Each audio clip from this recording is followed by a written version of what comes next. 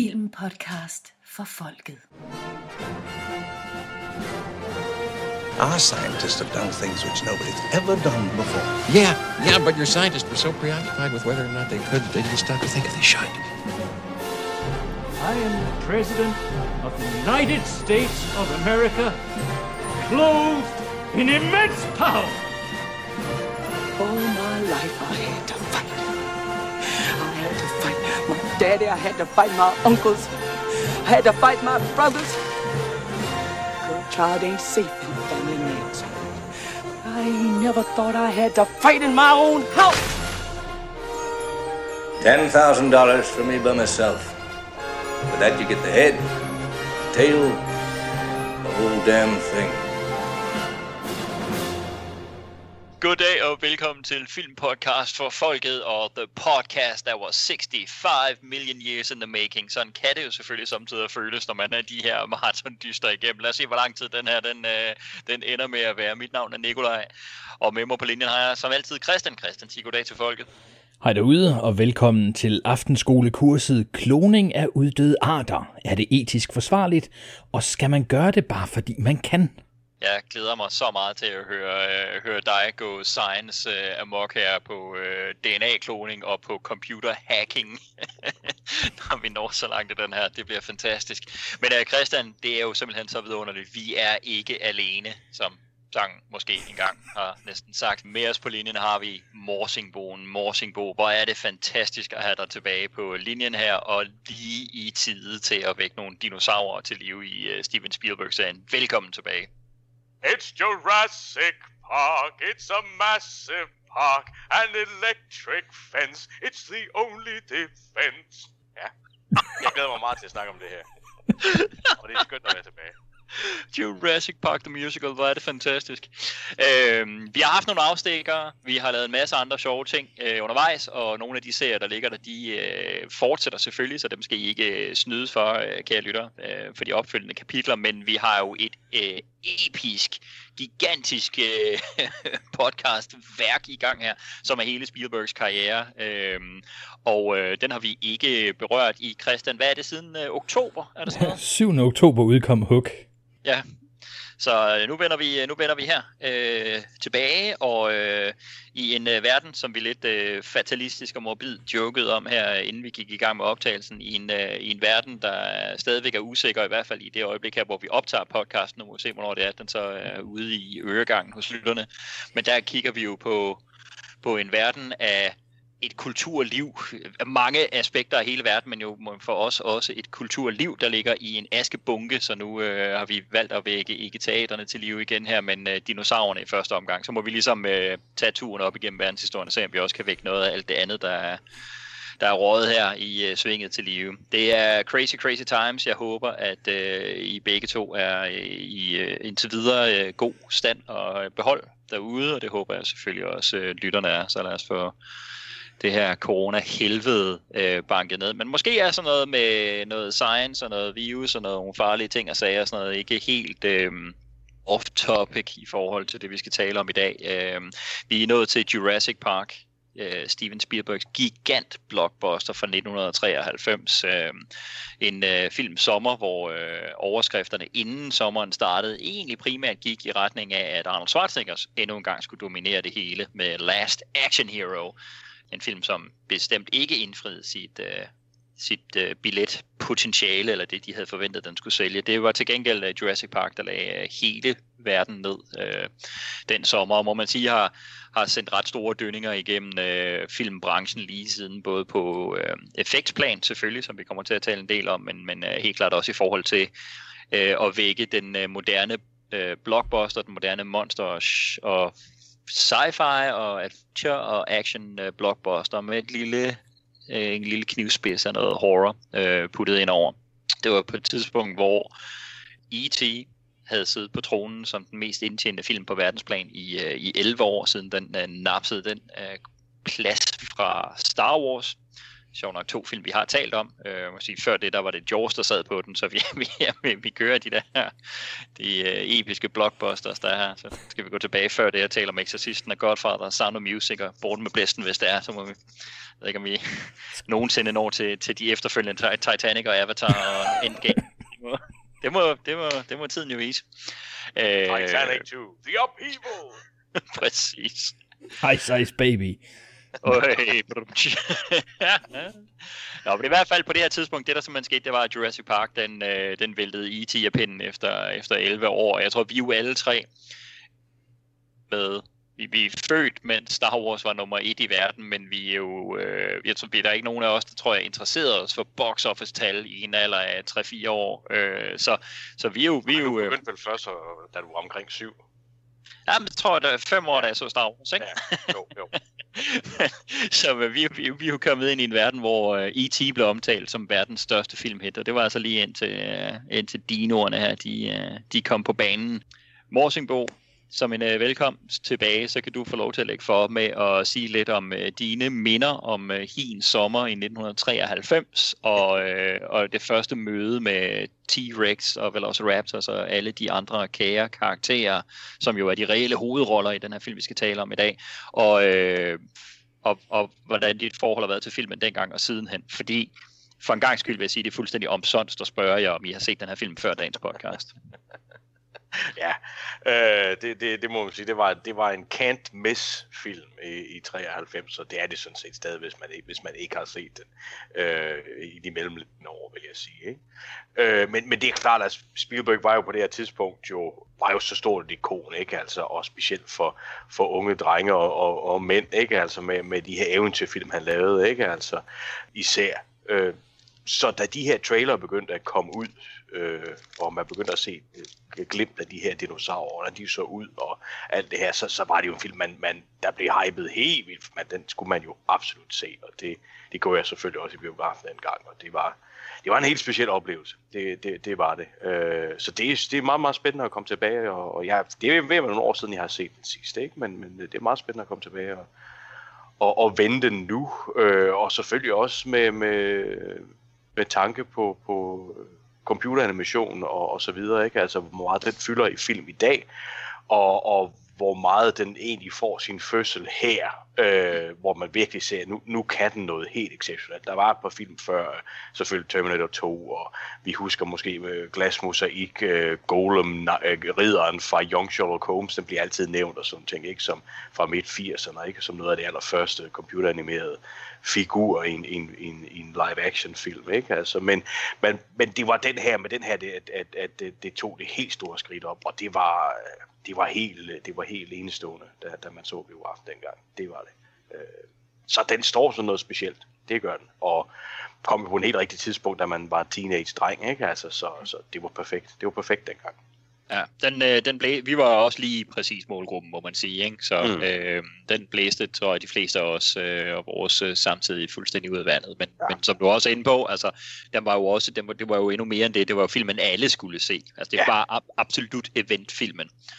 På det tidspunkt, måske eventfilm på et niveau, som der ikke havde været i ret lang tid. Altså, der var jo andre store blockbusters, så selvfølgelig skulle folk se alt muligt andet. De nye store Disney-film, der var oppe på det tidspunkt, Skønheden og Udyret og Aladdin årene før Terminator 2. Så det er jo ikke fordi, der ikke havde været Danser med Ulve. Det er jo ikke fordi, der ikke var film, som man havde en følelse af, at det var den film, man skulle se. Men det her, det var ligesom på det der helt old school niveau med, at alle skulle se den film. Nu nævnte vi titler som Titanic og sådan noget. Det er jo noget, der heller ikke er sket så vanvittigt mange gange sidenhen i virkeligheden. Altså, jeg ved ikke, jeg sidder med sådan en følelse af, at Titanic havde den ting. Vi taler jo slet ikke om kvalitet af film eller noget, men hvilken film transcenderede og var ligesom tidsånden, ikke? Titanic, Ringenes Herre-trilogien skulle alle se. Avatar, ikke?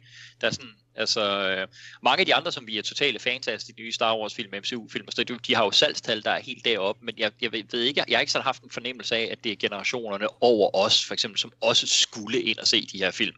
Altså, de er jo blevet ekstreme succeser, men det har været til os, altså til vores aldersgruppe og sådan noget, ikke?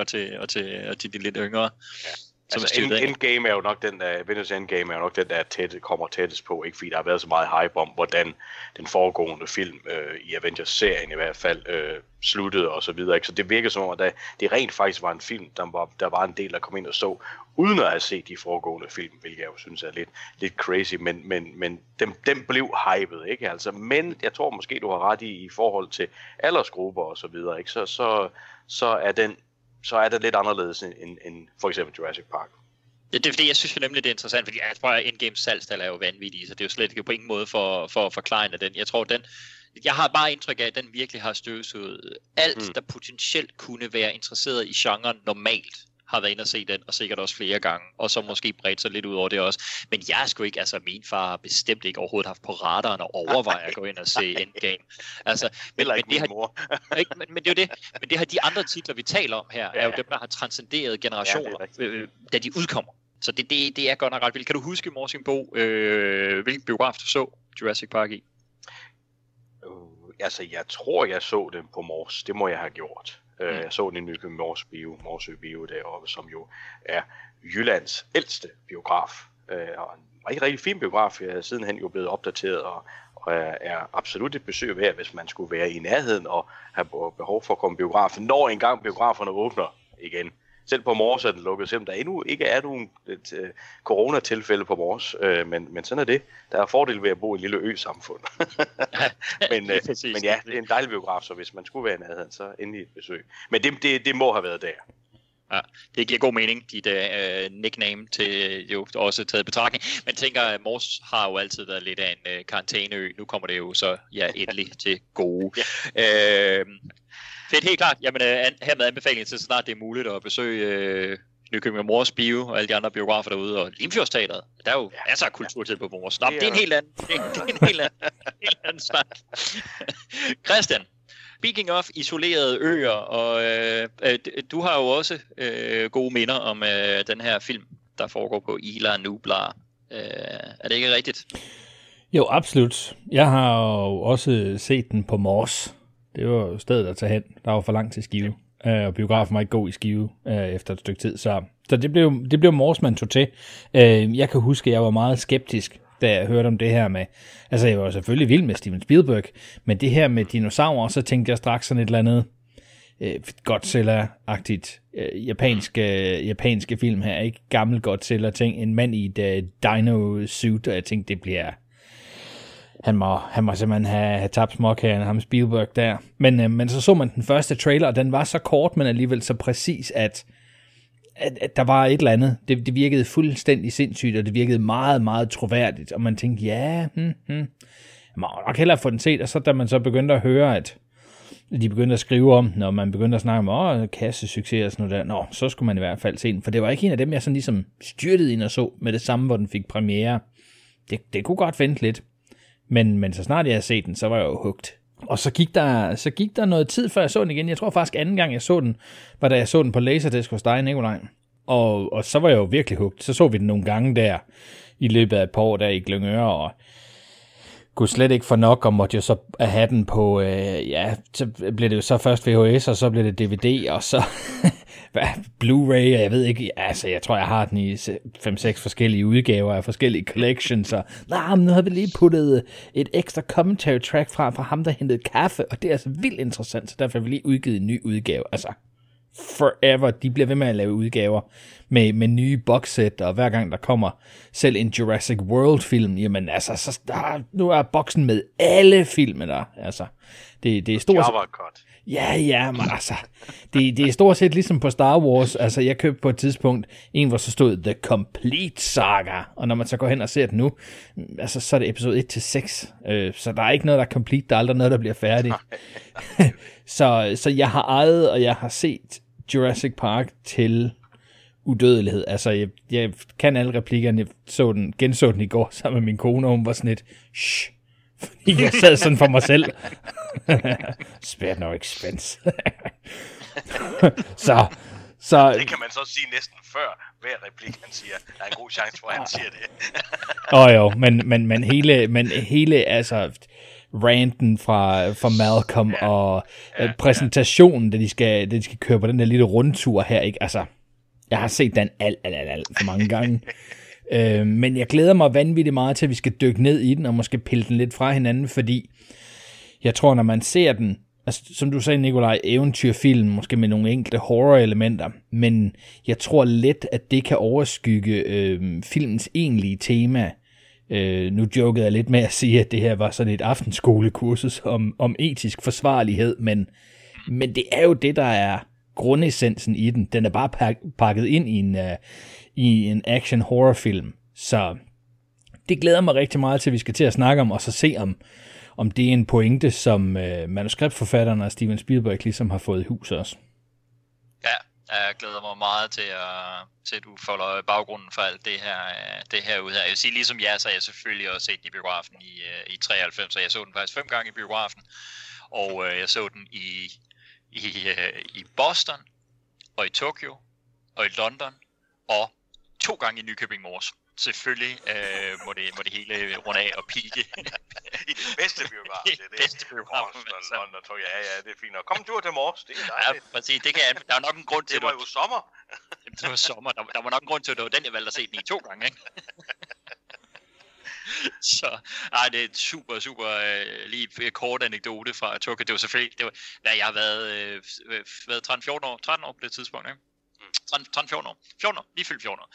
Og min far arbejdede på det tidspunkt for Royal Greenland og var meget ude at rejse i forbindelse med sit arbejde. Og så fordi, når man er isoleret i Grønland, det var den sommer faktisk også, hvor jeg flyttede fra Grønland tilbage til Danmark.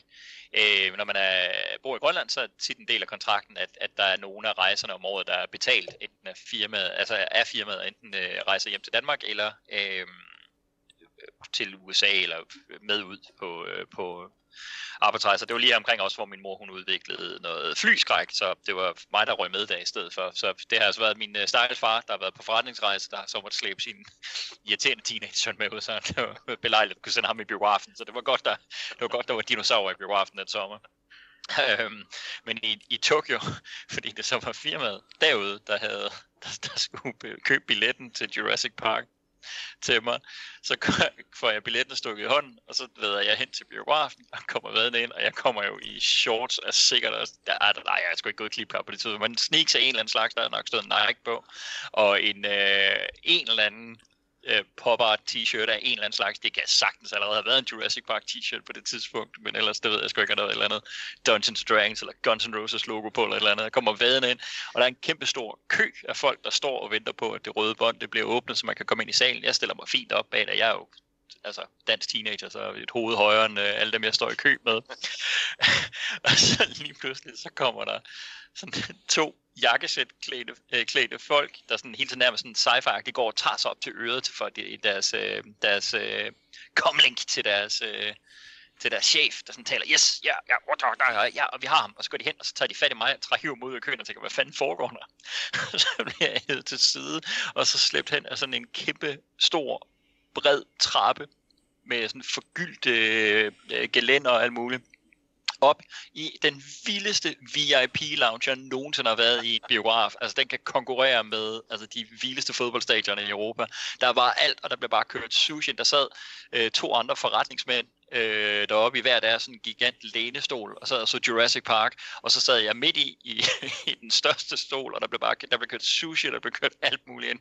Så jeg sidder der og virkelig, lad os bare sige, virkelig underdressed, og folk har eddermame under sig over den der grimme bebumsede teenager. He's on a rockstar, ja.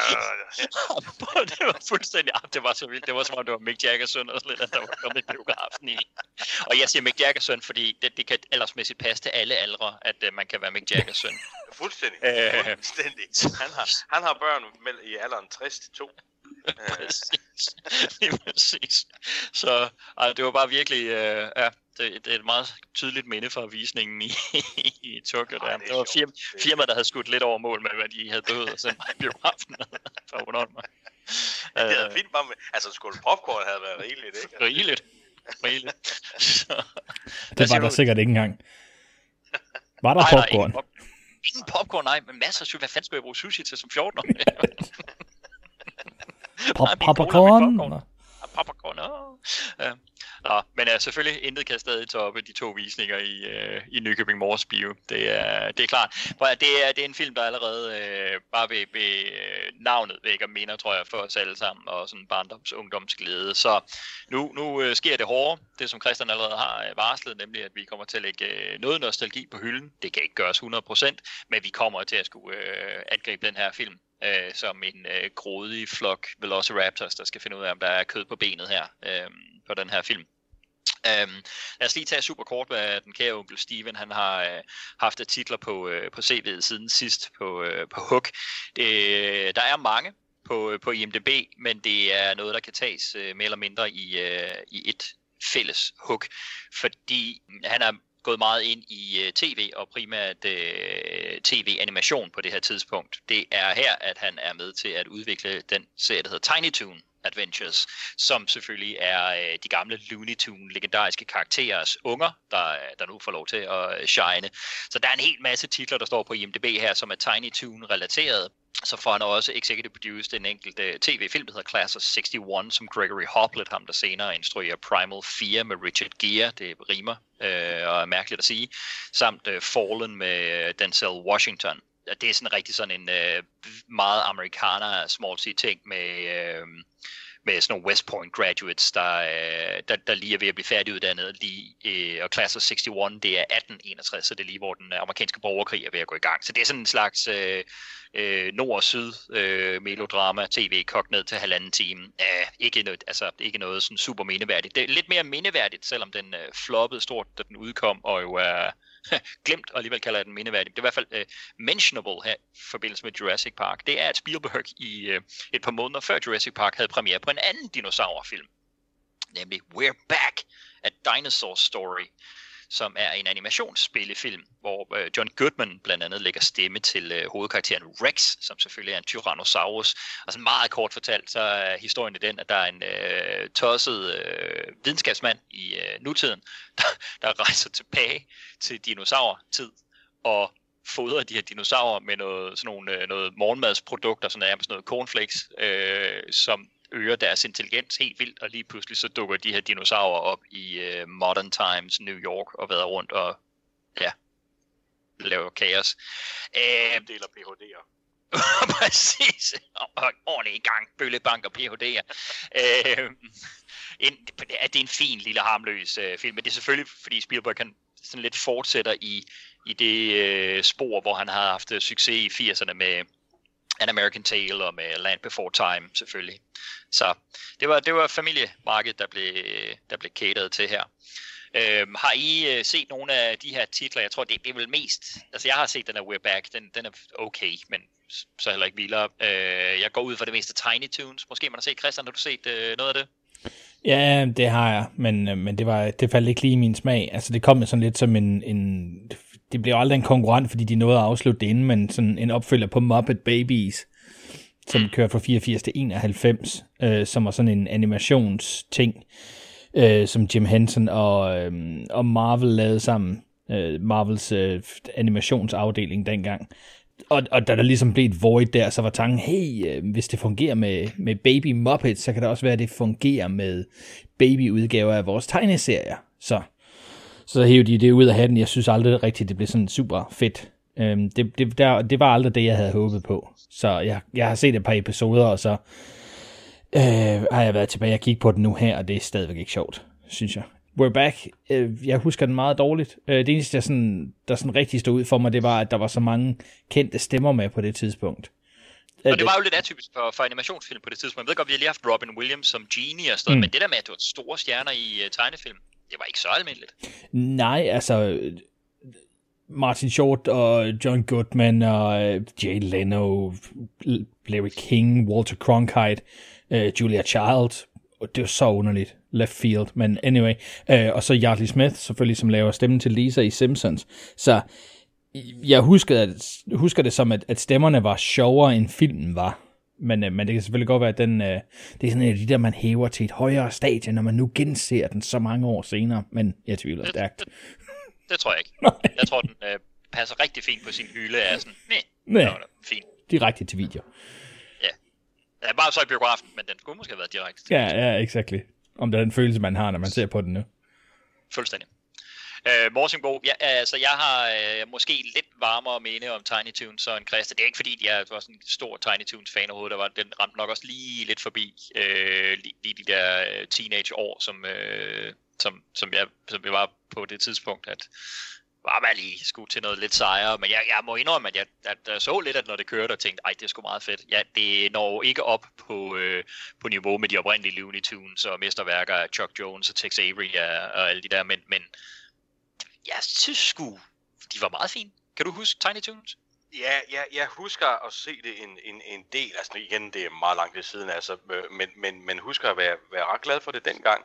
Der er altid sådan en karakter, der stikker ud for mig, som var positivt, som var skurken. Han hed vist Montana Max, men på dansk hed han Max Muljord, som jeg synes var sådan herlig over the top, meget arg og hissig skurk. Men jeg tror, det der var vigtigst ved den her, var jo ligesom, at for mig kvalitetsmæssigt, var jo, at det, at Tiny Toons blev en ting og blev et hit, åbnede op for, at man senere lavede det her Animaniacs-univers, som gav os Animaniacs, men som allervigtigst gav os Pinky and the Brain. Og det er helt klart Tiny Toons, der er med til at gøre det til en mulighed, fordi det var meget sådan samme stil, samme vanvid og så videre, som de byggede videre på, de her andre, ikke? Faktisk en ret vigtig animationsserie her, ikke? Ja. Men igen, jeg har ikke set den siden da, men jeg har et positivt minde om den, helt sikkert. Og alene det, at vi har kunne tale om Max Muljord på podcasten, gør det hele værd. Præcis, ikke altså. Tak for i dag! FFF out! Kom. Vi synger, vi støjer, vi griner, vi fornøjer, og med vore løjer invaderer vi dit tv. Vi fjanter, forarver gamle tanter, til ind på vores kanter, så skal du bare se. For her i Ejersvinge er en verden for sig selv. Jeg er på hjem og kære hjem en tegnefiksmodel. Den er fabrikeret, hvor I bliver helt blokeret af eventyr på Tiny Toons med bøn og smæld. Her i Ejersvinge, så babser, busker, senge, Max Muljord vil have penge, Elmira er en pest. Her er Anton og Glimmer, der er et bedst af Glimmer. Futten er Glimmer, og Gogo laver bedst. På Ejers Universitet er vi analfabet, og lærerne er på tæerne som det sjoveste vi har set. Vi synger, vi støjer, vi griner, vi fornøjer, vi eventyr på Tiny Toons har med et smut. Og nu er sangen slut. Vi har allerede talt om, at det her det selvfølgelig var en gigantisk økonomisk succes, da den udkom, men den har jo også fået en virkelig positiv modtagelse både af fans dengang og i eftertiden, og også af anmeldere. Den har på nuværende tidspunkt en IMDb-score på 8,1, og på Rotten Tomatoes, der er der sjældent enighed, 91% både fra brugerne og fra anmelderne. Og samtidig kan jeg sige, at vi har efterhånden talt et par gange om... jeg lige vil kalde ham salig Leonard Maltin, han er overhovedet ikke død, men hans årlige bog, der udkom med anmeldelser, den er jo gået bort, kan man sige. Ja. Men han var oppe på 3,5 ud af 4 stjerner, han havde 4 som maksimum. Man sige, det var et godt år for Steven Spielberg, der var 3,5 på den her 4 på Schindlers List.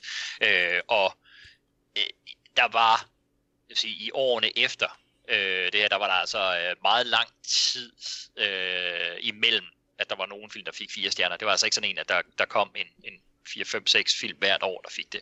Ikke af nyere film. Han var meget glad for ældre film. Det var jo ren Ole Mikkelsen på det punkt. Franske og ældre film.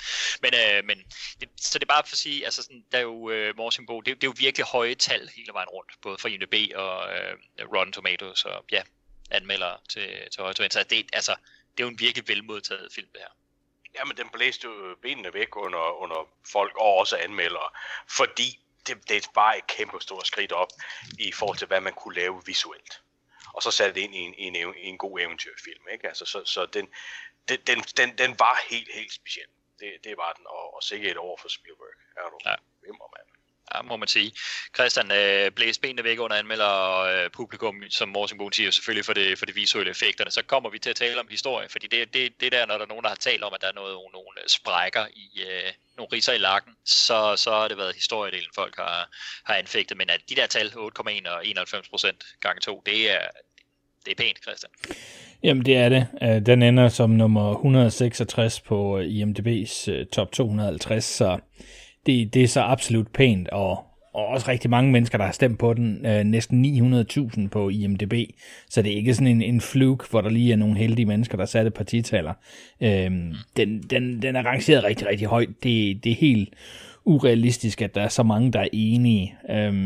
Jeg synes, det virker velfortjent. Og det, når man ser på sådan ligesom konsensus for de forskellige aldersgrupper, og mænd og kvinder blandet, så er de næsten alle sammen enige. Det er stort set kun dem under 18, der ikke er med på bølgen, hvor mænd er helt vilde, og kvinderne måske lidt mere sådan, take it easy. Hold your dinosaurs. Ja, exactly. Clever girl.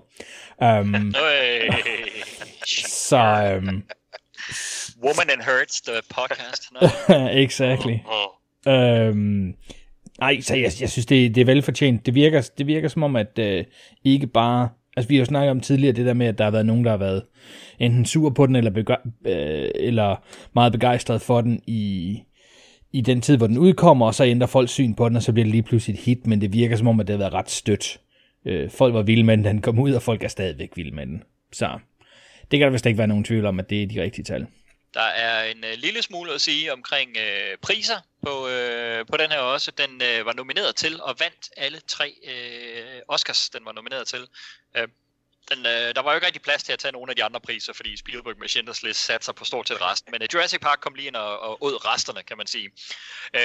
Den vandt Oscar for bedste lyd, for bedste lydeffekter, det der dengang hed lydeffektsredigering, og for bedste visuelle effekter. Og på lydsiden, der er det jo genkendelige navne som Gary Sommers, Gary Wrightstrom, Richard Himmens blandt andet, og på visuel effektsiden, der er det ikoniske navne som Dennis Muren, Stan Winston, Phil Tippett og Michael Lantieri, som modtager de her priser.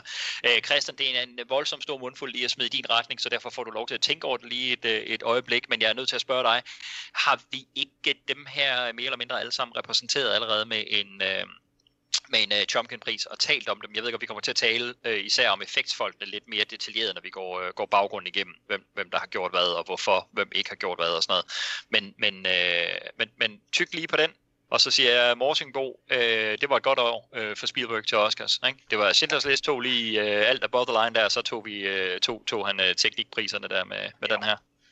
Det er jo også, det her er Spielbergs stærkeste år, fordi det er også et år, der viser alt, hvad Spielberg er. Altså lige fra den ultimative popcornsunderholdning til en af de største, stærkeste menneskelige dramaer sat ind i det, der til tider er en kunstfilm. Ikke? Altså, det er helt vildt så bredt, han spænder på det her ene år med de 2 film her. Ikke? Det er... Ja, men det er et kerneår, et nøgleår for ham, ikke? Det er det. Det er vanvittigt imponerende. Ja. Så jo, og fuldt fortjent, at de 2 film her så også rydder godt op ved Oscar-uddeling. Det siger sig selv, og også i eftertiden, der står de jo begge 2 rigtig, rigtig stærkt, ikke? Altså også som en stor og vigtig del af hans arv, og absolut i must-see-listen, hvis man skal nævne 10 Spielberg-film, som du skal se, så er de 2 jo 100% på den liste. Det er en tese, at du bliver stillet til ansvar for at komme med, når vi når til slutningen af hele den her serie. Det gør jeg gerne. Ja, fordi der er mange, man tænker, de vil være i de fleste instruktørs top 10, men nu er det lidt specielt mand, vi har med at gøre her, ikke? Ja, det må sige, jeg vil sige, den sidste gang, jeg lige lavede en top 10 Spielberg-liste, der havde jeg, tror jeg, 18-19 film på, så det bliver en... Ja, og så skal du hele tiden sige, hvad er det vigtigste, hvad er, objektivt det bedste, ikke? Altså, og hvad er ens egen personlige favoritter? Fordi det falder ikke nødvendigvis sammen. Objektivt det bedste? Hvad hentyder du stadig til mit 10-tal på Temple of Doom, eller hvad slags? Nu vil jeg jo ikke trække enkeltstående tilfælde ud, men altså sådan, altså, du selv nævner det. Der kan man jo skille med mig, med hvilket jeg har givet 10, og hvilket jeg har givet 10 plus. Kigger man på oversigten, er der kun givet 10 som det største. Sådan. Skide godt. Matematikeren har. Nej, logikeren og matematikeren træder i karakter her. Saturn Awards, jeg skal nok vende tilbage til det, Christian. Saturn Awards, som vi også har beskæftiget os med jævnligt, den har den her Jurassic Park som vinder for bedste science fiction film, vinder for bedste instruktør, vinder for bedste manuskript, vinder for bedste special effects, nomineret for bedste kvindelige hovedrolle Laura Dern, nomineret for bedste mandlige birolle Jeff Goldblum, nomineret for bedste mandlige birolle Wayne Knight, nomineret for bedste performance by a younger actor Joseph Marcello, det er ham, der spiller Tim, og nomineret for bedste younger actor, Ariana Richards, der spiller Lex, nomineret for bedste musik, og nomineret for bedste kostymer. Måske, det var den, jeg mest lige studs over. Ikke, at der er noget galt med kostymerne, men det var sådan ikke, fordi jeg tænkte Jurassic Park specifikt er udmærket for sine kostymer. Men det kan vi jo vende tilbage til. Det kan være, det er jeres MVP, der ligger der i kostymeafdelingen. Christian, hvad siger du til det? Vores fremragende lyd- og effektshold her. Det er vel... Jeg har siddet som en følelse af, at det genganger hele banden. Ja, men det er det vel også, men der er alligevel 3, som vi ikke har givet priser til. Vi kan tage dem, som vi allerede har snakket om tidligere på andre podcasts, og selvfølgelig har givet en Chomkin-pris til. Og det er Gary Summers, det er Sean Murphy, det er Dennis Mirren, det er Stan Winston, det er Phil Tippett, og det er Michael Lantieri. Så der er 3, der står uden for det gode selskab. Gary Rydstrom og Ron Judkins og Richard Himes. Hold da fest. Jamen så, nu er det ikke for at nedgøre nogen, men lad os lige nævne Ron Judkins først, fordi han er jo måske nok den mindst kendte af dem. Han har 2 Oscars på sit CV, det er for den her, og det er for Saving Private Ryan, og også nomineret for Schindler's List, War of the Worlds og Lincoln. Det er rigtig en Steven Spielberg-mand her. Christian, er det fordi, har han noget på CV'et også, som falder uden for Spielberg-serien, som vi har talt om? Ikke lige umiddelbart, hvis jeg lige... Nej, altså han er primært Spielberg-lydmand. Har arbejdet på stort set alt herfra og frem efter. Men vi har ikke snakket om ham før. Så det er derfor, han ikke har fået noget. Fantastisk. Velkommen til ham. Ikke nogen pris, men velkommen til ham. Gary Rydstrom til gengæld. Ham må vi dele med duns med at have haft på et eller andet. Det har vi ikke, eller hvad? Han har i hvert fald ikke fået nogen pris. Nej, altså han er jo absolut en legendarisk lydmand. 7 Oscars har manden vundet. Dobbelt nomineret for Backdraft, dobbelt vinder for Terminator 2 Judgment Day, og det er altså bemærkelsesværdigt, at det var altså 4 nomineringer samme år for ham. Han vinder 2 Oscars for Jurassic Park, han vinder for Titanic, han vinder 2 Oscars for Saving Private Ryan. Han er så Oscar nomineret for Phantom Menace, så det var vores allerførste podcast nogensinde, så den må vi jo heller lige reagere på nu her. Nomineret for Monsters Inc., Minority Report, Finding Nemo, dobbelt nomineret for War Horse, nomineret for Lincoln, nomineret for Bridge of Spies, og senest nomineret for Ad Astra. Så var han nomineret som instruktør for en Pixar-kortfilm, der hed Lifted, der var nomineret til kort animationsfilm. Det er en vidunderlig lille Pixar-animationsfilm om et rumvæsen in training, som er ved at lære og sende den der lysstråle rundt for at abducte folk fra deres hjem. Så der er sådan et hus langt ude på landet, hvor der er en sovende mand, der er ved at blive op. Det er simpelthen sådan en vidunderlig lille... det er virkelig sådan en lille highlight af Pixar-kortfilm. Jamen, Gary Rydstrom, han har også lavet lyd på Star Wars prequels, og specifikt også kommet ned for Phantom Menace. Det er jo klart en Chomkin-pris, det går ikke ud fra, at der er nogen, der modsætter sig Morsingbo. No. Christian? 2 gange Ewoks, også dem, som vi har snakket om, og han har også re-record mixer på Strange Days, så det kan vist ikke være nogen tvivl om. Det kan der ikke være nogen tvivl om. Gary Rydstrom, altså en legende i moderne lyddesign og lydeffekter, som er noget, det han også meget laver på. Absolut fantastisk. Og så sætter Richard Himmels også, det var da utroligt. Han er jo en af de store ikoner for Skywalker Sound, og har været på rigtig meget Spielberg her også. Han har 3 Oscars, var nomineret første gang for George Lucas, Ron Howard-filmen Willow, vinder for Indiana Jones and the Last Crusade. Han var nomineret for Backdraft, vinder for Jurassic Park og for Saving Private Ryan, nomineret senere for Fight Club, Minority Report, War Horse og senest Robert Redford-filmen All Is Lost. Men det kunne til gengæld godt være en, hvor vi faktisk måske ikke har talt om ham uden for Spielberg-serien, Christian. Ja, fordi ellers så bliver det jo, hvis vi sådan lige, hvis vi går lidt tilbage og ser på, hvad han ellers har lavet, jamen, så er det sådan noget som, de 2'erne og 3'erne, Indiana Jones, Last Crusade og Temple of Doom, men så er vi stadigvæk i Spielberg-serien, så jeg tror faktisk ikke, vi har ramt ham på noget andet. Men han har godt nok lavet mange film, altså, som jeg ellers synes ville falde lige ned i lommen på os, men jeg synes ikke, jeg har spottet noget, som vi har snakket om allerede. Nej, jeg er helt enig, men han er jo sådan en mand, der var, altså han startede meget tidligt, Gud ved, han har startet som lydassistent blandt andet på nogle tidlige Roman Polanski-film, hans Macbeth-film og sådan noget, havde lavet et fremragende lyddesign på Philip Kaufman, ham der var med til at skrive Raiders of the Lost Ark, Philip Kaufman instruerer The Right Stuff, men af den rette støbning om Mercury-astronauterne, med Ed Harris og Dennis Quaid og alle mulige fantastiske skuespillere. Jeg synes, det er en fremragende film. Der er nogen, der ikke er så vilde med den, men jeg synes, det er virkelig en fremragende film, men lyddesignet er fuldstændig uanfægteligt fantastisk deri, og så må man aldrig glemme, at han i 1986 har lidt af et bannerår, hvor jeg synes, han breder sig meget ud. Meget super fed, naturalistisk lyd. Peter Weir-filmen The Mosquito Coast med Harrison Ford. Helt fantastisk. Så er der George Lucas, Francis Ford Coppola, 3D, 30 minutters musical Henson Muppet Show effektsfilmen Captain EO, som spiller i Disney theme parks i USA, og altså, det er sådan en 30 minutters sci-fi effekts musikvideo ting, hvor Michael Jackson og andre rumvæsener flyver rundt i et rumskib og lander på en. Altså det er den. Og Men in Black har jo bevist det. Absolut. Den er virkelig, virkelig vidunderlig. Så laver han et af sine mest interessante værker på lyddesignfronten. Noget, som han så ikke var nomineret for, men som jeg synes, han virkelig kunne. Det er for David Lynch på Blue Velvet. Altså hans samarbejde med David Lynch er virkelig, virkelig også fascinerende. Man må sige, Lynch er jo virkelig en instruktør, der forstår at bruge og udnytte lydsiden. Helt fantastisk. Absolut også i Blue Velvet. Og så piker Richard Hemme selvfølgelig med Howard the Duck, også i 1986.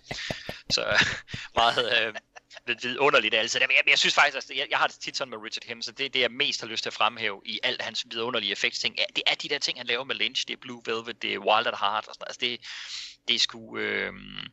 der er lyden bare så væsentlig en medfortæller. Den er jo altid vigtig, men tit er det sådan noget, man lidt får overset, fordi når vi tager det for givet, så er der god lyd og spændende, men når det bliver så subjektivt medfortæller, som i Lynch's universer, det synes jeg er ret fascinerende. Nå, men alt det snak til trods, så var der jo ikke, Christian, noget til at give ham en Chucky-pris for, desværre. Det må vi håbe kommer på et tidspunkt, fordi jeg synes, han kunne godt være inde i mine overvejelser til en til sådan en sound designer Mount Rushmore ting. Han vil i hvert fald være en af dem, jeg vil bringe op i en snak der. Nogle fantastiske folk. Tak for det, Christian. Er der nogen af Morsimbo, har du noget at tilføje til det der stjernekavalkade af jo tekniske titaner? Nej, ikke andet end at Spielberg ved jo, hvordan han samler sit hold, ikke? Altså specielt når han vidste godt, at han stod ude for så teknisk en udfordring, som den her film er, så samler man jo de bedste, ikke? Helt klart. Christian, har du enten noget at tilføje på disse gutter, eller kan du ikke gøre os en tjeneste og fortælle os lidt om, hvordan pokker vi endt med den film, som vi skal tale om i dag? Jo, lad mig lige runde det med lyden af. Jeg synes jo, en ting er selvfølgelig, at lydarbejde generelt kan være rigtig fedt på en film, men jeg synes, når man har en film, hvor fokus til dels er på noget, som ikke eksisterer, så bliver lydarbejdet bare utrolig vigtigt. Vi snakkede meget om det på Star Wars, hvor man så lige pludselig skulle til at lave nogle mere realistiske lydeffekter end sådan noget garage foley, som der har været på nogle af de der sådan ret billige 70'er og specielt på 80'erne, ikke? Når de så forsøgte at imitere Star Wars, men ikke havde pengene til at lave ordentligt foley-arbejde. Altså, så bliver det bare sådan noget, to gryder mod hinanden, og så bliver det pew. Men hvor man så ligesom, når man skal opfinde nogle lyde, ligesom på Star Wars opfinde rumlyde, hvordan lyder rumskib, hvordan lyder laseren i vores univers, så man jo skulle gøre det samme her på Jurassic Park. Hvordan fanden lyder alle de her forskellige dinosaurer? Det er ikke noget, man lige har kunne gå ind og slå op, og fordi der bliver brugt så mange forskellige dinosaurer også, er det været utrolig vigtigt, at de skulle lyde realistisk, men at hele lydarbejdet så også skal virke realistisk, fordi at gå rundt i en jungle, jamen altså, har man hørt sig selv gå rundt i noget højt græs, så ved man jo bare, at det bliver bare shush. Men her skal det altså fungere. Der er græs og vegetation og dyr, der ikke eksisterer, så jeg synes, det er fuldt fortjent, at hele lydholdet der, de lige får en thumbs up fra akademiet, og så specielt også special effects holdet. Altså de der 4 der, de er jo altså i væltklasse, når det gælder special effects. Så fuldt fortjent. Men ja, du spurgte, hvordan det hele var startet. Og vi skal faktisk tilbage, fordi allerede i slutningen af 1980'erne, så begynder samarbejdet mellem Spielberg og forfatteren Michael Crichton. Det er ham, der har skrevet Jurassic Park-bogen. Og Crichton, han havde i sin ungdom gået på Harvard Medical School, og han oplevede en masse ting, selvfølgelig som lægestuderende, det gør man jo. Og det var simpelthen basis for et screenplay, han skrev om læger og deres dagligdag. Og Spielberg han var fascineret, fordi Crichton han var mere sådan direkte og rå i sin beskrivelse af livet på skadestuen, og købte derfor det her screenplay med intention om at lave det til en tv-serie. Og det blev så til 15 sæsoner af serien ER, eller Skadestuen på dansk, og starten på et samarbejde mellem Amblin Television og Warner Brothers Television. Jeg ved ikke, om I nogensinde har set den. Det var der, hvor George Clooney blev opdaget. Det er jo lige jeres boldgader. Well, men jo en super ikonisk og legendarisk serie, som jeg vil nærmest sige transcenderer det, at det er sådan den serie, det er, og gjorde selv jeg faktisk også fik set noget. Ja, altså mange af de andre tv-serier, der var ude på det tidspunkt om sygehuset, var sådan lidt mere bløde i det, og lidt mere poppet i det, hvor Kind of soapy. Ja, lidt, ikke? Altså, det blev sådan lidt St. Elsewhere blev den der cookie-cutter-model, man skar det hele efter. Og da I også ligesom kom, så var det sådan, jamen, der skal være folk, der kommer ind, og så er der nogen, der er blevet skudt, og så skal der være det ene og det andet, ikke? Samtidig med, at der skal være drama. Og det var man sgu ikke vant til. Det synes Spielberg var fantastisk. Så det er altså ham og Crichton, der er skyld i det. Skyld i George Clooney. Bare lige for at sige, hvor stor IR var, ikke? Den var så stor, at George Clooney fik en gæsterolle som læge i et afsnit af Friends. Bare lige for at sige, hvor meget. IR er jo en af de største tv-serier, der var på det. Det er jo sådan lidt sjovt, det er sådan en glemt en, men altså det er... Hvad fanden? Hvad er sådan, altså største, det var ikke Game of Thrones niveau, det er jo ikke deroppe på, men hvis man tager lige steppet lige under af serien, ikke? Det var jo der, det var dengang, den var ude. Ja, og i en tid, hvor der ikke var nær så mange store tv-serier, som der er nu, ikke? Altså, der var den en af de helt store. Det er lige før den godt kan have flere individuelle seere, det ved jeg faktisk ikke. Ja. Men den var i hvert fald inspirationskilden til mange af de ting, som der er i dag. Code Black og de 3 Chicago-serier, og ja, til dels Grey's Anatomy også, og hvad de nu hedder alle sammen.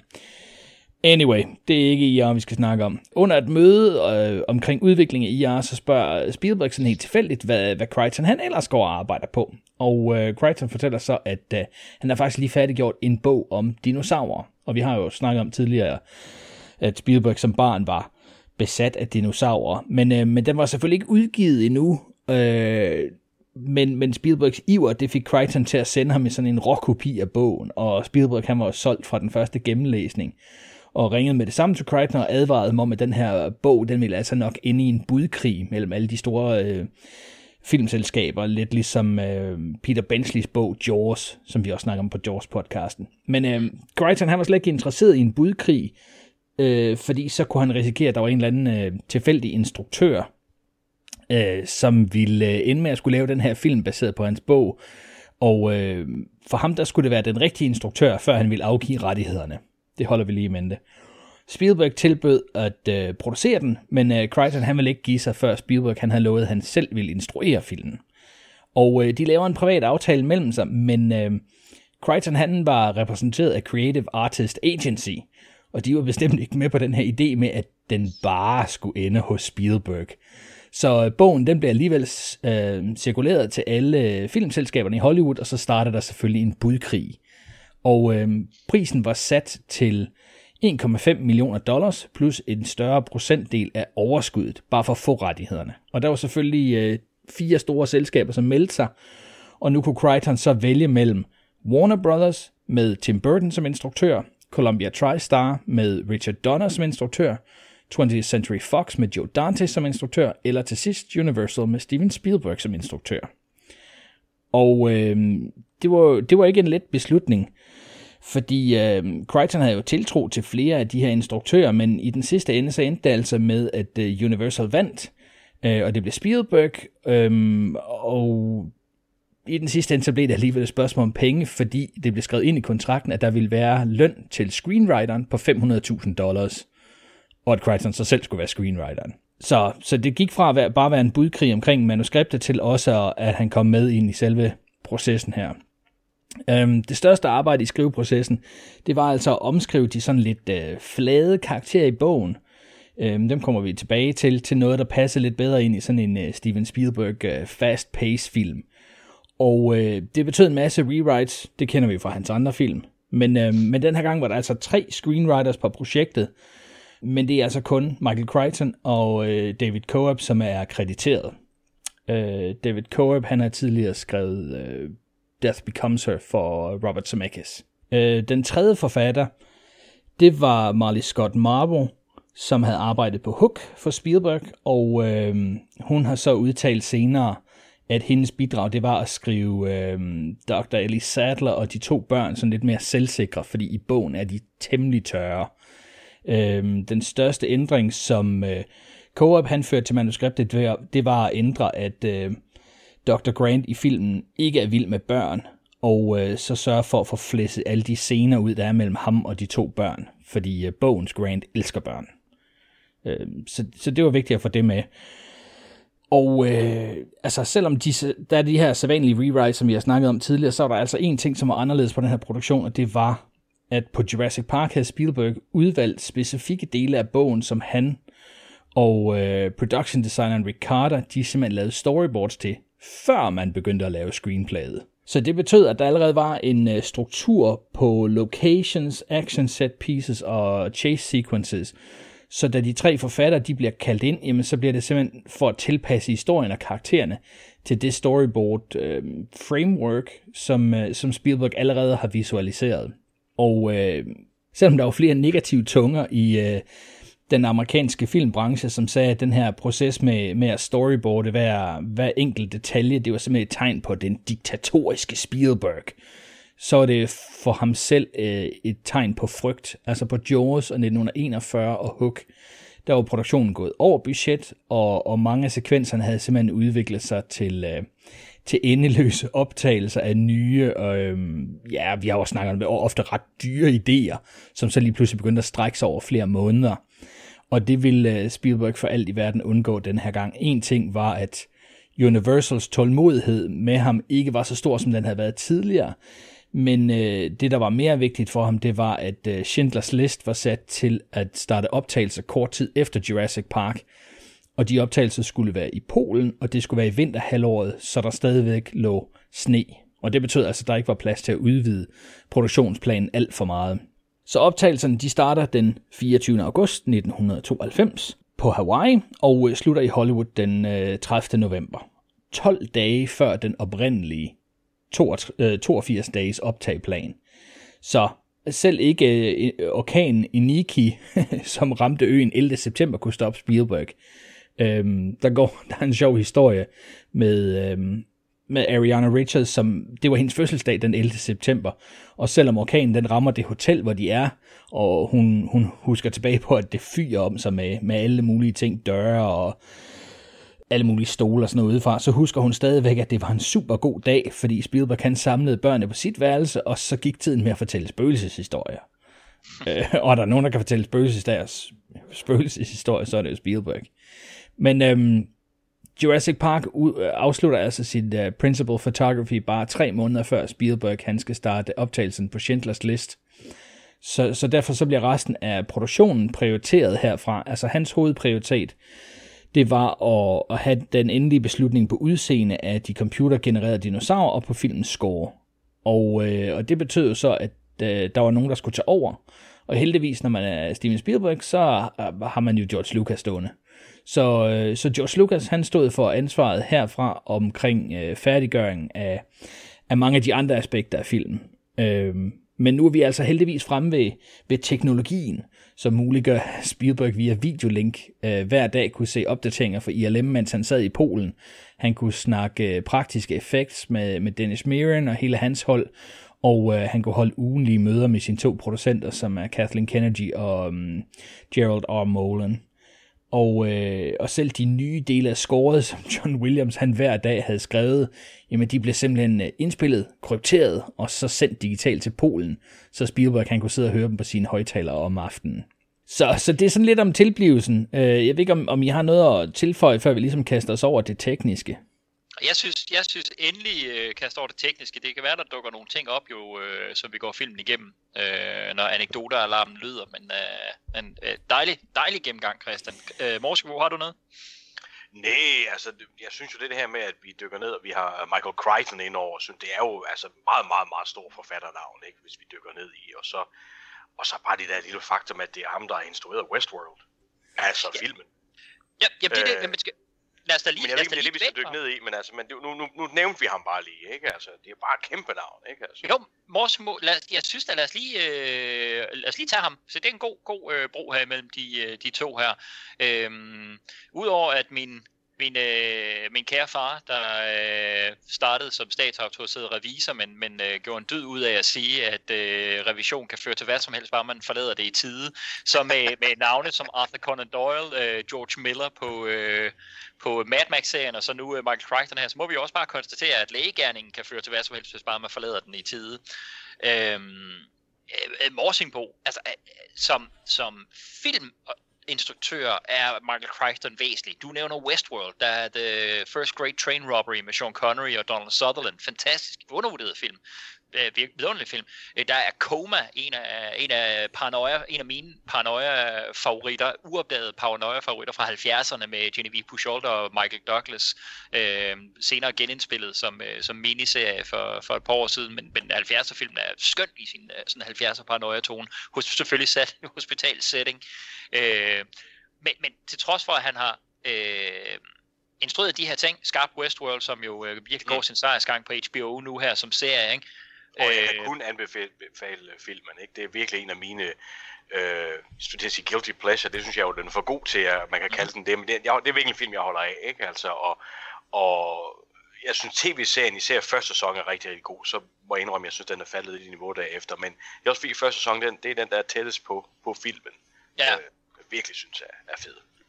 Så du filmfortsættelsen Future World, hvor det jo ikke så meget Westworld, hvor de kommer ind i de her andre verdener, de lige antyder også. Nej, det har jeg nemlig aldrig set. Ja. Så det må jeg jo nå. Fordi det er jo, kan man sige, den tone, uden at spole for meget om serien, men det er den tone, de begynder at bevæge sig over i der, kan man sige, med de fortsætter. Jeg er helt enig, den første sæson Westworld og filmen og alt muligt, helt fantastisk. De her ting, han har lavet, IR, som Christian han nævner, ikke? Så et stort aftryk alt muligt andre steder, men over alt det, så tårner jo hans litterære karriere. Ja, det er jo det. Er det en forfatter, du har stiftet noget særligt bekendtskab med? Nej, ikke rigtigt. Jeg har læst The Andromeda Strain for mange år siden, og jeg læste også Jurassic Park.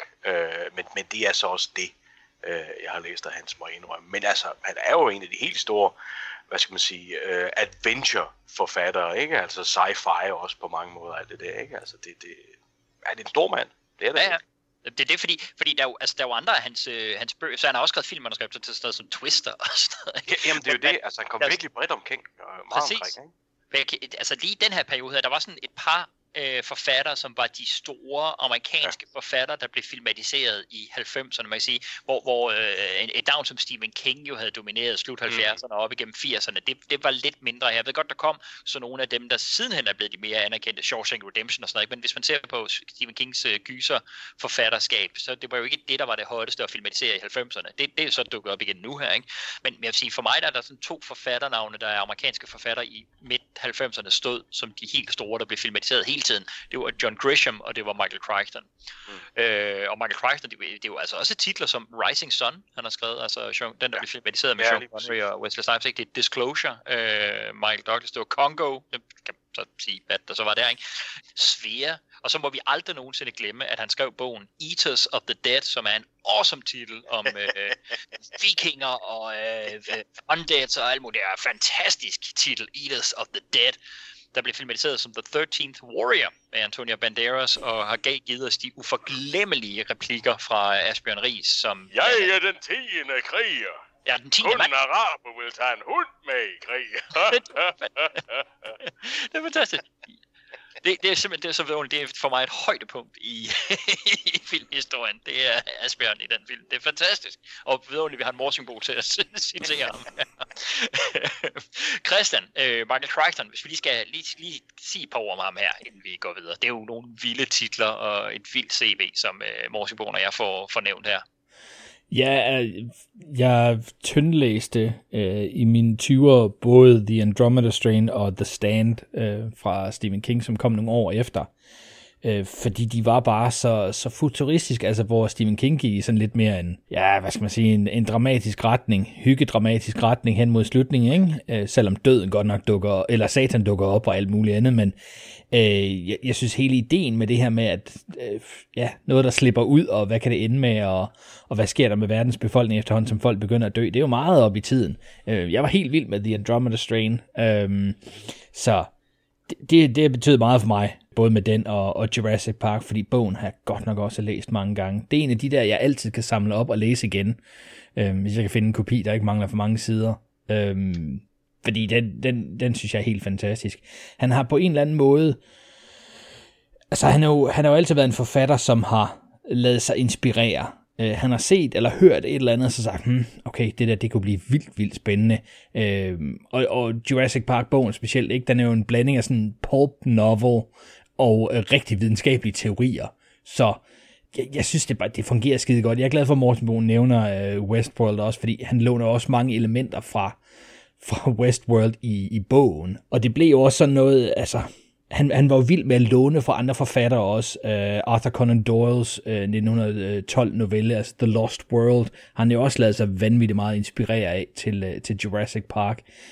Og sjovt nok så sammenligner Crichton sig selv meget med Conan Doyle, og har flere gange vedkendt, at han virkelig står i gæld til Doyle, fordi der er så meget af det, han har kunnet trække på. Han har blandt andet udtalt, vi er begge forfejlede læger, som fandt det mere behageligt at fortælle historier, end at hele de syge. Nogle gange tænker jeg, at jeg har viet mit liv til at genfortælle Conan Doyles historier i en anden udformning. Det er smukt. Ja, så de to havde meget til fælles. De har begge to startet som læger, men det var sgu ikke så interessant, som det var at fortælle spændende historier.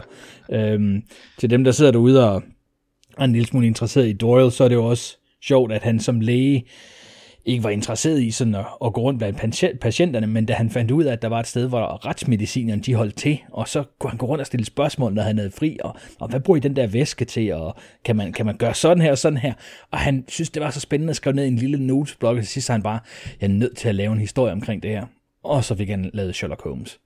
Så er der nogen, man skal lade sig inspirere af, så kunne det være langt værre. Så jeg synes, det er fedt med Crichtons bog. Man skal selvfølgelig, når man læser hans bøger generelt, være indstillet på, at noget af det, medmindre man virkelig har sat sig ind i det videnskabelige tekniske, kan godt virke lidt som noget mumbo jumbo. Og man kan måske blive i tvivl om, det er noget, han hiver ud af røven. Men han er, meget af det har han altså læst op på, og bruger de rigtige termer og sådan noget der, og så er lidt mere ligeglad med, om folk forstår det. Så længe du forstår selve handlingen, så er du selvfølgelig med på point. Så jeg er vild med Crichtons bøger. Fantastisk, og det er jo det, som vi siger, hans bøger, hans tv-serier, hans filmmanuskripter, hans arbejde som instruktør, det er jo altså, fantastisk. Stor beundring for Michael Crichton hele vejen rundt. Dejligt godt, Morsingbo, at du lige fik portrætteret, at vi var nødt til lige selvfølgelig at dvæle ved denne titan blandt titaner også. Christian, take it away. Ja, nu lovede jeg, at vi skulle snakke om det tekniske. Da de sad og diskuterede, hvad Steven Spielberg ville gøre med bogen, så blev Crichton ved med at sige, jamen, hvad vil du gøre med dinosaurerne? Og Spielberg blev ved med at snakke om karakterernes personlighed, og hvordan de skulle udformes og alt det her. Og Crichton blev ved med at sige, jamen, hvad med dinosaurerne? Og så Spielberg, han begynder simpelthen bare at beskrive dinosaurernes personlighed. Og Crichton var sådan, hvad med det tekniske? Og Spielberg sådan, det finder vi ud af. Don't worry about it. We'll fix it later.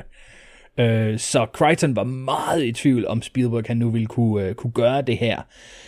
Og Spielberg han vidste jo, at ILM havde lavet alle mulige tester og arbejdet på nye teknikker og sådan noget, så han havde ingen problemer med at bare sige, at det fikser ILM. Så for at portrættere troværdige dinosaurer på film, så var Spielberg og ILM altså nødt til at kaste sig ud i brugen af CGI, som på det her tidspunkt kun var blevet brugt sådan med stor succes et par år før i Camerons Terminator 2 Judgment Day. Så det var altså slut med stop-motion miniatyrer, som i Ray Harryhausens Jason and the Argonauts, eller Willis O'Briens abe i King Kong, og det var også næsten slut med Go Motion, som Phil Tippett og ILM havde udviklet til ja, man skal vel ikke kalde det skak, men så spilscenen i hvert fald i New Hope, med de her små figurer, og brugen af Tauntauns og den store kamp på Hoth i Empire Strikes Back. Alle de bevægelser, der er der, jamen det var lavet med Go Motion af Phil Tippett. Så det er jo på tide at videreudvikle den her teknik. Morten Bruun, han har allerede nævnt den, som var med i Young Sherlock Holmes i 1985. Jeg tror faktisk også, vi har snakket om den. Jeg tror, vi snakkede om den også på Indiana Jones and the Last Crusade. Ja. Men altså, Spielberg, han var ikke helt sikker på, hvor realistisk ILM de nu også kunne designe de her bevægende dinosaurer i 3D, så han valgte jo selvfølgelig at spille på 2 heste samtidig. Det er han jo kendt for. Så han hyrede i første omgang Bob Gurr, som har lavet animatronics til Universal Theme Park, den ride, som hedder King Kong Ride. Og planen var så, at Gurr han skulle lave full-scale dinosaurer, hvis nu CGI'en den fejlede.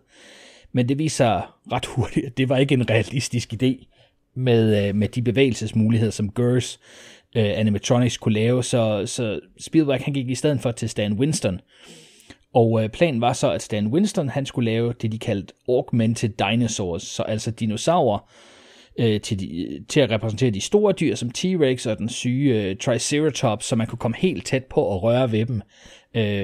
Og så var planen jo, at Stan Winston skulle bygge T-Rex i fuld størrelse, så det gik de jo i gang med. Men samtidig så havde han så også Phil Tippett til at lave nogle go-motion miniatyrer, hvis bevægelser så skulle optages på computer, og som så skulle videresendes til ILM, så de kunne designe dinosaurerne i CGI ud fra de her bevægelser, som så kom fra computeren. Det var specielt de her dyr, den der herd, som skal løbe op mod Grant og de 2 børn, som Tippett blev sat til at lave. Men desværre så var Tippetts arbejde på de her løbende Gallimimus ikke helt så flydende, som man havde håbet på. Og effects supervisor Dennis Muren, han foreslog så Spielberg, at det kunne ILM lave 100% digitalt. Det skulle han overhovedet ikke bekymre sig om. Så Spielbergs svar var jo selvfølgelig, well, prove it. Og det gjorde de så. Det viste sig så, at Dennis Muren og nogle af hans medarbejdere, de arbejdede månedsvis på det her, før han sådan nonchalant foreslog, måske skulle man kaste over det. Så da han viser animationen til Spielberg, jamen så den simpelthen, altså den er jo levende, og det lignede ikke noget, som der nogensinde var nogen, der har set før. Jeg tror, det er svært at sætte sig ind i, hvor vildt et teknologisk spring det er, fra at vi har haft tydeligvis CGI-figurer, men ikke noget, der kunne bevæge sig naturligt. Hele det her med at have et dyr, som bevæger sig, som løber, var helt urealistisk. Men det ILM har gjort, det var, at de har været ude og kigge på rigtige dyr, og se, hvordan de bevægede sig, og så forsøgte at imitere det. Og Spielberg, meget klassisk, nændede næsten ikke at kalde Phil Tippett ned for at se den her CGI-test, men da han endelig fik det set, så var Phil Tippetts eneste svar, I think I'm extinct. Og den linje tog Spielberg så meget kærligt med ind i filmen, sådan lidt med et tip til hatten til Tippett. Men heldigvis så vidste Tippett jo en hel masse omkring det her med bevægelse. Han har arbejdet meget med animatronics, og også en af dem, som sammen med ILM havde researchet på det her med dyrs bevægelse. Så heldigvis så gav det jo mulighed for, at Tippett han kunne få et nyt arbejde som The Director of CGI Dinosaurs. Heraf det meme, som har kørt i mange år på internettet, hvor folk bare har skrevet, når der så står, at han er Director of CGI Dinosaurs. Ja, 1000 tak skal du have. Det eneste, du skulle gøre, var at holde styr på de her. Men kunne du finde ud af det? Nej. Og du er der dinosaurer over det hele. Så man droppede altså Phil Tippetts go-motion ting, og selvom man nu havde overvældende CGI, så valgte man altså ikke at skrotte de meget sådan fantastiske animatronics, som Stan Winston han har arbejdet på. Nu blev det i stedet for et spørgsmål om at få de 2 teknologier til at spille sammen. Og det galt jo specielt for filmen Stjernen, T-Rexen, hvor det blev afgørende, at de 2 afdelinger, de ligesom kunne arbejde sammen for at skabe et levende væsen. Og ved T-Rexens store paddock attack scene, hvor han angriber bilerne, der forsøgte man at tage en rigtig bil, som så skulle reagere på en CGI T-Rex ødelæggelse, men de 2 ting, det så altså ikke godt ud, når man satte dem sammen. Så Spielberg kan foreslå, hvad med om vi genskaber bilen digitalt, og så var det simpelthen værd at gå tilbage og genoverveje Tippetts tidligere brug af Go Motion, så Man tog simpelthen en dukke, som de fik lavet af T-Rexen, og så tog han hans go-motion bevægelser, fik dem over i computeren, som så blev opfanget, og så fungerede det altså godt med både bil og T-Rex sammen. Så til sidst så ender de et fantastisk CGI-blended T-Rex slutresultat, og succesen blev faktisk så stor, at Spielberg han besluttede sig for at lave slutningen om, så T-Rex han kunne få en sidste tur i Managen til sidst i filmen. Fantastisk baggrund, Christian. Det her har jo altid været sådan en ikonisk tilblivelse. Vi er jo ikke ude i de der sådan Apocalypse Now, alt er ved at gå under, mens de laver det, eller The Abyss, hvor der bliver lavet timelang dokumentar om, hvor hårdt folk havde det undervejs, og hvor sindssygt projekt det var og sådan noget, ikke? Men alligevel er der bare virkelig meget at fortælle på den her. Jeg kan også huske, hele The Making of var sådan en meget stor del af markedsføringen på den her film også. De laver ikke skjul på alle de her ting her. Og også den making of dokumentar der er på den her, en af de ting jeg bed meget mærke i som ung knægt, da jeg så den første gang, det var hvor man så virkelig Spielberg være totalt legesyg, når han mødtes med de her forskellige afdelinger og sådan helt begejstret, når han første gang så hvad der kunne lade sig gøre, alle de her processer du beskriver, ikke? Og da man ser ham også sidde med nogle af modellerne og så sidde og prøve at dreje hovedet rundt på Velociraptor og sige, at han vil have nogle meget specifikke skud, hvor den skal kunne dreje hovedet 180 grader rundt, og det var virkelig det var bare fantastisk at se et legebarn, der endelig, efter alle de her film, vi har talt om med Spielberg, hvor han jo har fået forløst rigtig mange af sine ting, lige pludselig er der bare en helt ny værktøjskasse, der åbner sig, hvor han kan lave alt. Ja. Der behøver det ikke, at man skal gøre det, George. Nej, så prøv at, men det er jo det, så kommer det over, og det kan det er jo, er det ikke rigtigt, at det her, det står på som sådan et eksempel på, her bliver der opfundet og opdaget nogle ting, som vi er så begejstrede for, som gør så meget godt. Og så kigger man frem og så siger, at jamen alle nye fantastiske opfindelser kan jo på et eller andet tidspunkt korrumperes. Altså man kan sige, mange af de ting, der er galt med de ting, mennesker gør i dag, er jo produkt af nogle tiltag, som var fantastiske, da de blev skabt, ikke? Jeg synes, det er sjovt, at der går så lang tid før Spielberg kaster sig over det, men det er jo igen den her frygt, ikke? Han har haft det anstrengte forhold til faren, og faren arbejdede med computer og teknologi, så Spielberg kan altid være sådan lidt computerforskrækket. Og det var han jo også her. Altså det vælger de jo så ikke. Han har jo sagt det senere i interviews, men det er jo selvfølgelig ikke med i markedskampagnen. Alt skal jo se rosenrødt ud i behind the scenes, ikke? Men Spielberg holdt jo lang tid tilbage og sådan, det der CGI, nej, vi laver nogle animatronics, og vi laver bare T-Rex i fuld størrelse med hydraulics og sådan noget, hvor de bliver ved med at sige, jamen hør nu her, vi kan lave det på computeren, og han ville ikke, og da han så hvad man så pludselig kunne, og så hvor vildt det var, og altså, vi har jo hørt så meget om Spielberg og hans sindssyge hjerne, når han bare begynder at klippe i hovedet og kan det hele visuelt. Når man giver sådan en dreng et nyt legetøj, ikke? Altså, han er jo barnet Spielberg igen.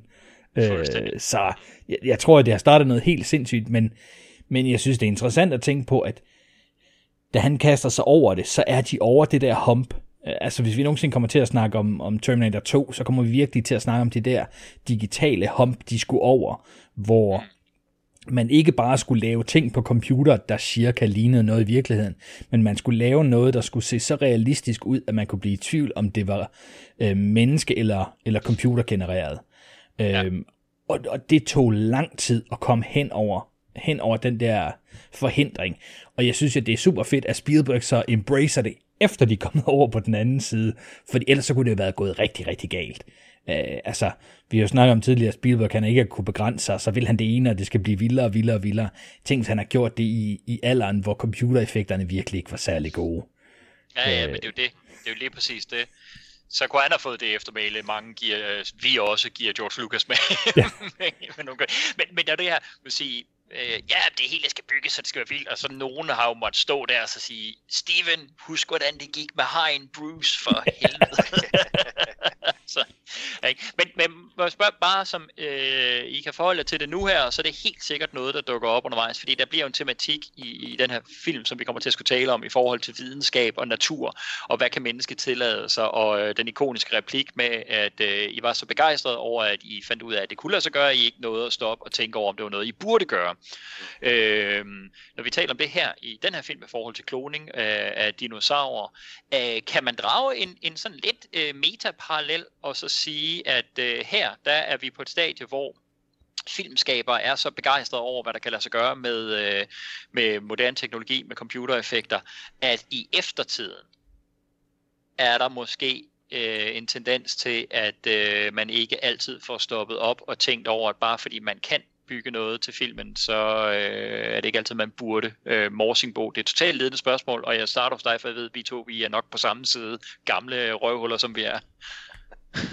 Jamen, det synes jeg desværre totalt, der er en tendens til i moderne film, og specielt selvfølgelig i actionfilm, ikke? Altså store big budget film, ikke? Altså vi skruer bare op for computergrafikken, fordi så kan vi lave alt, ikke? Altså i stedet for bare at sige, først og fremmest skal I fortælle en god historie, skal have nogle gode karakterer, ikke? Altså det drejer sig om. Hvis det så passer ind i, at man også kan lave noget, der er visuelt er vildt flot, jamen så go ahead, ikke? Altså, men det skal ikke være, okay, vi laver de her set pieces med de her ting, der skal se sådan og sådan og sådan ud, og så hænger vi det sammen med en, så klistrer vi det sammen med en eller anden meget ligegyldig historie, og alle figurerne er endimensionelle, ikke? Altså, det er der ikke ret meget ved i min bog, fordi det hele mudrer jo bare sammen i dag, fordi, jamen, det ser også godt ud, jamen, det ser også godt ud. Det er ikke nok længere. Det synes jeg ikke, altså. Men det er jo det der med, at det er så pokkers tillokkende, når man bare kan gøre sådan her, ikke? Altså. Og det har jo også gjort, at man kan sige, at film jo lidt teknisk ikke har taget de samme spring, som det har gjort i årtierne før, fordi computereffekterne er kommet til, og derfor kan det egentlig bare de udvikler, og ikke så meget andet. Ja. Og det er ærgerligt.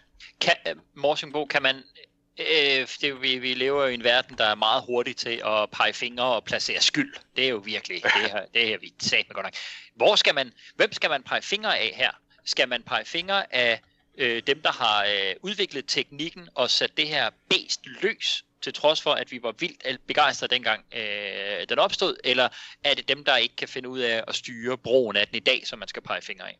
Jeg synes, det er helt klart dem, der tager arven op, ikke? Altså, og får det her apparat i deres hænder og siger, nå, så har vi den, så kan vi gøre det hele, ikke? Jeg tænker rigtig meget på en mand som Michael Bay, det må jeg nødt til at sige, ikke? Altså, med hans rædderlige Transformers-film, de fleste af dem. Jeg synes sådan set, den første er hæderlige, og Bumblebee synes jeg faktisk er ganske glimrende, men det er nok også dem, hvor han har haft mindst med at gøre på en eller anden måde. Fordi de andre er jo bare CGI helvede, hvor alt bare er kaos og nogle store robotter, der slår på hinanden, og handlingen er fuldstændig ligegyldig. Og det synes jeg er topærgerligt, ikke? Altså, så jeg synes klart, det er blandt andet en mand som ham, man kan pege fingre af, ikke? Fordi han har fået den store gave, som det der er, at der sidder nogle så kloge hoveder derude, som kan udvikle de her ting, ikke? Altså, og som kan løfte film, og vi kan gøre nogle ting, og jeg kunne se alle mine elskede superhelte pludselig blive virkelige og se rigtige ud.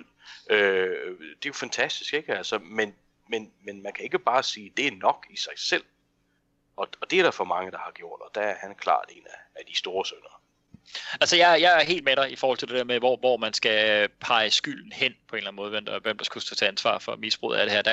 Der kan jeg slet heller ikke. Altså, jeg har også generelt et issue med det der med at skulle bebrejde de videnskabsmænd, der får udviklet ting, eller får opdaget ting og sådan noget. Det som ikke, det må være brugen efterfølgende, der står til... Der skulle stå til ansvar for det, ikke? Christian, jeg ved ikke, hvor står du henne i den snak, og er du på...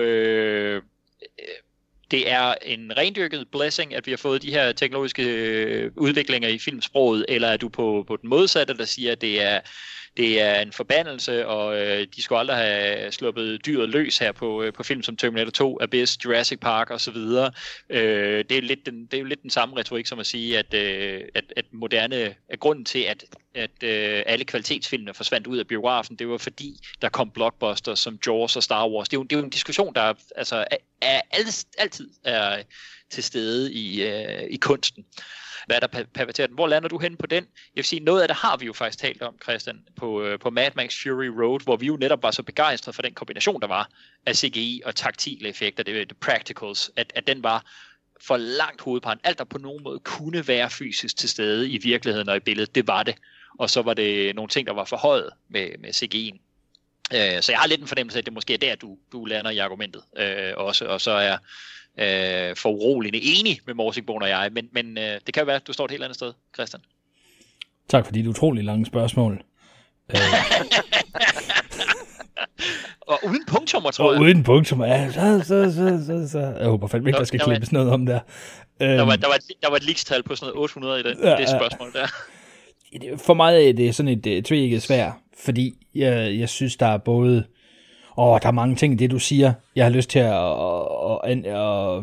at sige noget til direkte. Nu skal jeg prøve sådan lige at gøre det kort her, så vi kommer til at sidde 20 minutter. Jeg synes, når der er folk, der bebrejder teknologien for dårlige film, så er jeg absolut ikke enig. Der har altid været dårlige filmskabere, og der har altid været folk, der brugte teknologien dårligt.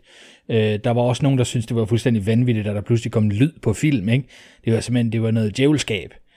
Og der kom også rigtig mange dårlige film med lyd lige pludselig, fordi folk vidste overhovedet ikke, hvordan de skulle bruge det, og de endte med at lave en masse juks.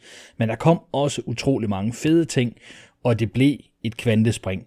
Lidt ligesom teknologien er for mig. Bare fordi man har udviklet teknologi, og nu kan man alt muligt, ja, så er der nogen, der bruger det rigtig fedt, men der vil stadigvæk være de samme fjolser derude, som taler til laveste fællesnævner, og så man bare hurtigt skal lave et eller andet magtværk, og så bliver det fantastisk, og så til at tjene millioner. Evil Empire. Dem vil der altid være, og det kan ikke være teknologiens skyld, hvis der er nogen, der vælger at bruge det på den måde.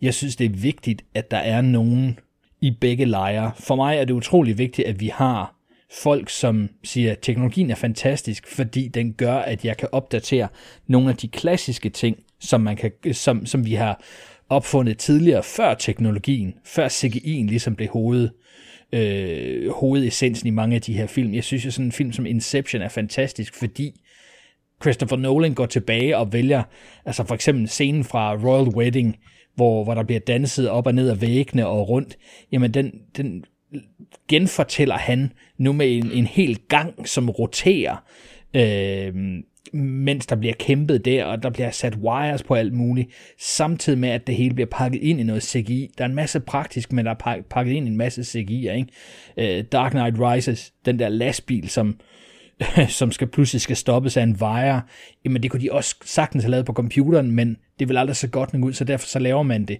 fysisk med lastbilen, der flipper, og så laver man noget visuelt på computeren udenom. Jeg synes jo, det er fantastisk, når man kan gøre det, tage nogle gamle teknologier og blande med noget nyt, og så vise os en verden, som det ikke ville være muligt at lave 100% fysisk. Men, og det er et stort men, vi er også nødt til at have nogle af de her pionerer, som går ud og siger, hvis jeg nu skulle lave det hele 100% digitalt, hvis jeg siger, at jeg skal lave det hele digitalt, og det skal være en 3D-film, så er der nogen, der er nødt til at gå ud og trække læsset og sige, jeg vil have en højere standard, jeg vil have højere kvalitet, jeg vil kunne gøre vildere ting, og det skal være skidegodt. Så nogle folk som James Cameron, og ham får vi ikke, hvis der ikke er nogen, som er villige til at sige, jamen det er fint nok, at der skal være praktisk, og det skal være bla bla bla, det må ikke blive for vildt teknologisk, men jeg vil noget andet, jeg vil mere. Der skal være nogen, der presser the envelope. Ja, så får vi også noget lort ind imellem. Så er der de der folk, som bare siger, vi skal lave nummer 19 i den her serie, det bliver skide godt. Den her gang, der kan bilerne tale med blomster. Et eller andet. Dem får vi med. Det er med i kølvandet, uanset hvad vi gør. Altså, hvis vi lukker alle computer ned fra i morgen og siger, nu skal det hele optages på smalfilm, så var der stadigvæk komme nogle lorte smalfilm ud. Men vi er nødt til at have begge dele. Vi er nødt til at have dem, som siger, teknologi og den gamle, og det gamle vi kunne, men vi skal altså også have nogen, der bare presser på og siger, det er ikke nok. Mere. Ikke?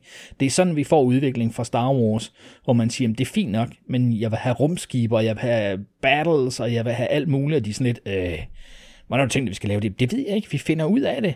Lav nogle glass plates, lav nogle matte paintings, lav nogle modeller, find nogle nye måder at lave det her på. Vi skal simpelthen videre. Det kan ikke bare være stop motion det hele. Det bliver simpelthen for røvsygt.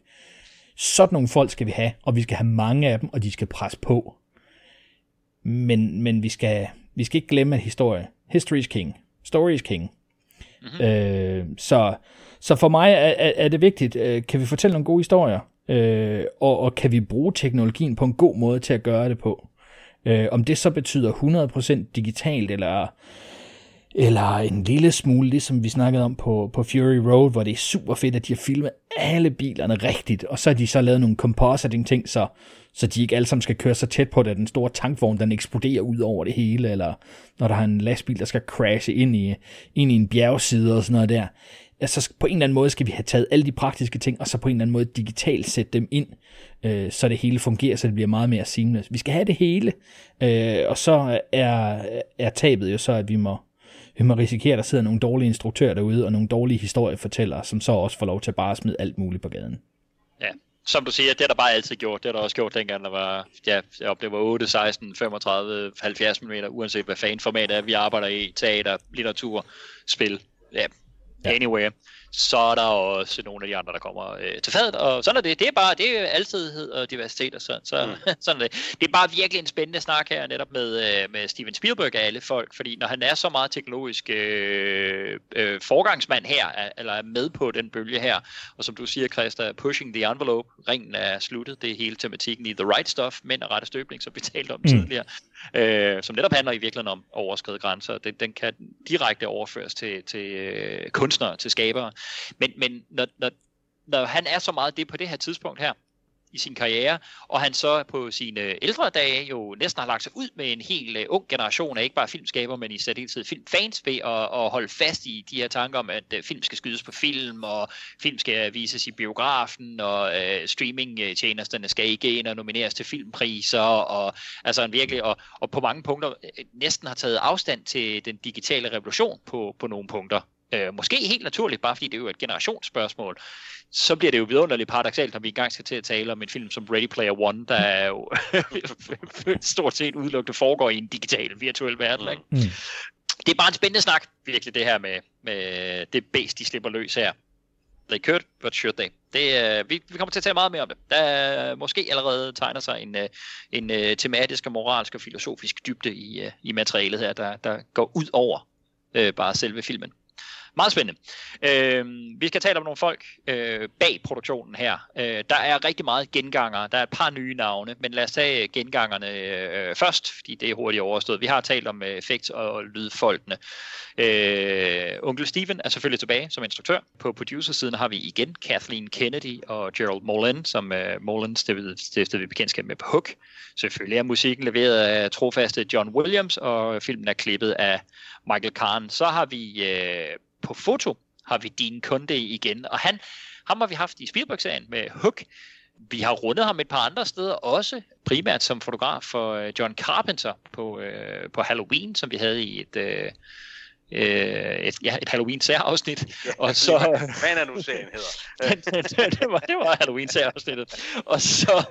Og så også senest, hvor vi har talt om ham på The Thing. Morsingbo, vi har haft nogle stilistisk stærke fotografer. Altså Christian og jeg har jo talt om din kunde her på Hook, men du kaster den lige over til dig her, ikke? Fordi vi har haft nogle stilistisk stærke fotografer med Steven Spielberg, med Vilmos Zsigmond og med Alain Daviau, som er begge to som måske større æstetikere måske end din kunde, men jeg synes alligevel, vi så det på The Thing, vi så ham med meget begrænsede midler på Halloween, levere noget virkelig, virkelig godt, og ellers har han altid for mig stået som en rigtig, rigtig solid billedskaber, som ikke nødvendigvis stjæler opmærksomheden, men bare er virkelig, virkelig effektiv, og det er pleasing to the eye, og som vi kom til at tale med Nikolaj Schultz om på The Thing, så er han også en fotograf, der faktisk er i stand til, at rigtig mange af hans frames bare kan tages ud næsten som kunstværker, men i hvert fald som fortællende billeder, der er værd at se på isoleret set. Det synes jeg også gør sig gældende i en filmserie, han har fotograferet, som jeg synes fotografmæssigt er lidt undervurderet. Den er jo hyldet på alle mulige andre, men som er din favoritserie, Tilbage til fremtiden, som han jo også har fotograferet. Det er jo heller ikke en serie, der sådan, hvor man tænker, at det er for det store fotografiske, den udmærker sig. Men det synes jeg faktisk, den fortjener. Jeg synes fandme også, den er godt fotograferet. Det er bare en vildt dygtig mand, som er en super solid håndværker. Ja, hvad tænker du? Jeg går ud fra, at du også er glad for ham. Det er jo sidste gang, vi kommer til at tale om ham, fordi Spielberg laver et ret stort skift næste gang, men den tid, den glæde, ikke? Nu. Jo, altså man kan jo sige, det er jo også en evne som fotograf at kunne visualisere en hel masse special effects i de billeder, man sætter op. Og det har han jo vist sig at være god til.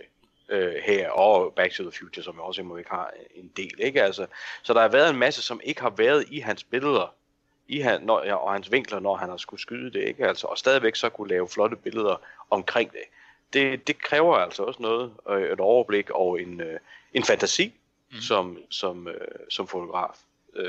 Så en rigtig dygtig mand, men det er rigtigt, det er jo et navn, som måske forsvinder lidt, ikke? Men jo virkelig, virkelig en dygtig håndværker. Helt klart. Christian, vi har hyldet din kunde. Har du noget at tilføje til ham den her gang? Jeg tror sådan helt personligt, at det her er min favorit kunde fotograferet film. Ja, fedt. Jeg synes, han rammer alle parametrene her. Vi kommer til når vi går scenerne igennem, så kommer jeg til at sidde og vifte med det store din kunde skilt. Så. Skide godt. Jamen, så lad os gemme den snak til det. Manuskriptfronten, vi har talt om, at bogen er skrevet af Michael Crichton, som selvfølgelig også var enorm manus. Det er skrevet sammen med David Koepp, som vi fik nævnt tidligere. Han har jo også gjort sig som instruktør.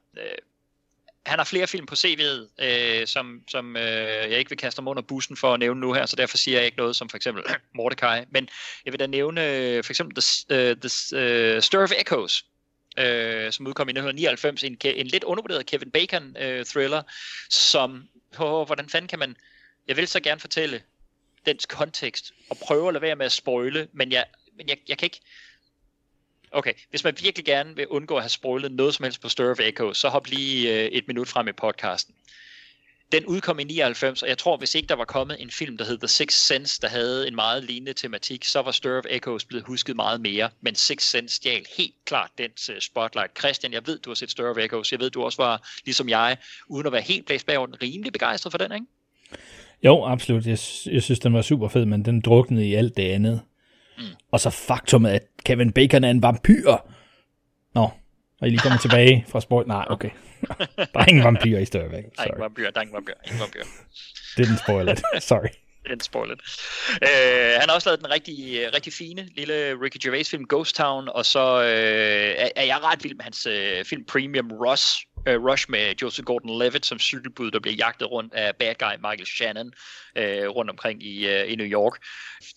Helt flere gange igennem filmen, der hver gang Michael Shannon dukker op, og Joseph Gordon-Levitt ser ham, så kalder Joseph Gordon-Levitt ham, fordi han ikke kan huske hans karakternavn, så kalder han ham douchebag. Og det har bare gjort, at vi kan, hver eneste gang Michael Shannon dukker op i en film, så er det douchebag, der dukker op. Og vi er store Michael Shannon-fans, han er sindssygt dygtig, men han er bare, he will forever be douchebag på grund af David Koepp. Han er selvfølgelig også jo primært kendt som manuskriptforfatter. Og igen her, der kan man også virkelig nævne nogle sølle titler. Spider-Man. Men jo også nogle rigtig, rigtig gode titler. Han har for eksempel skrevet manuskriptet til Sam Raimis Spider-Man. Christian, alene af den årsag, så starter jeg Aarhus Morsingbogen. Morsingbo, en virkelig solid genreforfatter. Der er selvfølgelig nogle enorme vildskud, både som instruktør og som forfatter, men så er der bare også nogle peaks, hvor jeg tænker, jeg tror, der er mere guld i David Koepp. Jamen det tror jeg også, og jeg tror også specielt, når man skriver den genre, som han skriver mest i her, ikke? Altså, der er der jo meget hit and miss, som også mange gange ikke har så meget med manuskriptet at gøre. Rigtigt. Fordi, hvem er det lige, der tager sig af den her film? Hvad sker der med det manuskript, når der kommer nogle producenter ind over, og har det med en produktion med en vanvittig instruktør? Er der altså en hel masse ting, der spiller ind over, specielt når man skriver de her typer genre, som han har bevæget sig mest i, ikke? Altså, men der, hvor man ser, hvor det hitter, blandt andet med den første Spider-Man, så synes jeg jo virkelig, at man ser, at en god adventure-forfatter giver simpelthen så meget til den genre, ikke? Fordi det er en genre, der meget nemt bliver udvandet, hvis det ikke er de rigtige mennesker hele vejen rundt, der tager det fuldt seriøst. Helt klart. Christian, har du noget at tilføje på David Koepp? Nej, jeg synes, det er nogle underholdende manuskripter, han skriver. Både Mission Impossible og... vi kommer til at diskutere, når vi skal snakke Kingdom of the Crystal Skull, men jeg synes... Når vi når til den film om mange, mange år, så kommer vi til at diskutere film versus screenplay. Så lad os gemme David Koepp til det. Helt klart. Vi kommer til at runde ham på War of the Worlds den der også, men det bliver også spændende. Det er et spændende navn. På production design, der er der et navn, hvor jeg har lyst til at sige, endelig Der får vi Rick Carter ind. Han er sidenhen Oscar-nomineret for Forrest Gump, Oscar-vinder for Avatar, Oscar-nomineret for War Horse og Lincoln. Så han er selvfølgelig et navn, der går rigtig meget igen på Spielberg-serien her fremover. Bliver en af de tilbagevendte. Vi taler jo hele tiden om det her med, hvornår får Spielberg sat sit faste hold, og det bliver jo mere og mere fast, som han bliver ældre. Og hvornår går han all balling? Ikke? Ja, altså, lige all præcis. in med balling, ikke? Ja. Lige præcis. Altså, på fotografsiden, der starter det jo næste gang, må man sige. Ikke? Men Rick Carter er for mig en af dem, der, selvom der har været andre stabile production designers i hans balling-stab, så er Rick Carter en af dem, der det er nok Spielberg production designer run for mig. Han har udover det jo selvfølgelig også været på de nye Star Wars film, og har bare lavet rigtig, rigtig, rigtig meget af en vanvittig dygtig production designer. Igen sådan en production designer, der for mig at se tjener filmens bedste, fortællingens bedste. Han en af de ting, der fik ham hen i Spielbergs opmærksomhed, det er jo så selvfølgelig hans samarbejde med Robert Zemeckis, som starter for alvor med 2'eren og 3'eren i Back to the Future-serien. Og man siger, selvfølgelig er rigtig meget af grundarbejdet lagt med den første Back to the Future, men hvis man tænker på identiteten i Back to the Future, så er normal 1985 er jo i gåseøjne bare normal 1985, dog i sådan, altså lidt en familievenlig udgave, men stadigvæk en normal 85. Hans 1955 design, eller designernes 1955 design i den første, er jo skide godt, men er jo en rekreering af 55 i sådan en romantiseret optik. Der, hvor der virkelig design-wise kommer til at ske noget i Back to the Future-filmen, det er jo, når vi lige pludselig får de 3 elementer, der er med i 2'eren og 3'eren. Det er 2015, vildt ikonisk fremtidsdesign. Det er Alternate 1985, det her Trump-agtige helvede, vi kommer tilbage i. Yes, you said it. Jamen, I said it. Og så selvfølgelig hans bud på et western design, ikke? Men måske især virkelig den design, han laver i 2'eren i fremtiden, Alternate 1985. Så for mig, Morsinbo Rick Carter, er der en af mine favorit production designere. Jamen, ganske enkelt. Ja. Altså, længere end ikke, jeg er helt med dig her. Altså, det må jeg sige, ikke? Fordi det er så imponerende og så ikonisk, mange af de ting, han har lavet. Og netop det der med at komme ind i sådan en filmserie, som for eksempel Back to the Future, og så give tingene et løft og sige, det er virkelig defineret. Ikke? For mig er Back to the Future en film, der vinder hver gang man ser den. Ikke? Altså, fordi der er så mange lag i den. Det er en film, som i den trilogi tit, tror jeg mange har som den svageste. Men for mig, der står den altså side om side med de 2 andre. Det gør den. Og det er da blandt andet fordi, den kommer så meget omkring, og hver tid og hver sted har sin personlighed, simpelthen ved set decoration, ikke? Altså det er meget, meget fedt. Ja, og så ved jeg får bladet, hvis ikke jeg giver et shout-out til genre par excellence og god ven af podcasten, Ask Hasselbalg, som er jo stor fan af Zack Snyders Sucker Punch, som Rick Carter også har lavet design på. Christian, Rick Carter, fantastisk tilføjelse tror jeg, for både for Morsimon og jeg her til podcasten. Jamen, super fedt production design, og man kan også se, at det er noget, som Spielberg har holdt ved. Jeg synes også, det er meget sjovt. Altså, nu har vi både forfatteren og production designer for Death Becomes Her. Dem, der ikke har været tilbage i, eller så den i 92, da den udkom, ligesom os andre. Altså, den er værd at gå tilbage og se. Det er Robert Zemeckis, og det er faktisk ret sjovt. Så giv den en chance, om ikke andet, så i hvert fald for at se fuldstændig crazy, over the top Goldie Hawn og Meryl Streep. Den tror jeg for eksempel ikke, jeg har set siden 90'erne. Okay. Det tror jeg sgu ikke, jeg har. Den er værd. Så det må et gensyn være, ja.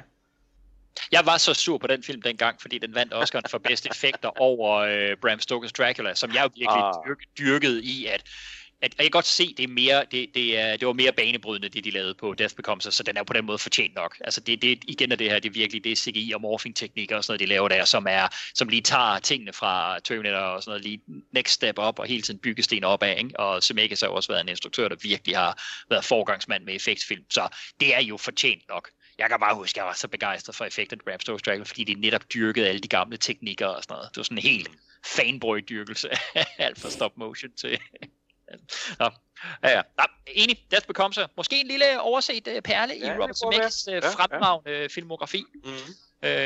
Godt smidt der, Christian. Jeg har ikke andre folk bag kameraet, jeg havde tænkt at fremhæve, før vi går i gang med filmen. Er der nogen, I gerne vil have nævnt, inden vi går videre til et cast? Christian? Nej, jeg synes faktisk, vi har dækket det hele. Altså på Spielberg-film er der jo sindssygt mange med, og jeg er sikker på, at der sidder nogle visual effects folk, nogle ILM-folk et eller andet sted, som vi har snakket om på Star Wars. Men det er simpelthen umuligt at få et overblik over. Der er ikke sådan lige ellers nogen, der springer i øjnene ud over de 4 store, som vi sådan lige har nævnt, da du snakkede Oscar. Så... Fantastisk. Jamen, så rykker vi videre foran kameraet. I hovedrollen som i hovedrollen som Alan Grant har vi Sam Neill, som vi for første gang beskæftiger os med her på Filmpodcast for Folket. Ja, altså for mig, Sam Neill, han er sådan en, der... jeg ved ikke, da den her film udkom, der så han ud, som om han var bestemt ved at være en moden herre, og i dag, der synes jeg, han ligner sig selv som dengang. Så han er måske bare sådan en, der, da han er blevet født, har han lignet en voksen moden mand. Ja. Helt klart castet til den her som et alternativ til Harrison Ford, som var på tale, men hvor Spielberg meget bevidst gik efter, at der ikke skulle være en stjerne, der skulle overstråle dinosaurerne her. Det skulle ikke være et star vehicle. Nok utroligt fornuftigt, selvom Harrison Ford selvfølgelig også kunne have været fantastisk her. Men Sam Neill, han havde jo også et banner i 1993. Der havde han den her og The Piano, Jane Campions Oscar-nomineret film. For mig, titler der lige popper op i forbindelse med Sam Neill, det er sådan noget, jeg husker ham meget tydeligt som Sean Connerys buddy i Jagten på Røde Oktober. Jeg tænker straks også på sådan noget som Event Horizon, en af de få gange, hvor han fik en hovedrolle i en større film. Måske Paul W.S. Andersons bedste film, Event Horizon. Nyere tid dukker der også op en masse fantastiske indie-film, sådan noget Hunt for the Wilder People, for lige at hylde Taika Waititi, som han selv udtaler sit navn, så det må jeg gå med. Jeg vil gerne det har jeg ikke tænkt mig. Han vil altid være Taika Waititi for mig. Præcis. Der har altid været sådan, han har været sådan et spændende mix for Sam Neill med sådan indie-film som Sirens, genrefilm som Dead Calm, som jeg virkelig synes er super fed. Ja, alle tænker ham jo som australsk, newzealandsk skuespiller på grund af alle de her titler, Dead Calm, Piano og så videre, men han er jo nordier. Ja, hvad fanden skal man sige mere om Sam Neill? 3-dobbelt Golden Globe nomineret, måske en mand, der aldrig er blevet sådan superstjerne, aldrig heller helt har fået de der vildt store prisvindende roller, men jeg er altid glad, når Sam Neill dukker op, uanset om det er som fake Odin i Ragnarok, eller om det er min store frustration i J.J. Abrams-serien Alcatraz, som så virkelig afbrudt samlejeagtigt blev cancelleret efter 13 afsnit. Altså helt fuldstændig latterligt, og på det mest latterlige tidspunkt, lige hvor de var ved at åbne døren ind til den store hemmelighed. See what's behind door number 1. No, that's not. Ja, lad os bare stoppe showet. Morsingbo, Sam Neill. Ja, det er sådan en presence, hvor jeg bare altid bliver altid glad, når der står Sam Neill på rollelisten. Ja, jamen, jeg må indrømme, jeg har det på samme måde, og jeg har aldrig sådan rigtig forstået, hvorfor han ikke har lavet mere, end han har. Ikke, han har jo flot CV, han har jo sørme, der lavet mange fede ting, er du da sindssyg. Jeg husker ham også en del som Merlin for den der tv-serie, skråstreg tv-film-ting, han var inde over. Og så helt klart. Men jeg synes bare, der burde være mere til ham, altså. Og når han så pludselig dukker op som den her skuespillerudgave af Odin i Thor Ragnarok, og tænker sådan, igen, så er det noget af det første, jeg tænker, det er, jeg håber ikke, det her det udelukker ham for at lave noget andet i MCU, fordi jeg vil gerne have ham til at lave nogle andre ting. Så må det blive noget computeranimeret eller et eller andet, ikke? Altså, apropos, så må han være den nye Thanos, eller Kang the Conqueror, eller et eller andet, ikke? Men endda også, fordi relativt nyligt, der fik jeg endelig set Hunt for the Wilder People, som jeg synes er en fantastisk film. Men altså samspillet, han har med den lille dreng, som er den lille dreng fra Deadpool 2, hvor de fleste måske kender ham fra, som også bare er virkelig, virkelig skøn. De er simpelthen så gode sammen. Han hedder Julian Dennison, den lille dreng. De er så gode sammen. Der spiller han den her gamle bushman er han vel nærmest, ikke? Altså, som bor ude i ingenting i New Zealand, ikke? Og så skal tøjle den her lidt utilpassede teenager fra en storby og et hårdt miljø, ikke? Altså, det er en fantastisk film, så selvfølgelig sat i Taika Waititis sjove, skøre verden og hans univers, som han nu bygger op, ikke? Altså, det spiller virkelig godt sammen, ikke? Altså Sam Neill er virkelig bare en fed skuespiller, og ja, han er sådan lidt ageless, ikke? Altså nu er han jo over 70, ikke? Altså, men jeg er sikker på, at han stadig ligner en, der på 45, som han har gjort hele sit liv. Men det er jo det, han ligner bare men man tænker, at han er født sådan, ikke? Altså, det er mega fedt, ikke? Altså, så mere Sam Neill. Jeg håber, han holder sig frisk og fedt for fight, og stadig har mange gode roller til os, fordi jeg som sagt, ligesom dig, jeg bliver altid glad, når han er med. Jeg går ud fra, at han har 40 år mere i sig som 45 år. Ja, præcis. Det er jo sådan, det er, ikke? det er simpelthen ikke, hvad han har drukket af. Han var med der i Last Crusade, og drikker af gralen. Altså, det er også, fordi jeg synes, det er noget af det ældste, jeg kan huske at have set ham i. Det er den tredje Omen-film, den der hedder The Final Conflict, hvor han spiller voksenudgaven af Damien Thorne. Ikke? Men der har han også, der har han jo været ung, men så er han også bare 45 år ud. Ja. Altså, nu må vi se, vi ved jo i hvert fald, altså, hvis alt ikke ender i corona og så videre, men at han og Laura Dern jo efter sigende skulle vende tilbage til Jurassic World 3. Så om ikke andet, så ser vi ham der inden alt for længe forhåbentlig. Ja, det skal være helt sådan ligesom Rambo-titlerne, ikke? Så det er Jurassic Park 6, Jurassic World 3. Fallen Dominion Kingdom eller andet. Christian, der er begejstring fra dine kollegaer for Sam Neill. Hvad siger du? Jeg siger, at det er sjovt, at der igen ikke bliver nævnt Sirens, men så gør jeg det. Jeg er sikker på, at jeg er sikker på, at jeg kastede den, men jeg lod være med at dvæle ved den længere, fordi jeg tænkte, Christian kaster sig nok froden over Ian McPherson, når muligheden byder sig. Oh yes. Og til Morsenborg er jeg nødt til at sige Galactus. Ja, det vil være smukt. Ja, jeg må sige til begge, I kan godt glemme det. Sam Neill og Matt Damon og Liam Hemsworth, de er brugt i MCU-universet. Never. Se, det er noget af det smukke ved computeranimationen, som vi snakker om. Det åbner simpelthen op for at flamme skuespillere kan vende tilbage igen, ikke? Altså i noget andet. No. Men mindre at den skuespillertrup, den vender tilbage, så kaster jeg altså en Olsen-band på den og spørger, om det er den samme tankpasser. Altså. Men er Olsen-banden ikke? Det er jo en smuk serie, ikke? Altså, det er fint, ikke? Altså, det er altså alt fungerer. Det er meget velfungerende.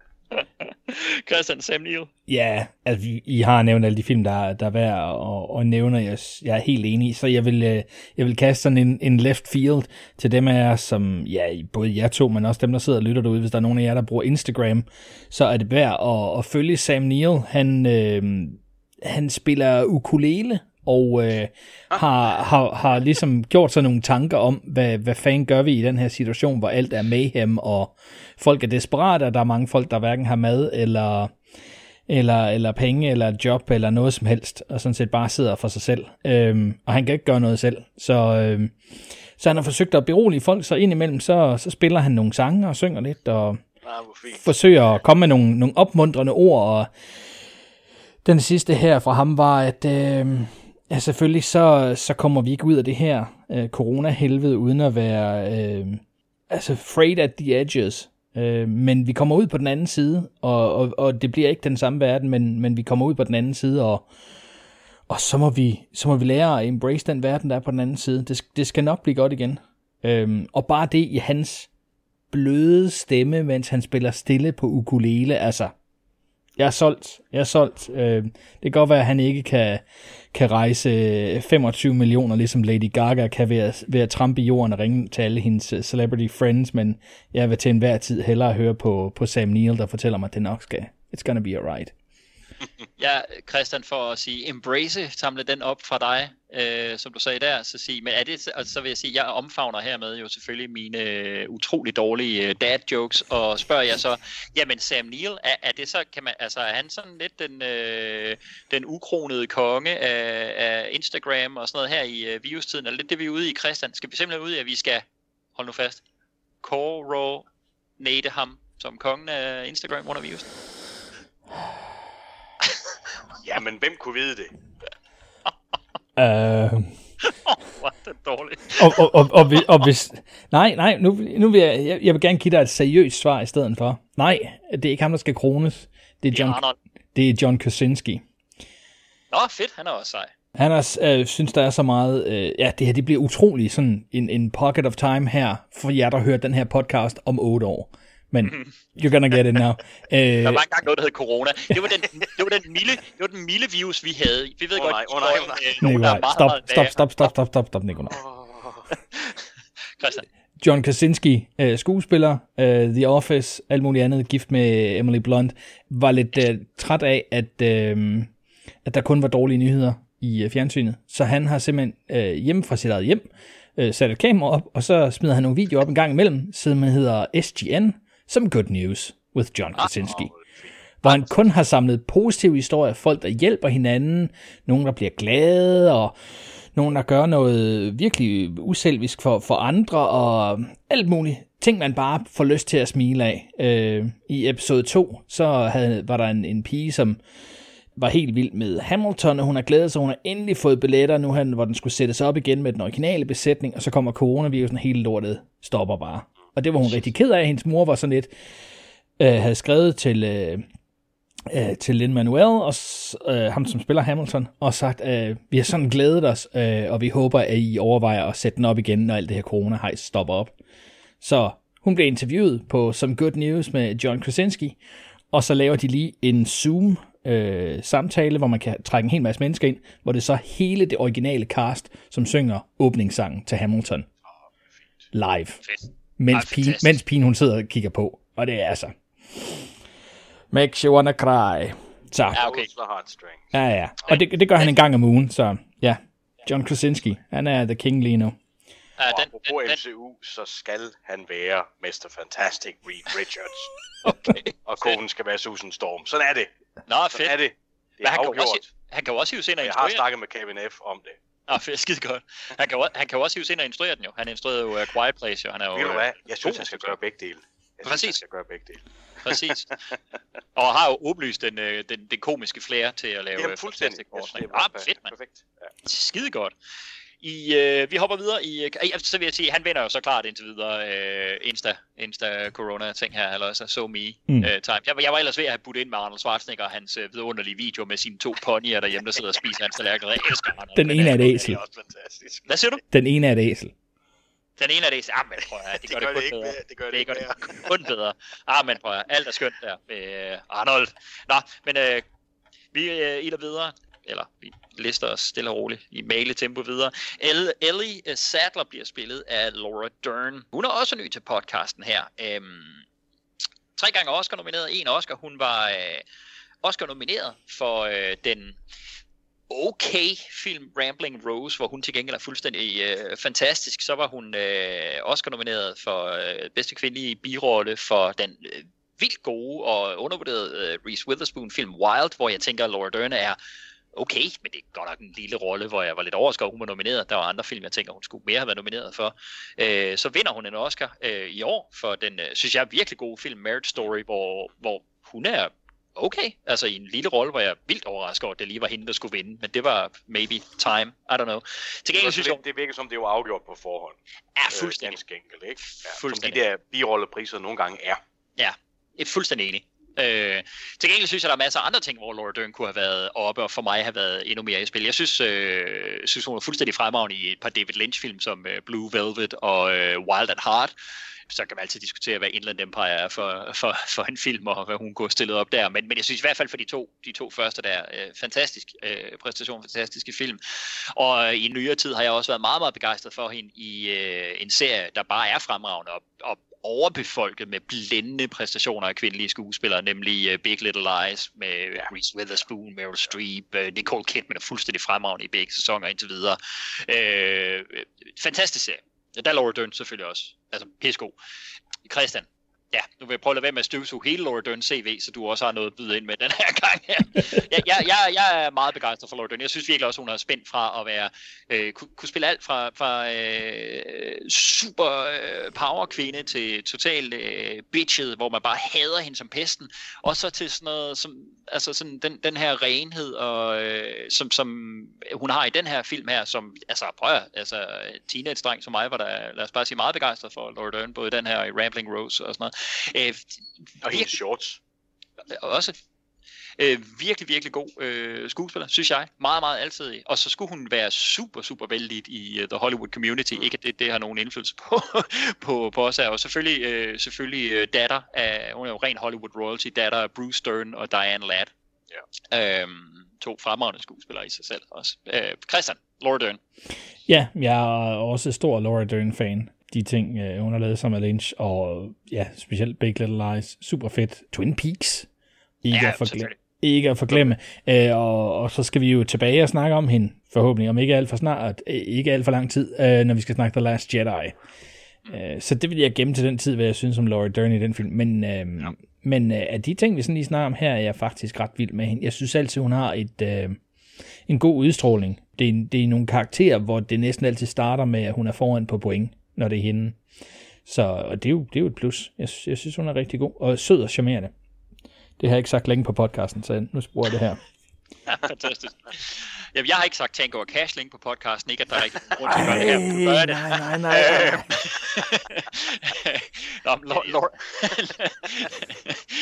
Laura Dern. Ja, jeg må selvfølgelig ikke glemme Twin Peaks. Hun var med i den nye sæson her, Twin Peaks The Return. Og hun dukker op i en rolle, jeg ikke vil afsløre, hvem er, for fans, der har set de første sæsoner, man ikke har set The Return.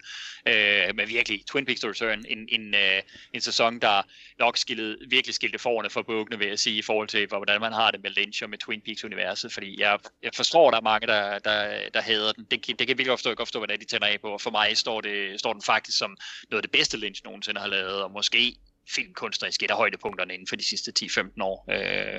Jeg havde Twin Peaks The Return som enten nummer 1 eller nummer 2. Han regner den jo selv som en film, selvom det jo så er en 19 timer lang film, ikke?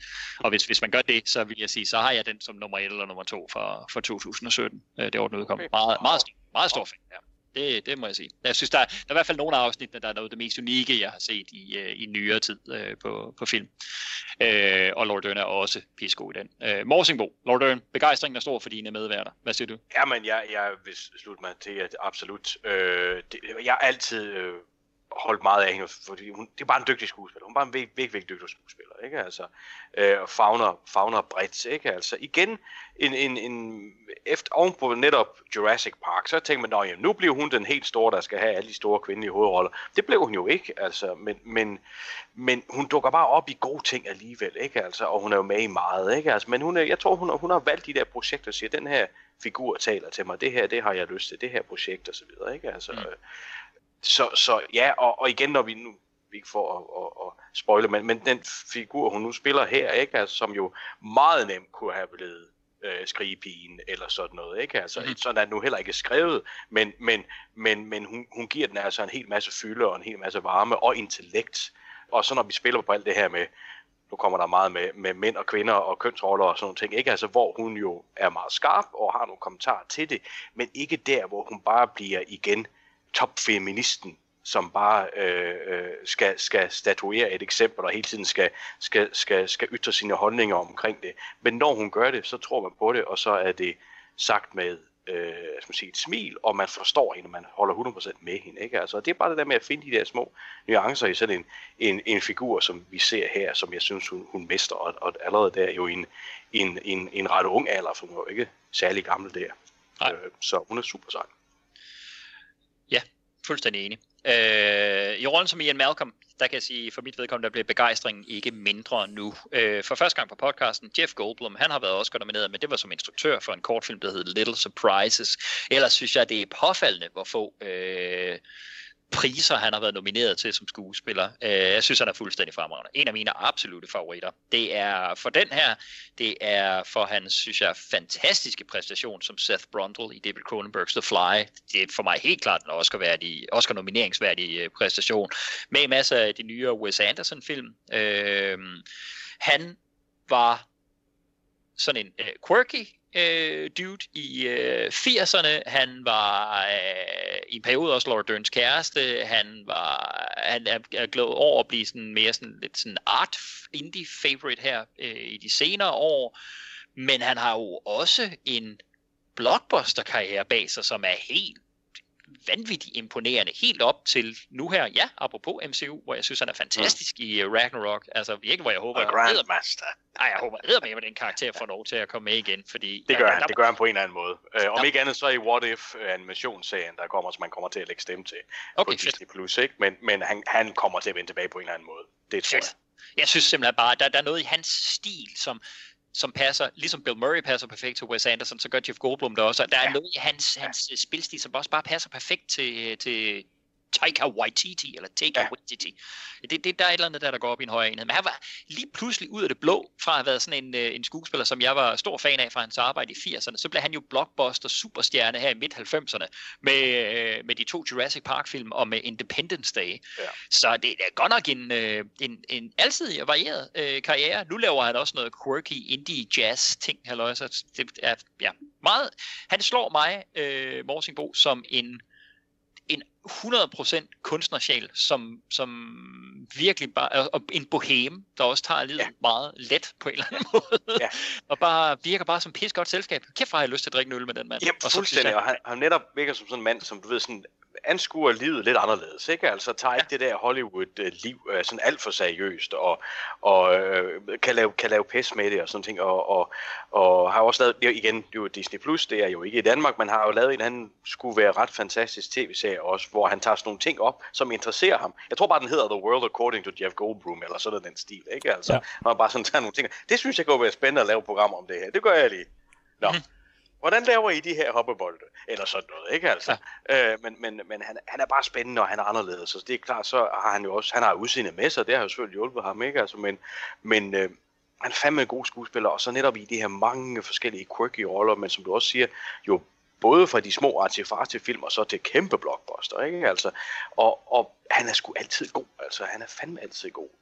Og så netop så, og så har han bare formået at være en kultskuespiller hele vejen igennem, ikke? Altså, og det synes jeg er meget imponerende, på trods af, at man har lavet så store film, som man også har, ikke? Altså, og så, hvis folk havde glemt ham, så vendte han så tilbage til, med Thor Ragnarok som The Grandmaster, der, ikke som den her fuldstændig fantastiske skurk, som absolut heller ikke tager livet alt for seriøst. Ja, præcis. Fuldstændig. Var det ikke også det, man sagde, det var the most Jeff Goldblum of all Jeff Goldblum parts ever, ikke? Nå, Grandmaster, han er bare Jeff Goldblum. Det er jo fantastisk. Altså. Han er fed, og det her er jo en ikonisk rolle. Det er jo en af de ting, man husker ham mest fra. Det er hans figur her i serien, den første Jurassic Park, ikke? Så det er fedt, og fedt, at vi endelig skal snakke om ham, og vi får sgu nogle gode navne med. Ja, jamen helt vildt. Og det er sjovt, det der med, at du siger, at han har udseende med sig, fordi det er jo sådan en, der er nogen, der vil kalde ham. Der er nok ikke nogen, der vil kalde ham grim, men han har eddermame quirky udseende. Det her, det er karisma. Det er simpelthen bare karisma og charme ud over alle grænser. Han er fantastisk. Christian, indtil videre 3 navne, som vi ikke har haft på podcasten før, men som vi alle sammen er vildt begejstrede for. Det lyder som sådan et filmpodcast for folk, et dreamcast af folk, vi ikke har beskæftiget os med tidligere. Hvad siger du til Jeff Goldblum? Jeg siger, for det meste virker det som om, at Jeff Goldblum spiller Jeff Goldblum. Jeg synes mange af de ting, han laver, er ens. Utrolig ens. Det er meget med hans quirks, og heldigt for mig, så er jeg helt vild med det. Så det er jo dejligt, så får jeg mere af det. Jeg synes, når man ser ham, enten når han giver interviews, eller når man ser den her serie om, hvordan man laver ting, altså, han kan jo kaste over alt muligt, men det er så sindssygt. Der er et enkelt afsnit, som handler om, hvordan man laver is, og det er sådan et eller andet. Ja, men det afsnit har jeg udelukkende lavet, ikke fordi jeg er så meget interesseret i at lave is, men så kan jeg få lov til at teste nogle forskellige is. Det er sådan egentlig en barnlig uskyldighed i det, ikke? Altså, hvor de andre er sådan et eller andet, hvordan laver man swimmingpool, så det er også meget spændende, men det er ikke så håndgribeligt. Jeff Goldblum, som at, hey, hvad med noget med is? Så nej, jeg synes, han er en super fed personality, men altså, man skal jo være til det, han leverer, fordi det er meget af det samme, synes jeg. Men fedt, at det ligesom er noget, der har overlevet så længe, ikke? Fordi han har godt nok lavet det i mange år. Men han er jo blevet sådan en granddaddy-type, ikke? At lige pludselig er han blevet hip, hvor man tænkte, at det var måske slut med ham. Men han sådan meget afdæmpet demeanor og gør jo bare, at folk er helt vilde med ham. Han virker meget eftertænksom, så jeg synes, han er super fed, og så har han bare den vildeste humor, altså. Ja, det er sjovt det der, fordi du netop siger, og jeg kan godt følge dig i det der med, at det er det samme, eller der i hvert fald er nogle ting, der er typisk Jeff Goldblum, som går igen hele tiden. Det kan jeg virkelig godt følge dig i. For mig, der løfter han så over mange andre, der laver i gåsøjne det samme, fordi nuancerne, de små, lidt subtile ting, der er forskellen i hans karakterer, og hvor præcis det, han laver, synes jeg bare er på et ekstremt højt niveau. Så for mig står han faktisk som lidt en af de undervurderede skuespillere. Der var også folk, der ville sige noget af det samme om Jack Nicholson, at der altid er sådan et troldsplint i hans øjne, og sådan en ting, der er et dæmon, der altid skinner igennem, som gør, at han har svært ved at træde ud af Jack Nicholson-karakteren. Det har Jeff Goldblum på den måde også. Måske er Christopher Walken i virkeligheden også en, man kan sammenligne med, ikke? Fordi folk kan lave en parodi på Jeff Goldblum. Folk kan lave en parodi på Christopher Walken, ikke? Der er sådan en diktion, en rytme og sådan noget i deres måde. For Jeff Goldblum, men det er jo meget også pauseringerne, og sådan det der, og smagen på ordene og sådan noget, ikke? Og sådan lidt mumlen og sådan noget, eller sådan, der kommer ind og sådan noget, som jeg synes er forbilledligt. Altså, jeg synes simpelthen bare, det er, jeg er helt vild med det. Men også bare ikke, at når man tænker, man hørte, at han skulle være The Grandmaster, så tænker jeg, men altså, The Collector, de er jo begge to Elders of the Universe, så det passer sgu meget godt. Den meget quirky Benicio del Toro som The Collector, og så Jeff Goldblum som The Grandmaster, det passer sgu nok meget godt. De er sgu lidt underlige, de der Elders of the Universe. Ja. Morsimo, vi tog lige jeg sender simpelthen tilbage til dig, fordi vi tog lige pludselig et turn der i forhold til skuespilteknik og sådan noget, som jeg tænker, er der noget du tænker der i forhold til Jeff Goldblum, hans udtryk? Det der, han er jo til at imitere på en eller anden måde, ikke? jo. Altså, det er jo... det er rigtigt, han har helt klart sin stil, ikke? Altså, og sin kadence. Men det er jo også tit det der med, at når du først bliver kendt for noget, jamen så bliver du castet i noget, hvor folk gerne vil have, at du er sådan der. Ja, vi bliver skuffet, hvis ikke Dirch Passer gør Dirch Passer-tingene. Og hvis ikke for eksempel, ikke? Altså, masser af eksempler på det, ikke? Og så kan der være folk, der kan være nok så dygtige og kunne gøre noget helt andet. Og det er der jo også film, hvor han gør, synes jeg. Men det er rigtigt. Jamen, vi skal have den der suaveness og den her sarkasme og den her blink i øjnene og den her karisma. Det er det, vi skal bruge. Det skal vi bruge den her figur, ikke? Det er jo lige præcis netop, når man så snakker Grandmaster og dem ting. Jamen, det skal bare være Jeff Goldblum. Ja. Der skal ind og lave det her, fordi det er helt perfekt i det her univers, som vi er ved at skabe, ikke? Altså, så det kan jo både være en fordel og en ulempe, ikke? Altså, der må man sige, at jeg synes, at Jeff Goldblum har fået det meste ud af det, ikke? Altså, men det kunne da være sjovt at se ham gøre noget helt andet, ikke? Altså, men det er sjovt, men jeg er vild med det, han giver os, det må jeg sige. Jamen det er det, fordi du siger det jo lige præcis rigtigt, der, og det gør I jo begge to der, ikke? Fordi ja, det kunne være sjovt at se ham lave noget helt andet. Og jeg kan også garantere dig for, hvis vi sad sådan en 2 timers film, hvor han ikke leverer sin Jeff Goldblum magnetism og rytme og kadence og pausering og sådan noget, så vil jeg også sidde og sige, nej. Ja, det er for noget, ikke? Jeg vil sgu da heller ikke, apropos vi har nævnt Mick Jagger før, jeg vil heller ikke til en Rolling Stones koncert og se Mick Jagger sidde på en barstol i 2 timer for fanden. Nej, altså, om han er 8 år, så skal han blæse frem og tilbage over scenen. Altså. Ja, fuldstændig. Så, ja, spændende. I rollen som John Hammond, der har vi Richard Attenborough, dobbelt Oscar-vinder. Det var for filmen Gandhi, den producerede og instruerede han. Startede selvfølgelig som skuespiller, graduerede så til at være en af de, nærmest en aftager efter David Lean ud i det her med at instruere store epics. Samtidig med at han kørte sit skuespilvirke videre. På Golden Globe-fronten, der vandt han den Golden Globe som skuespiller for The Sandpebbles over for Steve McQueen. Han var Golden Globe-vinder for Dr. Dolittle over for Rex Harrison. Ikke nogen af de nyere versioner, men altså den tilbage fra 60'erne. Og så som vinder som instruktør for Gandhi, nomineret som instruktør af Chorus Line, nomineret som instruktør af Cry Freedom. Og han instruerer senere også Chaplin-biografien med Robert Downey Jr. i sin første Oscar-nominerede rolle. Han har lavet rigtig, rigtig meget foran og bag kameraet, den gode Richard Attenborough. og har jo så på imponerende vis en bror, der i dag er mindst lige så kendt i BBC's legendariske David Attenborough, stemmen og ansigtet på de her fremragende BBC-dokumentarprogrammer. Så sikke et brødrepar, og det var bare for at få en lejlighed til at kaste begge brødrene på banen her, fordi jeg er meget stor fan af begge to. De virker, synes jeg bare virkelig, har Richard Attenborough desværre død, men de heldigvis i en høj alder, men de er bare virket som nogle, altså virkelig dygtige, virkelig classy British gentlemen. Ja, det var der et eller andet. Det synes jeg fandme er fantastisk. Ja, Christian, hvis vi lige starter over hos dig. Sir Richard Attenborough. Lord Richard Attenborough, en af dem, der endnu... Lord, ja, han er en af dem, der... Ja, han har fået turen en tand højere op. Altså jeg har set noget af det, han har lavet, og både set Chaplin og Gandhi også, men ellers ikke sådan en skuespiller, hvor jeg sådan tænker nærmere over, hvordan så han ud, da han var ung. Altså, jeg kom først til ham i 93, og var der sådan lidt, jamen sådan har han vel altid set ud. Så det er ikke sådan en, hvor jeg ville kunne spotte ham på et billede, hvordan så han ud i sine unge dage, sikkert uden skæg. Desværre. Det var tæt på, at vi løb ind i ham til vores adventskalender, men så blev det jo en anden Miracle on 34th Street. Close but no cigar, no Kringle. Ja, det er fordi, han er jo lige præcis, han er jo remakets Chris Kringle, og det var sådan en casting, jeg tænker, da man hørte det i 94, altså bare slet, ja, selvfølgelig. Altså det kan ligesom ikke rigtig være andre. Det er jo simpelthen Julemand, der er her for enden af en. Morsingbo, jeg tænker nemlig også for dig, udover sådan noget som Jurassic Park, så tænker jeg, jamen altså, det må vel nærmest være, der er noget Chris Kringle, helt klart, som man kan gå ind over. Så er der vel også sådan noget som gamle krigsbasker, som The Great Escape? For mig er det helt klart The Great Escape. Jeg husker ham primært for 2 roller, og det er den her Jurassic Park.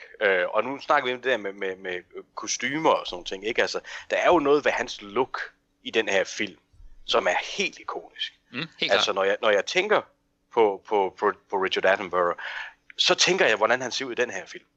Der er sådan noget helt ikonisk ved ham her. Det er som om, at det her, du er helt rigtig. Og man så må sige, det er dit perfekte udseende. Det er det der. Det kan noget helt specielt, ikke? Altså, som skuespiller er det den, og så The Great Escape, ikke? Altså, som er en fuldstændig forrygende film, altså absolut mesterværk, det er uomtvisteligt. Og der er han super fed i, ikke? Altså, over for badass Steve McQueen og så videre, ikke? Altså, der holder han jo bare den her British gentleman, men med rigtig meget snuhed, ikke? Altså, det er super, super, super fed, ikke? Ting, ikke? Og så har jeg bare lidt det der med Miracle on 34th Street, 90'er udgaven, at jeg synes ikke, den er ret god. Nej. Det synes jeg virkelig ikke, den er. Han er sød og skøn, men jeg synes ikke, han er lige så god som vores Chris Kringle i den oprindelige, som jeg har glemt navnet på lige nu. Ja, præcis. Så den et eller andet sted ryger lidt til siden, selvom jeg ser selvfølgelig der i 94, og specielt når man ser ham her, han er jo lidt julemanden i den her. Julemanden, det er gået galt for, ikke? Så var jeg selvfølgelig helt oplagt på til Chris Kringle til en genindspilning, ikke? Altså absolut. Filmen er bare ikke særlig vellykket. Og så kan man sige, som instruktør har han givet os nogle forrygende film også, ikke? Altså, det er et meget, meget stort navn. Så vildt fedt. Det må man sige. Og man må sige, det her venlige billede, vi har af ham og sådan noget som Julemanden og John Hammond her, ikke selvfølgelig naiv og fejlfyldt, men jo alligevel en skøn idealist på en eller anden måde, og hjertet på rette sted, om en der er andre ting, der fejler. Så billedet af Richard Attenborough som performer bare heller ikke komplet, hvis ikke jeg også nævner, at han bryder igennem i en rimelig ung alder i England, selvfølgelig, men med nogle ret hårdkogte gangsterroller. Jeg synes, hvis man skal dykke ned og så finde en, og så se, Christian, også når du spørger om, hvordan den unge Richard Attenborough og sådan noget, ikke? Jamen, så skal man gå tilbage og se den, der hedder Brighton Rock, hvor han spiller gangsteren Pinky Brown. Altså, han har, i filmen får han også et liv på samvittigheden for at slå en journalist ihjel og sådan noget, gangster on the run og sådan noget. Altså, og det er sgu en ret hårdkogt rolle, især også for sin samtid. Den er fra 48. Og det er bare et helt andet billede end John Hammond og Welcome to Jurassic Park. Og, altså det er virkelig det er the flip side af Richard Attenborough. Der er mere toner af den skyggeside også, når man tager sådan en som den Morsingbogen er inde på The Great Escape, ikke? Hvor det er så Steve McQueen, der er the good guy. Der er lidt nogle mørkere sider også i Richard Attenborough, i hans karakteres kompromisløshed i forhold til den her flugt og sådan noget, de er gang i, ikke? Men der er Brighton Rock, det er en spændende nuance at få på ham som performer. Jeg synes, det er sjovt, at I nævner det visuelle look også, ikke? Fordi selvfølgelig er han castet, fordi han er en god skuespiller, men det look, som Spielberg går efter, er så meget bundet op på, hvor langt han ville væk fra bogens Hammond. Fordi Hammond-karakteren i bogen er jo grådig og tænker kun på penge, og hvordan han kan tjene penge på parken og på dinosaurerne. Og han er ligesom, altså han er hovedmanden bag det hele parken og InGen, og hans grådighed og manglende evne til at se, hvor galt det kan gå ude i parken, det gør ham simpelthen til en topskurk i bogen.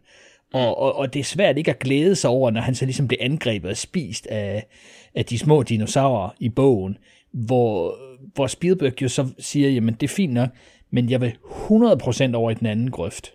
Så ikke bare, så skal det være Hammond, som er glad for børn og glæde sig over, at folk kan komme til at få glæde over af den her park, ikke? Det bliver jo hele diskussionen med advokaten, at alle skal kunne få glæde af den. Og Spielberg var så fokuseret i castingprocessen for, at ikke bare skal vi have en skuespiller, der kan spille den hjem, den der morfar hygge med, at alle skal kunne få glæde af det her. Men han skal fandme også se ud, som om han er den person. Ja. Og en ting er selvfølgelig det kostume, de sætter ham i, det der tropekostyme og med hatten og stokken og alt det her, det gør ham bare endnu mere lovable. Men Richard Attenborough har bare det der bedstefar julemands look, altså The Man with the Heart of Gold looket. Og det er helt tydeligt, at det er derfor Spielberg også har insisteret på, at det skulle være ham. Så det synes jeg er vigtigt at få med, at han vil bare så langt væk fra bogen som overhovedet muligt på det punkt. Jeg må simpelthen sige på forhånd, at det er, uden at vise min hånd, alt for meget i forhold til den her film, hvis ikke allerede det er gjort. Så vil sige, det er igen for mig et genialt touch fra Spielberg, på samme måde som da vi talte om Jaws, hvor han får skilt det her mafia-plot ud, som er i virkeligheden jo fuldstændig ligegyldigt for hovedhandlingen, hvor Spielbergs evne til at fokusere på det menneskelige aspekt, for mig styrkede det moralske dilemma i Jaws, fordi hvis det havde været mafiaen, der havde presset folk til at holde strandene åben, så kan vi alle sammen meget nemt pege og så sige, jamen vi er alle sammen enige, mafiaen er nogle assholes, selvfølgelig er det nogle fuckheads, men når man fjerner det, og så bliver det lige pludselig indbyggerne i byen Amity, som tænker på deres egen økonomi og siger, hov, apropos meget corona-relevant, jamen vi kan ikke blive hjemme, fordi vi vil hellere risikere liv for at kunne holde åben, for eksempel. Det er jo en meget større gråzone, en meget mere moralsk interessant diskussion, fordi det er mennesker, jeg godt kan forstå. Jeg kan godt forstå, hvorfor vi gerne vil holde alting åbent, og ikke vil se økonomisk ruin i øjnene, men bagsiden af den her potentielle konsekvens for menneskeliv, ikke? Det gør det moralske aspekt meget mere interessant i Jaws, end hvis det havde været mafiaen, fordi fuck mafiaen, de er bad guys, det kan vi blive enige om. På samme måde her, hvis det havde været en korrumperet, pengebegærlig drift, der havde ligget bag Hammonds motiver her, så havde det været meget nemt at tage den etiske diskussion og så sige, jamen det er nemt. Vi skal ikke for penges skyld vække dinosaurerne til live igen. Altså det er se penge korrumpere. Men når man fjerner det aspekt og gør ham til en drømmer, som bare har startet med sine små loppecirkus og bare for en gang skyld vil lave noget, der er virkeligt i stedet for en illusion, og har den samme barnlige begejstring for dinosaurerne, som Alan Grant og Ellie Sattler også har, som vi som publikum har. Når det lige pludselig er der, vi siger, se nu, hvad vi kan her med den her barnlige begejstring og sådan noget, men hvad er konsekvenserne også potentielt ved det? Ikke? Det gør det til, synes jeg, meget mere nuanceret og meget mere interessant moralsk dilemma. Det ligger jo i Spielbergs take på den her karakter og casting. Morsingbo, der tog vi lige pludselig hul på en af de større tematiske snakke, som vi kommer til at tale om undervejs. Men hvad siger du til det her, som Christian og jeg siger, i forhold til den vinkling på karakteren? Det er jo en total måde. Jeg tror nemlig ikke Richard Attenborough castet, fordi han er en god skuespiller. Fordi jeg synes også kun, han er en okay skuespiller. Han er perfekt i den her rolle, men han er kun en okay skuespiller. Til gengæld er han jo en type, der signalerer noget meget, meget bestemt her. Det er Julemanden, som vi er inde på. Er det ikke meget mere interessant, at det er Julemanden, hvor vi skal diskutere det moralske aspekt, end at det havde været en grådig forretningsmand? Jo, altså, og det er jo netop, altså, det er jo i det hele taget med den her film, som man også nu har set det et par gange her, ikke? Altså op til en ting og sådan, hvem er egentlig skurkene i den her film? Hvem er the bad guys? Fordi der er ikke sådan nogen rigtig nederdrægtige nogen, fordi ja, så har vi en smågrådig advokat, ikke? Men det er jo ikke værre end som så. Og så har vi Newman, men han er jo så komisk også samtidig, ikke? Altså, og får det endeligt, han får sådan, altså, så det, han er vist ikke en rigtig skurk, vel? Altså, og det synes jeg er vildt spændende og vildt modigt at gøre det, for det vil være så nemt, og man kunne også have gjort, Muldoon, jægeren, han kunne også have været en grum mand, ikke? Altså, som bare slog ihjel til højre og venstre og sådan ting. At der er så mange ting, og helt opsagt selvfølgelig med skaberen af parken, at han selvfølgelig bare var en pengegrisk mand, som bare sådan og sådan, ikke? Altså, og der gør man bare noget helt andet, ikke? Altså, i stedet laver en karakter, som indser sine fejl, ikke? Altså, og har gjort alt det her med glæde og barnlig entusiasme, og bare gerne vil dele det med verden, og selvfølgelig skal tjene penge på det, men det er en sideting, ikke? Altså, han virker jo som en hovedrig, altså multimilliardær, ikke? Altså, som det er slet ikke det, der er det vigtige. Det er det, at vi kan gøre det her, som er det fantastiske, ikke? Altså, og så vil han bare gerne dele det med alle, ikke? Altså, så der er sådan en hel masse andre aspekter, som gør det til en meget mere spændende karakter. Og i hele taget også i filmen, at vi ikke skal trækkes med nødvendigvis at have de her skurke, som sidder og gnækker i hjørnet, ikke? Altså, det, som jo kan være super fedt i så mange andre sammenhæng, men det er fedt, når der er nogle film, der gør noget andet. Det er bare virkelig sjovt, fordi det er jo noget, det Spielberg er blevet skilt ud for i sin karriere, nemlig at styre væk fra de der kontroversielle ting, styre væk fra mafiaen, og styre væk fra det sexaspektet, utroskabsaspektet i Jaws, styre væk fra den her diskussion omkring den grådige forretningsmand heri, hvor jeg bare synes, det er lige præcis det modsatte. Altså for mig er det meget mere modigt at gå den her vej her. Hvor det andet er sådan en lidt nem ting at skjule sig bagved samtidig. Så jeg synes bare, det er uretfærdigt, at Spielberg bliver beskyldt for play it safe. Jeg synes, det er det modsatte, han gør. Det er hvad handler det om? Fordi alle kan sgu putte sexscener ind i deres film, ikke? Og så der er mange film, der er blevet solgt på at have det. Og sige, nå jamen, i nogle film er det fedt, og man forstår, hvorfor det er med. Der er sat med mange flere, hvor man siger, jamen, det er jo bare fyldt, eller det er kun med af en grund, ikke? Altså for at få visse publikummer i salen og så videre, ikke? Altså sådan er det, ikke? Altså der synes jeg, det er jo netop det modigt at sige, lad os gå nogle andre veje. Christian, mere til det nu, eller fordi vi kommer virkelig til at tale om det senere? Det er en svær snak at tage nu, fordi filmens tema er jo en udforskning af den her idé, som bliver sat i søen, ikke? Er det en god idé at bringe døde dinosaurer til live? Og er alt det, vi kalder fremskridt, rent faktisk fremskridt. Det er en svær diskussion at tage, fordi Spielberg på manuskriptplanen siger, at det er fint nok, men jeg vil ikke bare have én vinkel på det, jeg vil have 2 vinkler på det. Og de skal ikke nødvendigvis være så ens, at de går den samme sti for at udforske den her premise. Der skal ligesom være modpoler, en på hver side, og filmen gør det jo meget tydeligt, Grant måske på den ene side, og Hammond på den anden side, men det er 2 vidt forskellige stier, de tager. Og jeg synes, på sådan en film som den her, bliver det rigtig svært at finde ud af, hvornår vi skal diskutere, hvad er det Spielberg gør efterhånden, og hvordan er det påvirker de enkelte figurer. Så nu må vi tage den, jeg synes, vi skal prøve at tage den ned igennem filmen, og hvis vi så på en eller anden måde skal afslutte dem, så er det måske det sidste, vi snakker om før karaktererne. Hvordan vi ser den her tematik har udfoldet sig. Ja, det synes jeg er fedt. Det er i hvert fald bare et forvarsel om, at det er moralsk meget mere interessante vinkler og diskussioner at tage det på den måde, end de nemme udveje. Det er måske et aspekt af den her, der har været lidt overset.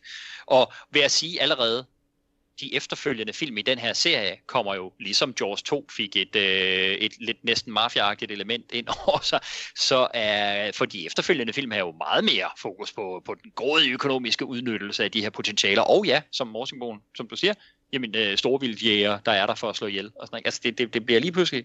Der er noget renhed der gør de moralske aspekter meget mere, synes jeg, interessant at diskutere i den her.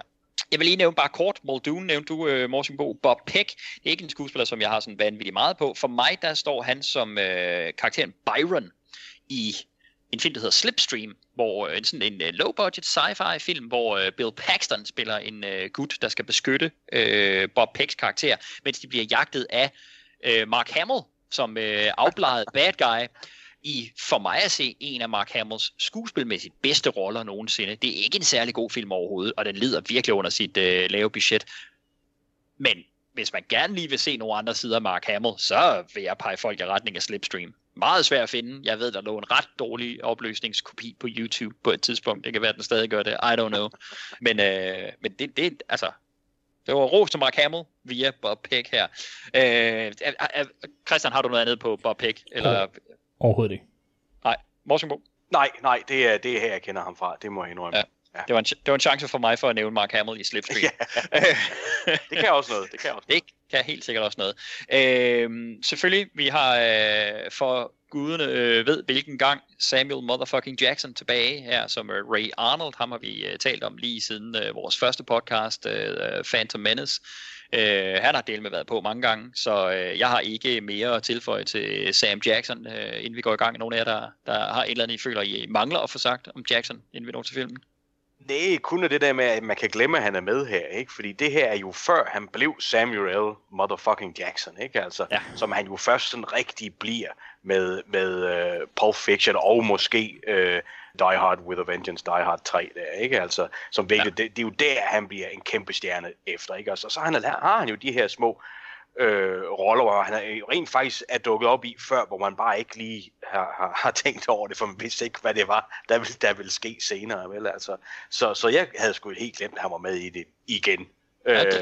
Men jo sjovt, når det så dukker op, ikke? Altså, nå ja, for fanden, det er sgu da rigtigt. Det er det. Alle de der film før Pulp Fiction, alt det der Coming to America, Jurassic Park, alt det her, det er skideskønt, når man ser han lige dukker. Christian, er der noget, du mangler at få tilføjet til Jackson, inden vi går... Jeg tror, jeg har sagt det hele på Star Wars. Og på Hateful Eight, og på... Ja, det er... han har fået sin pris. Det må man sige. Not to worry.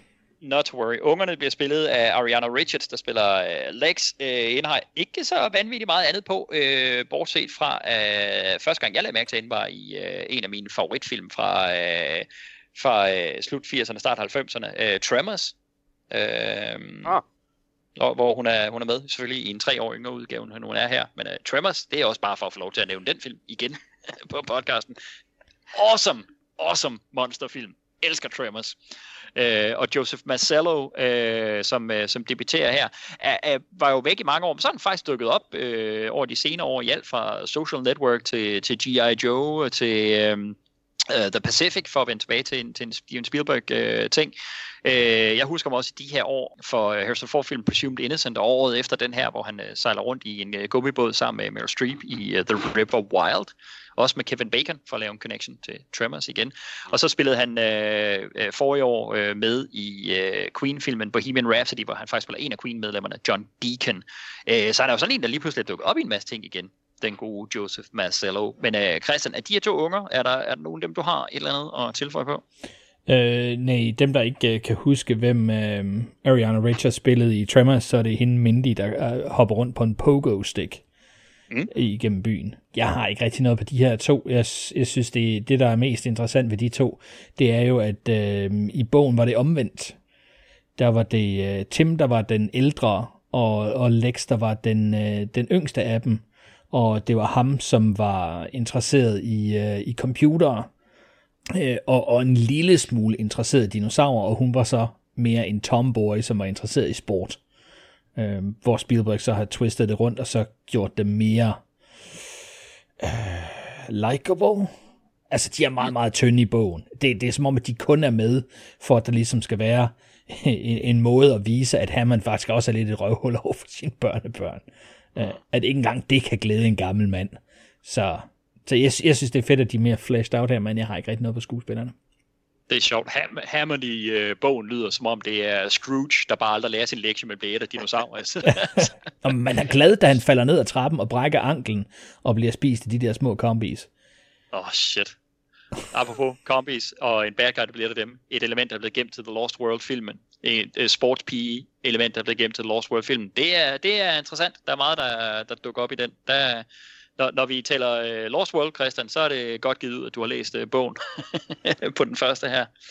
I rollen af Morsen, må jeg gå ikke ud, for du har noget på Lex og Tim. Nej, det er herfra, jeg kender dem. Ganske enkelt. Yes.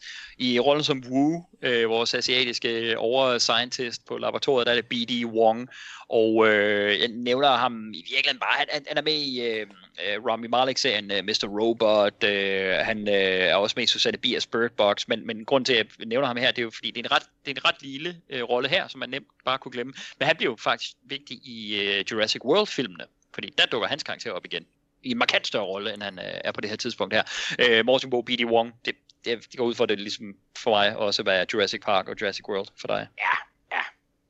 Det er han er sådan lidt et af de der ansigter. Nå, ham har jeg set før i et eller andet. Something. Ja.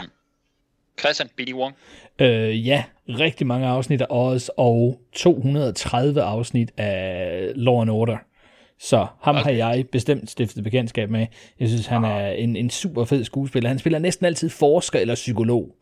Så han har virkelig også the look her. Jeg synes, det er sjovt, du siger, at han får noget mere at lave senere. I bogen har han jo rigtig meget at lave, men det er jo også fordi, den er meget mere science-y, end filmen her er. Vi snakker stort set ikke noget som helst om, hvordan det hele fungerer, men Crichton, som jo er horny for the science, hans forskere snakker jo i et væk omkring alle teknikkerne, og hvad de har gjort med computer og sådan noget der. Og det samme med Dr. Harding, som vi kun lige får en lille bitte scene med her. De to, de har sådan et helt subplot for sig selv. Så jeg ved ikke, jeg håber ikke, at B.D. Wong han har læst bogen og tænkt, hold da kæft, det skal jeg satme være med på. Så kommer ind til det her. Jeg synes, det er fedt, de har genbrugt ham senere, fordi det er sådan en figur, der er fed at få tilbage, og jeg synes specielt, jeg var ikke så meget for Jurassic World 2. Den er også en subtitle, jeg kan simpelthen ikke huske ned. Fallen Kingdom. Fallen Kingdom, ja. Men der fik han da virkelig noget kød på benet. Så, ja, må man sige. Så jeg synes, det er fedt, at det er sådan en gennemgående figur. Det er en af dem, der altid har været med i Jurassic Park-filmene. I en eller anden forstand. Fuldstændig. Den sidste skuespiller, jeg lige vil nævne, det er selvfølgelig i rollen som Dennis Nedry, det er Wayne Knight. En del af et stort ensemble i Oliver Stones JFK, hvor han er en af Jim Garrisons efterforskere. Har selvfølgelig lagt stemme til et hav af animationsfilm, dukker op i vanvittigt mange, både dramatiske film og også komiske film. Aller mest kendt er han selvfølgelig for sin tilbagevendende rolle i en super ikonisk komedieserie. Det kan vi nok ikke komme udenom. Nu siger du ikke Third Rock from the Sun, vel? Han spiller selvfølgelig politimanden i Third Rock from the Sun, som jeg synes er en vidunderlig tv-serie og et af mange højdepunkter i John Lithgows karriere. Det er selvfølgelig det er Wayne Knight. Er der noget andet, Morsingbo, du måske lige husker Wayne Knight for? Nå, det var der ikke. Tak for det. Jo, altså det er klart. Dirty Dancing. Dirty Dancing, lige præcis, ikke? Ja, det sjove er selvfølgelig, eller noget af det sjove er jo selvfølgelig, at han i JFK, hans fornavn er jo Numa. Ja, meget tæt på, ikke? Altså, og hvad er det, han hedder her? Der hedder han også noget med N, ikke? Nedry, ikke? Men Wayne Knight for mig vil jo altid være Newman i Seinfeld tv-serien. Den her Nemesis er en underbo, som Seinfeld har, som bare dukker op en gang imellem, ikke? Altså, men som er helt ikonisk og helt fantastisk der. Nu lagde jeg mærke til, og det var jeg ikke klar over, men jeg har altid tænkt ham som ville være den perfekte penguin i Batman-universet, ikke? Altså, og nu kan jeg så se på hans IMDb-credit, at han faktisk nu for tiden lægger stemme til The Penguin i den her Harley Quinn animations-tv-serie, som skulle være ret fed. Men jeg havde bare altid forestillet ham, han kunne være en mega fed penguin. Men han er netop, han er først og fremmest kendt for sine komiske roller, men har altså mere i sig, og bare en fed type, og sådan helt unik, ikke? Altså, så at få Newman med her, som han altid vil hedde for mig, så bliver jeg bare glad. Ja, og han er selvfølgelig selvom i virkeligheden, jeg tror det første billede, jeg automatisk lige får af Wayne Knight, det er for den her, men det er jo også så farhold, og det er jo fordi, jeg har set den her milliard. Ja. Det er klart, Wayne Knight er selvfølgelig Newman, først og fremmest. Jeg tror også i mine noter konsekvent ned igennem filmen her i dag, der har jeg kaldt ham Newman og ikke Nedry. Jeg kommer altså lidt... Nedry, Dennis Leary, hvad fanden hedder han? Ja, lige præcis, ja. Newman. Christian, Wayne Knight, Newman, noget andet på ham. Ja, The Axis. En nyere komedieserie, han har også været med i, sammen med Donald Faison, som var med i Scrubs, og Kristen Johnson, som var med i Third Rock from the Sun. Det skide sjovt. Han er virkelig også underholdende der.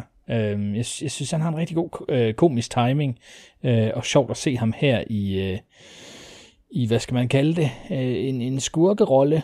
Det er jo det er han jo her. For mig er det største, hvad skal man sige, gimmick, de har gjort her. Det er jo, at han får lov til at kopiere Goonies i sit outfit. Den overvægtige knægt med overbidet, han går også i Hawaii skjorte, det gør Nedry også. Den der grå jakke, han har, jamen det er jo som The Cool Kid i The Goonies, og den gule regnfrakke, yes, check. Ha, så hans costumes er faktisk kørt efter dem, ikke? Så det er Chunk og Mouth og hvad hedder den sidste, Mikey.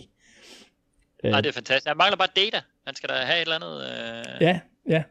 Jamen Data, hvad er det, han arbejder med? The circle is complete. Hvor er det fantastisk. Ej, det har jeg aldrig. Det er fantastisk. Fedt. Han er The Goonies. Det er han nemlig. Jamen, hvor er det fantastisk. Så overlever han helt sikkert. Jamen, prøv at... så er den ikke længere. Altså. Jamen, og Ringen er jo helt perfekt her, fordi Goonies, det er en film skrevet og produceret af Steven Spielberg. Og den første film, hvor Spielberg faktisk arbejdede sammen med production designer Rick Carter, som var noget art director assistant eller noget på den film. Ja, hans tidlige film. Jamen, prøv at det kan ikke. Hvor er det smukt. Kostymerne er en dag i den rigtige rækkefølge. Hvis man ser Goonies fra starten, og man ser Jurassic Park fra starten, så kommer de i den rigtige rækkefølge efterhånden, som Nedry har dem på. Det er jo en vidunderlig detalje, jeg ikke var klar over. Se, prøv hvor meget kan man lære på sådan en podcast her. Dreng, jeg har ikke mere på castet, jeg er ikke mere på crewet. Jeg synes, det er tid til at kaste over den her film, som jo ændrede filmlandskabet i 1993. Vi må se, om den holder på indholdssiden, om den har kunnet modstå tidens tand. Den sidste ting, jeg lige tænker, vi er enige om, den har haft enorm indflydelse på den moderne blockbuster, den har haft enorm indflydelse på alt muligt i filmting. Vi har tidligere lavet sådan Mount Rushmore-afsnit og sådan noget. Jeg vil sige, hvis vi lavede et Mount Rushmore-afsnit, der handlede om de vigtigste kvantespring i filmhistorien inden for visuelle effekter, så er det her vel klart en af dem, der skulle i diskussion. Er den selvskreven til det, eller er det fordi, jeg tænker, at der er sådan noget, da King Kong dukket op på skærmen første gang hen over den store port. Det var ekstremt vigtigt. Clash of the Titans, der er helt klart noget der. Der er sådan noget med skelethæren i Jason and the Argonauts, måske, men kommer den derop? Der er selvfølgelig Star Wars, som jo virkelig gjorde noget helt vildt. Der altså, for mig står Abyss stort, men jeg kan nok ikke hive den derop. Det er jo nok mere T2, der kom det, ikke? Og efterfølgende, der er sådan noget Matrix, der er jo selvfølgelig noget, det gør i Ringenes Herre, Avatar, hvad er de store spring, der har været sidenhen. Er Jurassic Park selvskreven på den Mount Rushmore, eller den er i hvert fald i diskussionen, er den ikke det, Morten Go? Jo, altså det er klart, hvis vi siger Mount Rushmore, hvor vi kun må have 4, ikke, så bliver det selvfølgelig et meget lille felt, der kan komme med. Men den vil klart være i diskussion. Det er der ingen tvivl om. Det skal den være. Men om den når blandt de 4 vigtigste, det bliver nok en længere snak, ikke altså? Ja? Men den er klart med i samtalen. Christian? Ja, den er vel med i en top 6-7 stykker. Ja? Jeg er ikke sikker på, om den er selvskrevet, fordi meget af det er baseret på teknik, der eksisterede i forvejen. Spændende, interessant. Den er i hvert fald med i samtalen, og det i sig selv, synes jeg jo, siger helt vildt meget. Lad os kaste os over en trailer.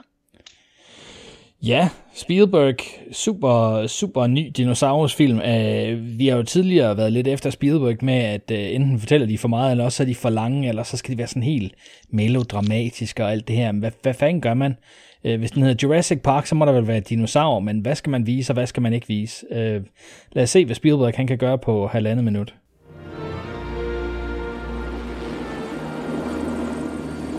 There it is. Welcome to Jurassic Park. We've made living biological attractions so astounding that they'll capture the imagination of the entire planet. The most phenomenal discovery of our time. How'd you do this? Becomes the greatest adventure of all time. Can I touch it? Sure. Universal Pictures presents You feel that? Hold on to your butts. A Steven Spielberg film. Fences are failing all over the park. Yeah, that's nice. Gotta go. An adventure. Look out! Go! I can't get Jurassic Park back online. 65 million years in the making. Jurassic Park.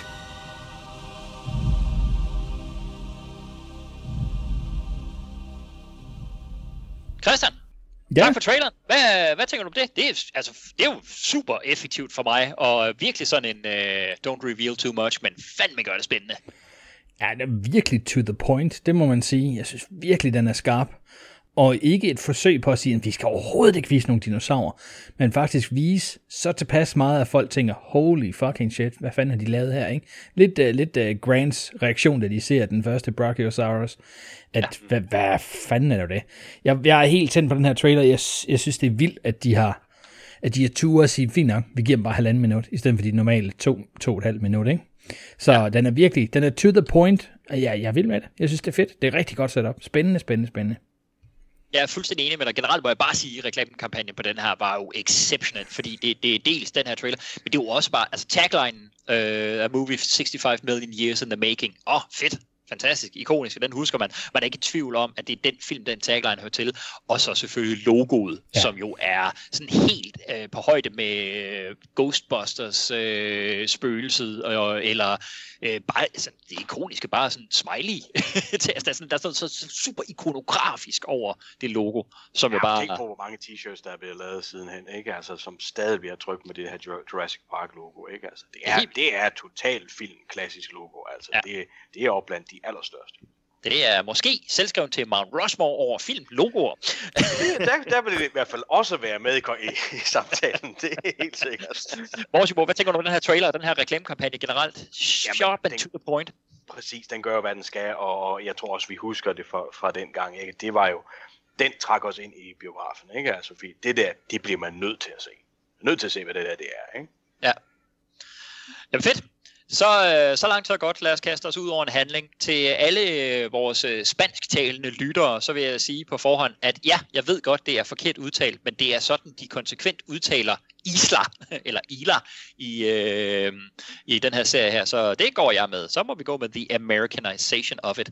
Vi åbner på øen Isla Nublar. Nublar. Åbningsscenen er igen også super kendt og ikonisk, og Spielberg han tænker tilbage på Jaws, hvor han starter med ikke at vise filmens monster, men at vise... Eller hovedkarakter.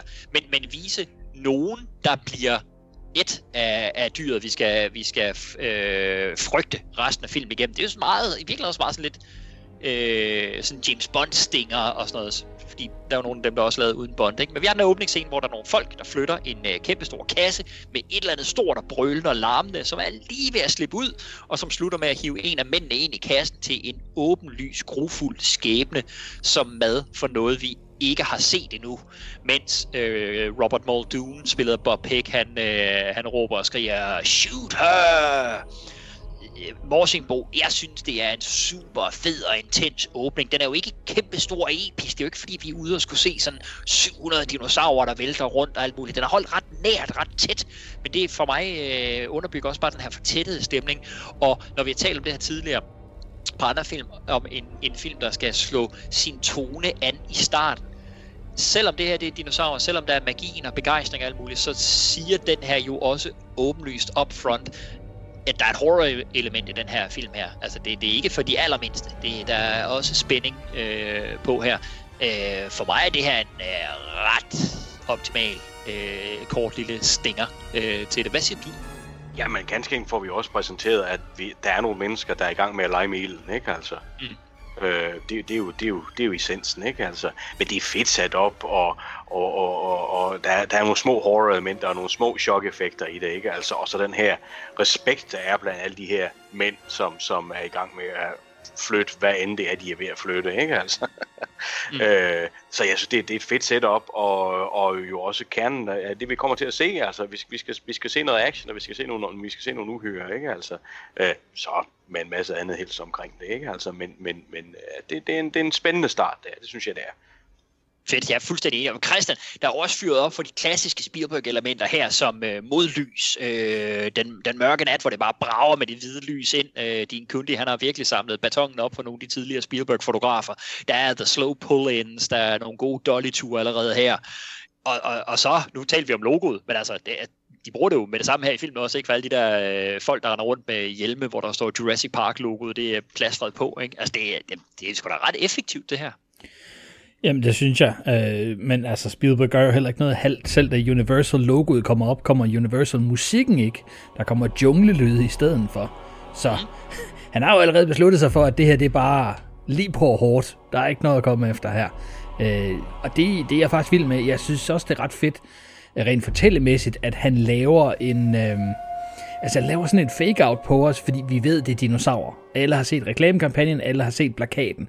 Dinosaurer. Så der er noget, der bevæger sig, og vi kan kun se, at det er nogle grene, der pusler. Og vi tænker, er det en dinosaur? Og der står nogle mænd, vi kan kun se deres ansigter og deres hjelme. Vi kan ikke se, de har noget i hænderne, vi kan ikke se, hvad det er. Har de gevær i hænderne? Står de, at de er på jagt efter en dinosaur? Og alt er bare super, super spændende. Man tænker, kommer der en dinosaur inden for de første 2 minutter? Og så er det en stor flyttekasse i metal. Lidt, what the fuck? Og man når et splitsekund at blive irriteret på Spielberg ting. Det kunne du fandme godt at lade være med så tidligt. Indtil man så ser, at de alle sammen er bevæbnet med sådan nogle store shock rods, stun rifles. Og så ved man godt, okay, der er et eller andet fuldstændig fucked up i den her kasse. Jeg synes, det er et skidegod det er godt fortællegreb, at når folk forventer noget 100%, de kan ikke være i tvivl om, hvad det kan være, at du så laver et fake-out, og lige før de når at blive oprevet, så vender du om og siger, haha, men I fik det alligevel. Det var bare ikke lige på den måde, I troede, det var. Så det er jeg helt vild med. Det er klassisk Spielberg med reveals, at kundi paner kameraet til venstre, mens vi følger kassen. Vi har stadigvæk ikke set, hvad det er, den kasse er på vej over imod. Vi følger bare en truk, og så paner kameraet over. Og først, da kassen bliver sat ned, så kan vi se, hvad det er. Det er en eller anden enclosure. Der står en masse mænd. Der står en mand med en jagthat. Han er tilsyneladende ved sin charge. Det er klassisk setup. Det er et super simpelt reveal. Vi skal ikke have for mange informationer ad gangen. Og så fodrer han os langsomt derfra. Godt, kassen skal sluppes ind. Der er elektriske låse. Det bliver vigtigt. De skal have åbnet den her.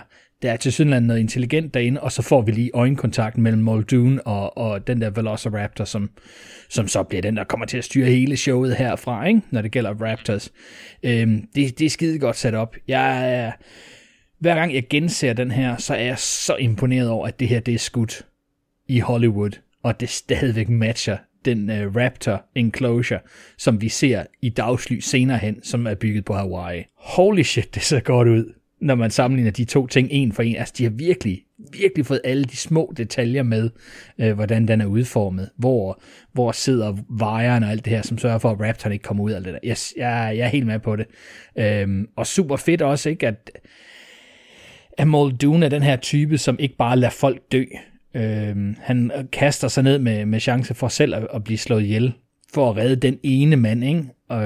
Og det ender så med, at jeg synes bare, det at Spielberg ikke viser os monstret af én ting, men det at han viser de der stun rifles, som de har overhovedet ingen effekt, fordi det her, det er bare det er en dræbermaskine, der er aktiveret, det har slået klik i hovedet på den, og så er det bare, must kill. Den er fuldstændig ligeglad med det der stun, og der ene ser Muldoon, og så er de nødt til at skyde den, og at vi så ikke får en afslutning på det, scenen slutter bare. Ja. Jeg var sådan helt, what the fuck? Altså, det er afbrudt samleje, det der. Det er lige før man når til det fedeste, og så klip. Ja, vi ser bare lige hånden forsvinde, ikke? Altså arbejdernes hånd der, ikke? Altså, så vi har en idé om, hvad der er sket, ikke? Altså, men det er modigt klippet væk, det er du helt ret i. Men efter så meget tease, så forventer man jo, at den skal slutte af med, at kameraet paner rundt om kanten, og så ligger der en halv mand, eller også så ligger der en død raptor eller et eller andet. Så vi slutter af på det der horror af, at fuck, der var en farlig dinosaur derinde, og de var nødt til at slå den ihjel, fordi de kunne overhovedet ikke styre den. Men det gør Spielberg ikke. Det er sådan, nope, klip. Lesser people would have done it. Han viser virkelig allerede her tidligt i filmen sine allerede etablerede evner til at lave setups og få plantet ret meget information, som vi skal bruge senere, men plantet igennem visualitet, ikke? Ja. Fedt. Vi hopper til den Dominikanske Republik, hvor der er en advokat, der mødes med en gruppe, som er i gang med en udgravning dybt inde i junglen. De taler om et forestående sagsanlæg fra familien til manden, der blev dræbt i starten her, og en forestående inspektion af deres byggeprojekt. Inde ved udgravningen, der hiver lederen stolt en klump rav frem, hvor i en myg er bevaret. Okay så, Christian. Myg. Advokater, der er mystik og spænding her. Der er stadig sådan en fascinationselement og sådan noget would you like to know more-agtige ting, der bliver viftet foran os her, ikke?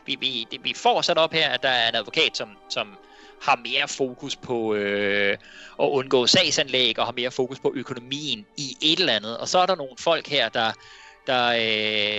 elsker deres meget taktil, fysiske arbejde med at grave og bliver begejstret, når de finder noget i jorden her. Og han slutter også af med at varsle, at vi snart skal møde en karakter, der hedder Grant, som er like me, he's a digger. Altså, han vil gerne grave i tingene her, ikke? Men igen er det fysiske over for en mere moderne verden, som allerede bliver sat op her. Lille forvarsel til nogle af tematikkerne, der kommer senere. Altså, Christian, jeg kan huske, og da jeg så den her første gang, der var jeg også helt opslugt af det. Det her er jo ikke sådan en hovedscene på den måde, men jeg synes bare stadigvæk, der var sådan noget, igen Spielberg, det som han også gjorde, jeg synes han meget gjorde i Close Encounters of the Third Kind i virkeligheden, minder den mig meget om det her, men der fik vi også rundt til nogle forskellige folk, der er med i den her proces med dinosaurerne her, der var det så rumvæsenerne og signalet fra rummet i Close Encounters, så vi kommer rundt til nogle forskellige folk, der er i gang med deres arbejde, men det relaterer alt sammen til det her, vi skal have sat op og have nogle informationer omkring, og det her, det er jo en fin måde at få plantet det her med, at vi ser fysisk, hvor de her ravklumper bliver hævet op fra jorden, og myggene bevaret indeni. Den er måske lige tanden for perfekt bevaret, den her myg herinde i, som noget, jeg aldrig har generet mig, men som Vicky så blev desværre fornuftigt pointeret, da vi så den hertil. Det var, at altså, når det her, det er gledet ned over, det her harpiks er gledet ned over den her, eller hvad fanden det er, den burde jo blive kvæst en lille smule. Bare vrede en lille smule ud af form, den her myg her, men den står helt perfekt derinde. Det er selvfølgelig visuelt rigtig lækkert. Ja, igen, det er jo ikke sådan noget, der går over i filmhistorien lige det her element her nødvendigvis, men jeg synes bare, det er rigtig godt og rigtig effektivt. Hvor er du hen, Christian? Er du med på den her måde at lave information dump her i, eller tænder du lidt af på det, som jeg kan huske, du tændte lidt af på hele den der diamantmine ting i Diamonds Are Forever? Er det virkelig bare det en gang til her? Det er nogle grove ting at sætte op imod. Altså, jeg synes jo ja, lad os tage skuespillet først. Jeg synes jo, Miguel Sandoval løfter det her til et højere niveau. For det kunne bare godt være eksposition, men jeg synes, han skuespiller rigtig godt. Det er ham, der spiller lederne den her udgravningssted. Det var også ham, der spillede Escobar Wannabeen i Clear and Present Danger, sammen med Harrison Ford. Ham, der spiller den store skurk. Han hed bare ikke Ernesto Escobar, han hed Escobedo eller sådan et eller andet. Men det er 100% den samme karakter, eller den samme person. Jeg synes bare, det giver et eller andet hans glæde ved det, og også, at han kan fortælle os, hvilket mindset Hammond InGen er i, mens han laver alt det andet. Og det synes jeg er super fedt. Det der måske... jeg tror, det der kan være lidt irriterende for nogen, det er, at vi skal have hele den scene, hvor advokaten bliver trukket i rebet, mens han står på sådan en lille pram, for at komme derover, og man tænker, hvor kom han fra, og hvor lang tid han blev trukket alt det her.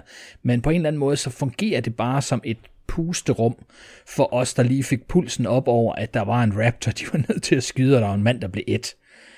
Man er simpelthen nødt til lige at ånde ud, og så hjælper det ikke, at det starter et close-up med de to, der diskuterer, hvad fanden er der foregår, nu kommer der et sagsanlæg. Så det er en nødvendig buffer, før vi kan starte handlingen. Så jeg synes, den er helt perfekt lagt ind, og så virker det bare som et rigtig taktilt sted, det her. Altså, der er folk med pålæs i baggrunden, og man kan se, der er flere lag af udgravninger. Det er ikke bare et perfekt et hul i jorden, som vi snakkede om på, da vi snakkede om Solo-filmen, hvor de skulle ned i den der mine, og sådan, der er en mineplanet med tusindvis af huller. Ja, det er fint nok, men vi kan kun se ét hul, ét dig site, og det er sådan en perfekt cirkel, og så er der et hul i den ene ende. Det var ikke skide godt. Det her, det ser ud som et sted, hvor de har arbejdet i månedsvis, og folk, der hiver mudder op, alt det, de har gravet ud ned fra minen, og folk er ved at slæve det væk, og sådan noget. Der er masser af extras, uden at det virker som om, at det er Cleopatra med 50.000 extras. Så det er med på. Det med myggen, altså det er en filmisk konstruktion baseret på bogen, fordi den ene ting, som Crichton ikke kan komme udenom, det er jo selvfølgelig, hvordan får vi nok dino-DNA til at lave det her. Og bogen klapper sig selv lidt på skulderen og siger, det gør vi, fordi vi har fundet sådan og sådan, men it can't be done. Sådan fungerer verden altså ikke. Men det gør den i Crichtons bog, som er fiktion, og det her er også en fiktionsfilm, så det er sådan et, så får den et pas hos mig. Den her myg er utrolig velbevaret, men de er nødt til at have nogle utrolig velbevarede specimens, for at kunne få nok DNA-materiale, ligesom i bogen, til at kunne lave dinosaurerne. Så det Escape from Reality her, det er fint nok for mig. Jeg synes, det er fedt. Jeg er helt vild med den der tur ind. Zoomet ind til sidst, hvor han går næsten helt op i sit nærbillede og holder den her gravklump op og kigger på den, og så får vi zoomet ind. Og det er ikke et perfekt zoom, det er næsten sådan helt lidt rystende i det, ikke? Det giver bare en følelse, at det er ikke alt for perfekt. Vi er i en mine, vi er in the middle of fucking nowhere i Sydamerika. Men nu har de altså fundet ravklumpen. Præcis, det er det pure guld, han har fået hævet op. Jamen det er det. Morsimo, Christian giver det første sådan velvillige pass til noget, man godt kunne måske overveje at kritisere på den her film her. Måske også et forvarsel til ting, vi kommer til at tale om senere. Lad os nu se. Er du med på at give det pass, og er du ligesom Christian og jeg enige i, at det her er et mere troværdigt, autentisk og velfungerende mine-miljø end i Solo af Star Wars Story, som jeg ved, du hader? Ja, det var heldigt for jer, jeg ikke var med på det afsnit. Så havde pipen fået en helt anden lyd. Jesus Christ, så skal vi snakke om den robot der. Nå, nej, det skal vi ikke. Altså, jeg synes jo her, at det er lige præcis som Christian siger, vi har behov for lige, at der sker noget andet oven på det dramatiske. Så det er så fint, at han kommer ind der, ikke? Og han er jo så, kan man sige, en af de nogle af de figurer, der nærmer sig at være en skurk i den her film, ikke? Altså, uden at dog at blive det full-fledged.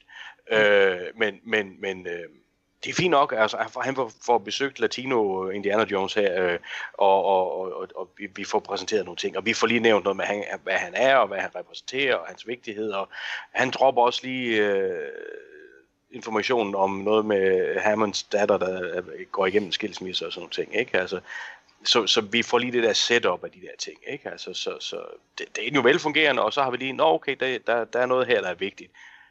Og det får vi selvfølgelig uddybet senere med rav og med insekter ind i det, ikke? Altså, så ja, fint setup, men altså igen, det er en længere føljeton her, hvor vi ikke ser nogen af hovedrollerne, og heller ikke ser nogen dinoer rigtigt, vel? Altså, så det er spændende valg, men jeg synes, det fungerer. Fuldstændig enig. What's this here at the airport? Hammond's not even here? He sends his apologies. We are facing a $20 million lawsuit by the family of that worker, and you're telling me that Hammond can't even bother to see me?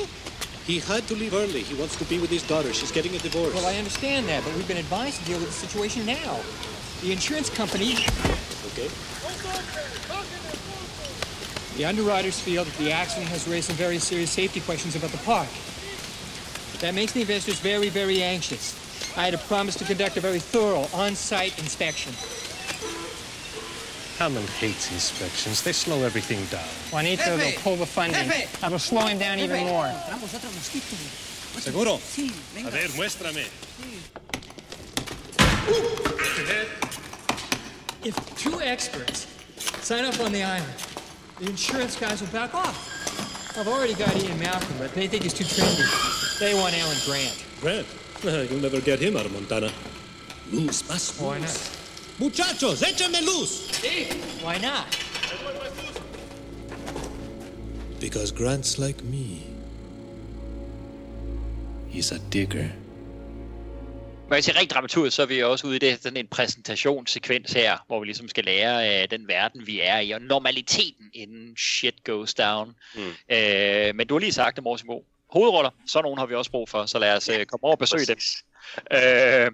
Vi er ved en udgravning ved Badlands nær Snakewater, Montana. Jeg ved ikke, om det nødvendigvis lige er Dino Center i verden. Det kunne det sagtens være for mit vedkommende. Der har været en del udgravninger i USA.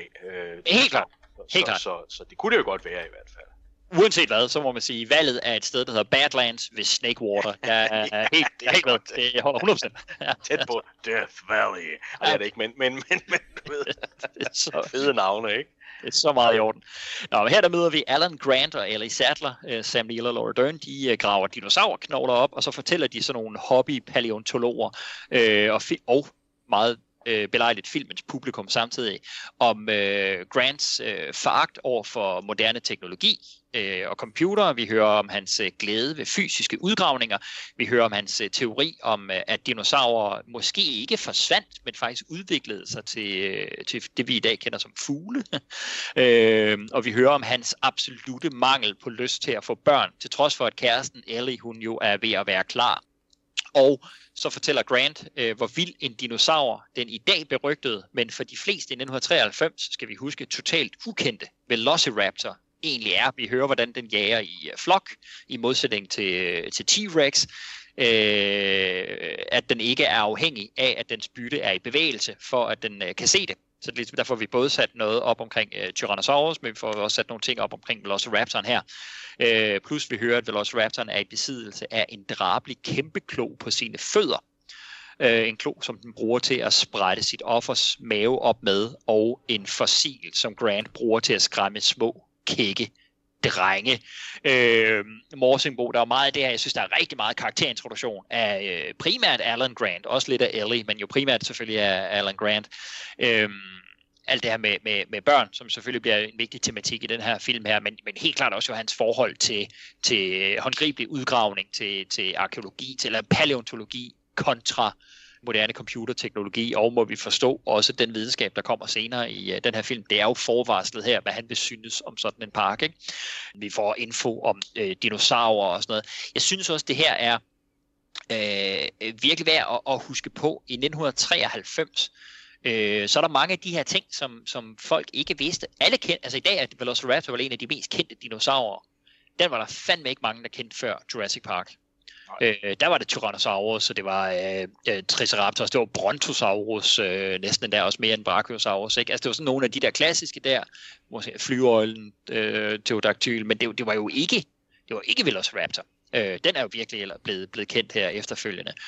Så hele den der teori omkring dinosaurer og hvordan de igennem evolution, nogle af dem i hvert fald måske er udviklet til fugle, var jo sådan noget som i hvert fald da bogen udkom, eller også tænker jeg, da filmen udkom, stadigvæk var sådan noget, der var lidt omdiskuteret, så de er jo lidt på lad os sige, usikker grund her, men de er gået med en teori, tænker jeg, men som jeg oplever som meget mere anerkendt i dag. Så udstiller jeg muligvis mine begrænsede viden inden for palæontologi, men det der, altså, jeg synes bare, at der er mange informationer, som jeg tror mange folk har omkring dinosaurer, som stammer herfra, fra den her film her. Hvad siger du, Morsingbo, til den her karakterintroduktion, og til alle de her ting, der bliver smidt på? Mange ting, men altså, det er jo sådan, exposition is ammunition, ikke? Altså, det er jo virkelig sådan set, at vi får en hel masse ting at vide her. Men jo vigtigt, og det sætter op, og som du siger, specielt om vores mandlige hovedkarakter, men vi får stadigvæk også vist hende som en nuanceret figur med ben i næsen og begavet, ikke altså? Og det er fedt, ikke? Jeg synes sekvensen omkring den lille dreng det er sgu sådan lidt kluntet præsenteret, fordi det er jo lige der, hvor han får fortalt om at netop at raptorer, eller dinosaurer, det hele taget mange dinosaurer, har udviklet sig senere hen til fugle, ikke? Altså, hvor drengen så siger, det ser ikke særlig uhyggeligt ud. Først og fremmest, den lille dreng, han står om bag ved alle de andre. Han kan slet ikke se den skærm. Han kan overhovedet ikke se den skærm. Ja. Og så den der måde, som de der mennesker, de lukker op og sådan skaber sådan en helt, allé ned til drengen, der står dernede, ikke? Altså, det minder mig, jeg får sådan lige et flashback til Raiders of the Lost Ark med sabelkæmperen der, ikke? Som Indy bare skyder, ikke? Altså, der er sådan en præsentation af det der, som er sådan lidt ens, ikke? Men det bliver sådan lidt ufrivilligt komisk, det der, synes jeg. Det øjeblik der, ikke? Altså, så ideen om, at han så kommer hen og fortæller om Velociraptoren, så vi også får det med til senere, fordi det bliver ligesom hovedskurken til sidst, ikke? Altså, det giver jo mening, ikke? Altså, men det er sådan lidt halvskidt præsenteret, det synes jeg.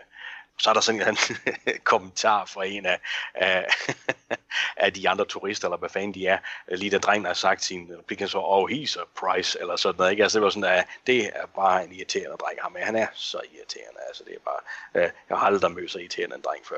Men det kører lidt sådan, okay, hvad er der foregår her? Nå, det er fordi, han ikke kan lide børn, og så okay, og så får vi linket der, så det, på den måde, det er jo meget sjovt, ikke? Altså, men lidt kluntet her, ikke? Altså, men ellers fint nok, og det er selvfølgelig her, vi skal se dem i deres naturlige element, altså vores mandlige og kvindelige hovedroller, ikke? Så det giver fuldstændig mening, og så selvfølgelig skal de grave et skelet op på det, der bliver hoveduhyret i filmen, ikke? Det er klart, sådan skal linket selvfølgelig være, ikke? Altså, så sådan mestendels vellykket, og så med noget, der trækker lidt ned, ikke? For mig. Christian, jeg kan fuldstændig forstå og følge Morsingbogen. Det lyder som om, han også giver den her så lige et pas, men dog alligevel lige hæver et potentielt kritisk øjenbryn her også. Jeg har altid været helt vild med alt det her, men jeg kan fuldstændig forstå, hvordan det er lidt karikeret, og vi har jo ikke tidligere altid været allermest begejstret, når Spielberg prøver at kaste sig ud i ting, der skal være mere humoristiske nødvendigvis. Det har ikke altid lige været hans styrke, så jeg kan godt følge det der med, at det kan blive lidt ufrivilligt komisk og karikeret her, helt klart. Jeg tror også, det er playet en lille smule for laughs. Jeg synes, det er virkelig sjovt spottet af Morsingbogen, det der med den parallel til sværkæmperen i Raiders of the Lost Ark, fordi det er jo virkelig noget af det her, der bliver menneskemængden træder til side og afslører en modstander, der potentielt kan være lammende for vores hovedkarakter, men så har han et våben, som han hiver frem og meget nemt og hurtigt gør det af med i går så en skurken, eller modstanderen i hvert fald. Det synes jeg faktisk er ret skarpt spottet, den parallel til, og det har jeg aldrig tænkt over, men den kan jeg vildt godt lide, den parallel, der er i det. Og jeg synes, det her er også vildt mindeværdigt. Ja. Jeg er fan, det fornemmer jeg også, at Morsingbogen overvejende er på det her, og uanset hvad, så er det jo skide svært det her med at skulle smide så meget information ind, og det er der jo rigtig meget af i den her film her. Vi kommer til at tale om det hele er elegant fyret af, eller om vi har issues med noget af det. Jeg synes det her er for mig meget elegant information dump, selvom det er tydeligt, at det er det, der foregår. Hvad siger du, Christian? Jeg siger en masse ting. Oprindeligt var planen jo, at på det her tidspunkt er der flere diverserende teorier om, hvad der er blevet af dinosaurerne, om de udelukkende var reptiler, eller om de så også, nogle af dem udvikler sig til fugle, og oprindeligt, da de designer dinosaurerne til den her film, så er de faktisk reptilbaseret. Velociraptors har en tunge, de sender ud ligesom en slange for at kunne mærke og dufte med tungen og sådan noget. Og da de så ansætter Jack Horner, som er deres paleontology-konsulent, så siger han, hvad fanden er I gang i herovre? Og det er så fordi, at snakken på det tidspunkt er ved at bevæge sig i en anden retning mod teorier mere omkring, at de var blevet til fugle, og derfor skynder de sig at ændre manuskripter, og ændrer selvfølgelig også lukket på dinosaurerne, og gør Grant til fortaler for den her teori om, at de er blevet til fugle i stedet for. Så derfor er det med her. Og det synes jeg jo passer meget godt. Det viser på en eller anden måde, hvis man er interesseret i dinosaurer og oprindelser og alle de her ting, forskellige teorier, så ser man måske Grant lidt mere som en banebryder her, men hvis man ikke er, så ser man ham bare som en, der fortæller, hvordan det nu er på det her tidspunkt. Altså, han leverer fakta. Og det er jo også fint nok. Jeg synes, hele scenen her er anden stadie i at sætte de her to modpoler op, som vi snakkede om før omkring filmens tema. Vi har sat Hammond op. Han er meget for fremskridt og teknologi og konsekvenser er ikke så vigtig. Altså, vi fik lige at vide af advokaten, at der er en død medarbejder, men det giver kun forsinkelse, og der er ikke noget, der må stå i vejen for parkens åbning. Move it along, move it along. Og her har vi så Alan Grant. Han er imod fremskridt. Han kan ikke lide computere. Han kan ikke lide, at tingene ikke er, som de plejer at være, og teknologien er nødvendigvis ikke et hjælpemiddel, man kan stole på. Altså selvom de har den her, den kan fyre en ting ned i jorden, og så har de en radar, og så kan de se præcis, hvor skelettet er, og hvordan det ser ud, og hvor velbevaret det er. Han er virkelig ikke til det. Og så har vi selvfølgelig hans en anden ting, og det er, børn er en del af fremtiden, så dem kan han heller ikke lide. Så nu har vi jo ligesom sat de to modpoler op, og så er de klar til at bevæge sig ned ad hver deres sti i forhold til det her tema, som filmen har, om fremskridt, altid er fremskridt, og om det her med dinosaurerne. Så jeg er helt vild med det. For mig er det her en stor karakterscene for Alan Grant, og jeg er faktisk med på det meste af det. Jeg synes, afsløringen af drengen, som står bagerst, er... Jeg kan sagtens se parallellen fra Morsingbogen, men hvor jeg synes, det er rigtig elegant på Raiders, så synes jeg, det er lidt kluntet her. Det er alt for stort et reveal i forhold til den her knægt. Alt for stort. Og jeg synes på en eller anden måde, så siger det noget dramatisk om ham, og at nu skal vi have den store kamp på viden imellem dem, hvor jeg synes, det er sådan et, ja, det er et tåbeligt barn, der ikke ved, hvad han snakker om. Og Grant, som virkelig ikke glæder børn, føler, at der er jokket på hans arbejdsstolthed, skal han fandme mig lige. Og for ham er det jo ikke et barn. Det er jo bare en eller anden, der har sagt noget grimt om dinosaurer. Så nu skal han lige prove a point. Så det er jeg faktisk ret vild med. Jeg synes, udover at det sætter Grant op, og hans personlighed og den rejse, han skal ud på, så er det jo en utrolig elegant måde af manuskriptforfatteren til at levere en masse information om Velociraptor. Fordi uanset om man tænker over det på det her tidspunkt, så hver gang der er nogen, der siger raptor, så ligger det allerede i underbevidstheden. De har den der klo, og de flår dig op, mens du er i live, og så æder de der levende. Og det ligger i hovedet hele tiden, selv når du ikke ser en raptor. Når vi skal til Raptor Enclosure senere, og der er en ko og alt muligt her, og Muldoon siger, hvor farlige de er, så ligger det i underbevidstheden. Det som Grant lige har forklaret dig.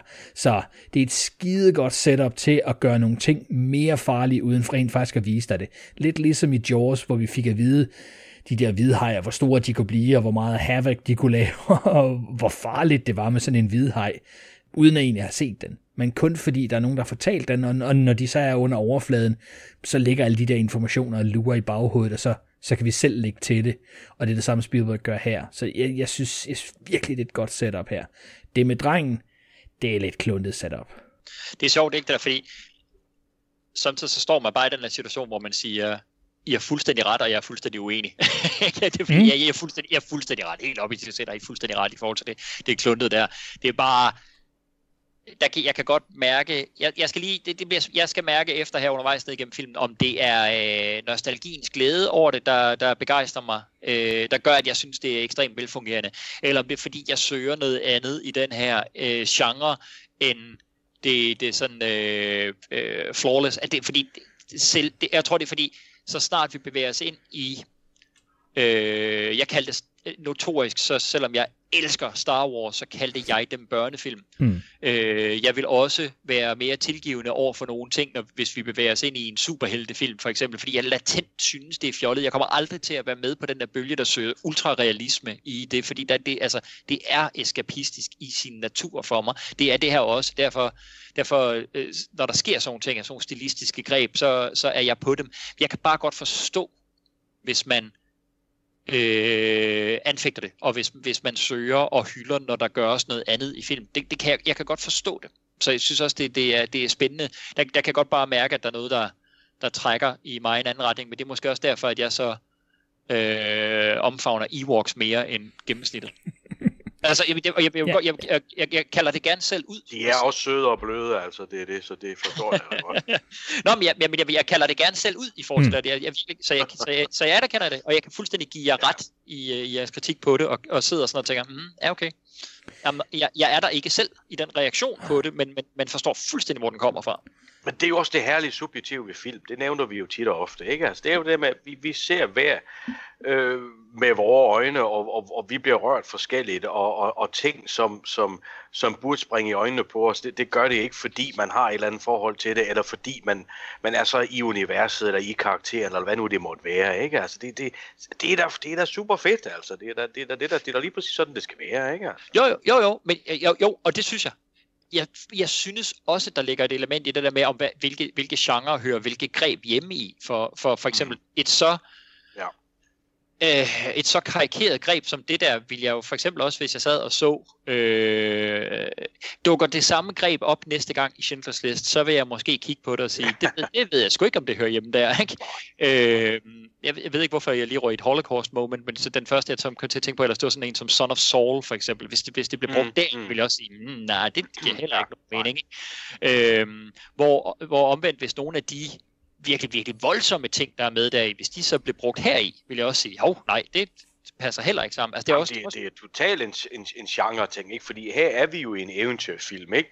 Hvor der er plads til action og komik og store følelser, små følelser, ægthed og det er lidt større. Det er lidt der er plads til overspil, der er plads til figurer, som ikke er 100% ægte og naturtro, ikke? Altså, så det er helt det med at finde den der genre, hvor man siger, hvad kan man i den her genre, uden det bryder, ikke? Altså, og der kan man sige, at i en eventyrfilm, der er der ret store rammer for, hvad du må gøre, ikke? Altså, selvfølgelig igen skal alt jo håndteres og laves godt, ikke? Altså, men så længe det er gode folk og hele vejen rundt, ikke? Så er der stor frihed.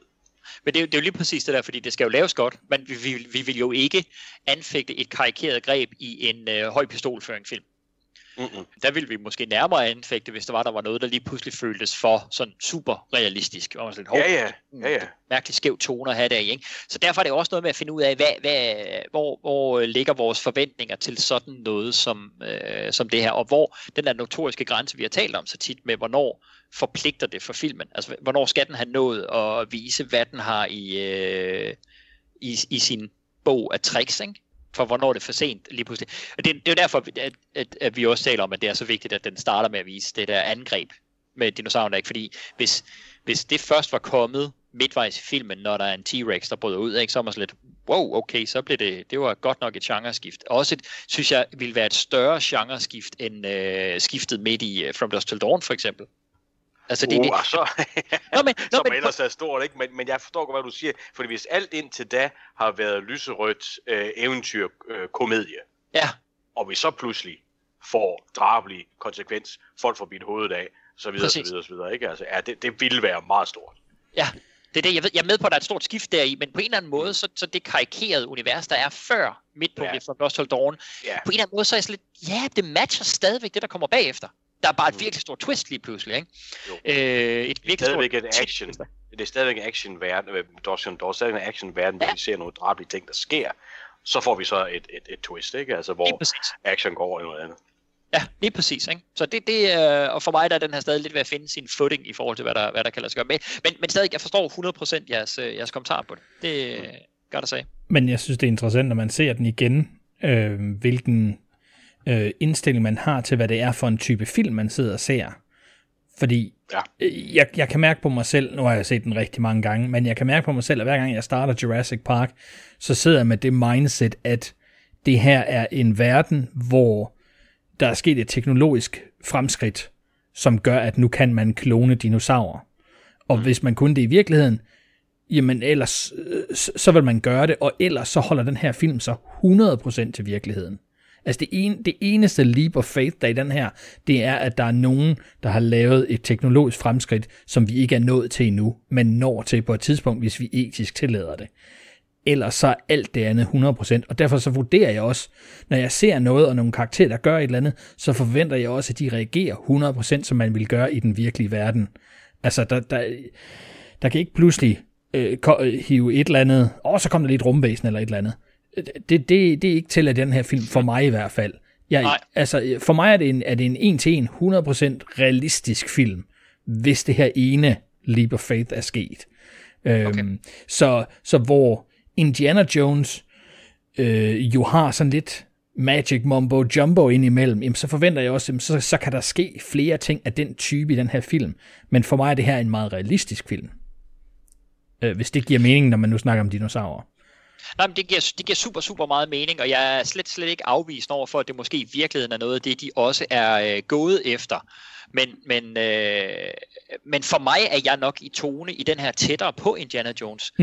Bortset fra, at det supernatural element vil jeg overhovedet ikke kunne se passe ind i den her. Der er helt klart en grænse for, hvornår den her kunne tænkes at jump the shark, og jeg er slet ikke afvist over for, at en af efterfølgerne bevæger sig faretroende tæt på det, hvis ikke hopper i med begge ben. Men der er jeg nok i tone, der er jeg nok længere væk fra at forvente en total realisme med det her ene element sat oveni. Jeg er nok rendyrket i en adventurefilm for mit vedkommende. Jamen, og jeg tror også, det er det, fordi at der er sådan et udtryk, eller et ord, der hedder verisimilitude, eller tyde, verisimilitude, det er faktisk et dansk ord også, men som jo er, bearbejder, hvad der er plausibelt og realistisk og sådan nogle ting, ikke? Altså, men det må jo alt sammen være verisimilitude ved inden for den genre, man bevæger sig i. Ja. Fordi hvis du så ser en Star Trek eller Star Wars eller andet ting, jamen, så er der ikke ret meget i det, som vil være realistisk, hvis vi ser det ud fra vores egen verdens muligheder. Så siger jeg, det hele kan jo ikke lade sig gøre. Men så man bliver nødt til at acceptere det inden for den genre, man er i. Altså, jeg synes, det er det, der er kernen, ikke altså? Ja, fuldstændig rigtigt, og der er det jo en interessant ting det her med, hvor ligger hver vores indgangsvinkel, fordi den er nemlig ren i Star Wars, hvilket måske også er med til at gøre det endnu mere børnevenligt. Men fordi den er jo så ren, eventyrstilen der, ikke? At se, hvor er vi langt væk. Der er der en emotionel verisimilitude, der er genkendelige emotionelle aspekter i den, og moralske aspekter, men jo ikke, at vi skal lede efter en plausibel realisme i videnskaben deri. Og der er jeg jo helt med på, at som Christian er inde på her, der er den her jo meget, meget, meget, meget tættere på en en-til-en normal verden, vi kender, dog med dette element, at de har klonet dinosaurer. Så det er, jeg tror, det er meget sigende for, hvor man ender henne på hvor blåret tilgiver man visse aspekter af for eksempel den her film her. Så der er jeg klart et step længere hen af adventure-eskapisme-film, og ser ikke meget realisme i særlig meget af det her. Nej. Jeg har et enkelt spørgsmål, Nikolaj. Da du beskrev Dr. Sattler, hvad kaldte du hende? Kaldte du hende Grants kæreste? Ja, det tror jeg. Jeg smed allerede her. Ja. Jeg synes, det er interessant, altså, fordi i bogen, der er de mere som elev og lærermester. Meget professionelt. Der er ingenting imellem dem, og selvom Grant er glad for børn, og Sattler er sådan set bare i baggrunden, og der er ikke noget handlingskvinde med følelser i bogen overhovedet. Jeg synes, det er interessant allerede at starte diskussionen nu om, hvad deres forhold egentlig er. Om de er gode kollegaer, eller om de er et par. Fordi det bliver jo også en af de ting, som filmen virkelig gerne vil arbejde på. Jeg synes jo, Sattler sætter en masse ting i søen. Den måde, hun ligesom snakker til Alan på, også da han forklarer drengen nu her, han bliver flået af en Velociraptor. Vi klipper tilbage til Sattler hele tiden. Hun siger, Alan, men med sådan et kærligt smil. Men filmen siger det jo aldrig, altså de holder jo ikke i hånd, eller gør noget ellers, som kunne indikere, at de var et par. Selv ikke, når de ligesom er for sig selv, så jeg kunne være interesseret i at høre, hvilken følelse I har omkring de to, allerede på det her tidspunkt. Ja, jeg må sige, jeg har aldrig, når jeg har set den, heller ikke, da jeg så den i 93, været i tvivl om, at de var et par, og for mig er det, i de der, også bare når de går, jeg er med på, det er jo et afseksualiseret filmisk forhold, helt klassisk Spielberg. Men der er sådan nogle ting, som når de går op ad bakken, der som går lidt tæt, de får lige knuppet skuldrene op imod hinanden. Der kommer lige sådan en kærlig hånd på skuldrene af hinanden en gang imellem. Omfavnelsen er lige sådan den tand mere end kollegiale. Det er helt klart sådan, jeg opfatter det. Og de ting, de taler om, bliver jo hele tiden sådan noget med børn, og vil du have børn, og vil du ikke have børn, og de blikke, de sender imellem hinanden. Men jeg kan godt forstå, hvordan alle de elementer, de kunne affejes som, men det er bare noget, jeg for eksempel ser i det, fordi typisk når vi har en mand og en kvinde som hovedroller, så ser man de her helt klassisk heteroseksuelle, normative kønsroller og forventer, der er en romantisk relation mellem vores mandlige hovedrolle og vores kvindelige hovedrolle, bum færdig. Og det er jo vidunderligt, når der er film, der går i en anden retning. Så jeg kan sagtens se, at man kan komme til den konklusion, at de ikke er. Der er en scene i filmen, hvor Ian han direkte spørger Alan Grant, og de to de er sammen, og der siger Alan jo, at det er de. Så medmindre han lyver der, medmindre det er fordi han i virkeligheden er enten det virkelig ikke kan lide Ian, eller er forelsket i Ellie og gerne vil eliminere ham her som en potentiel rival.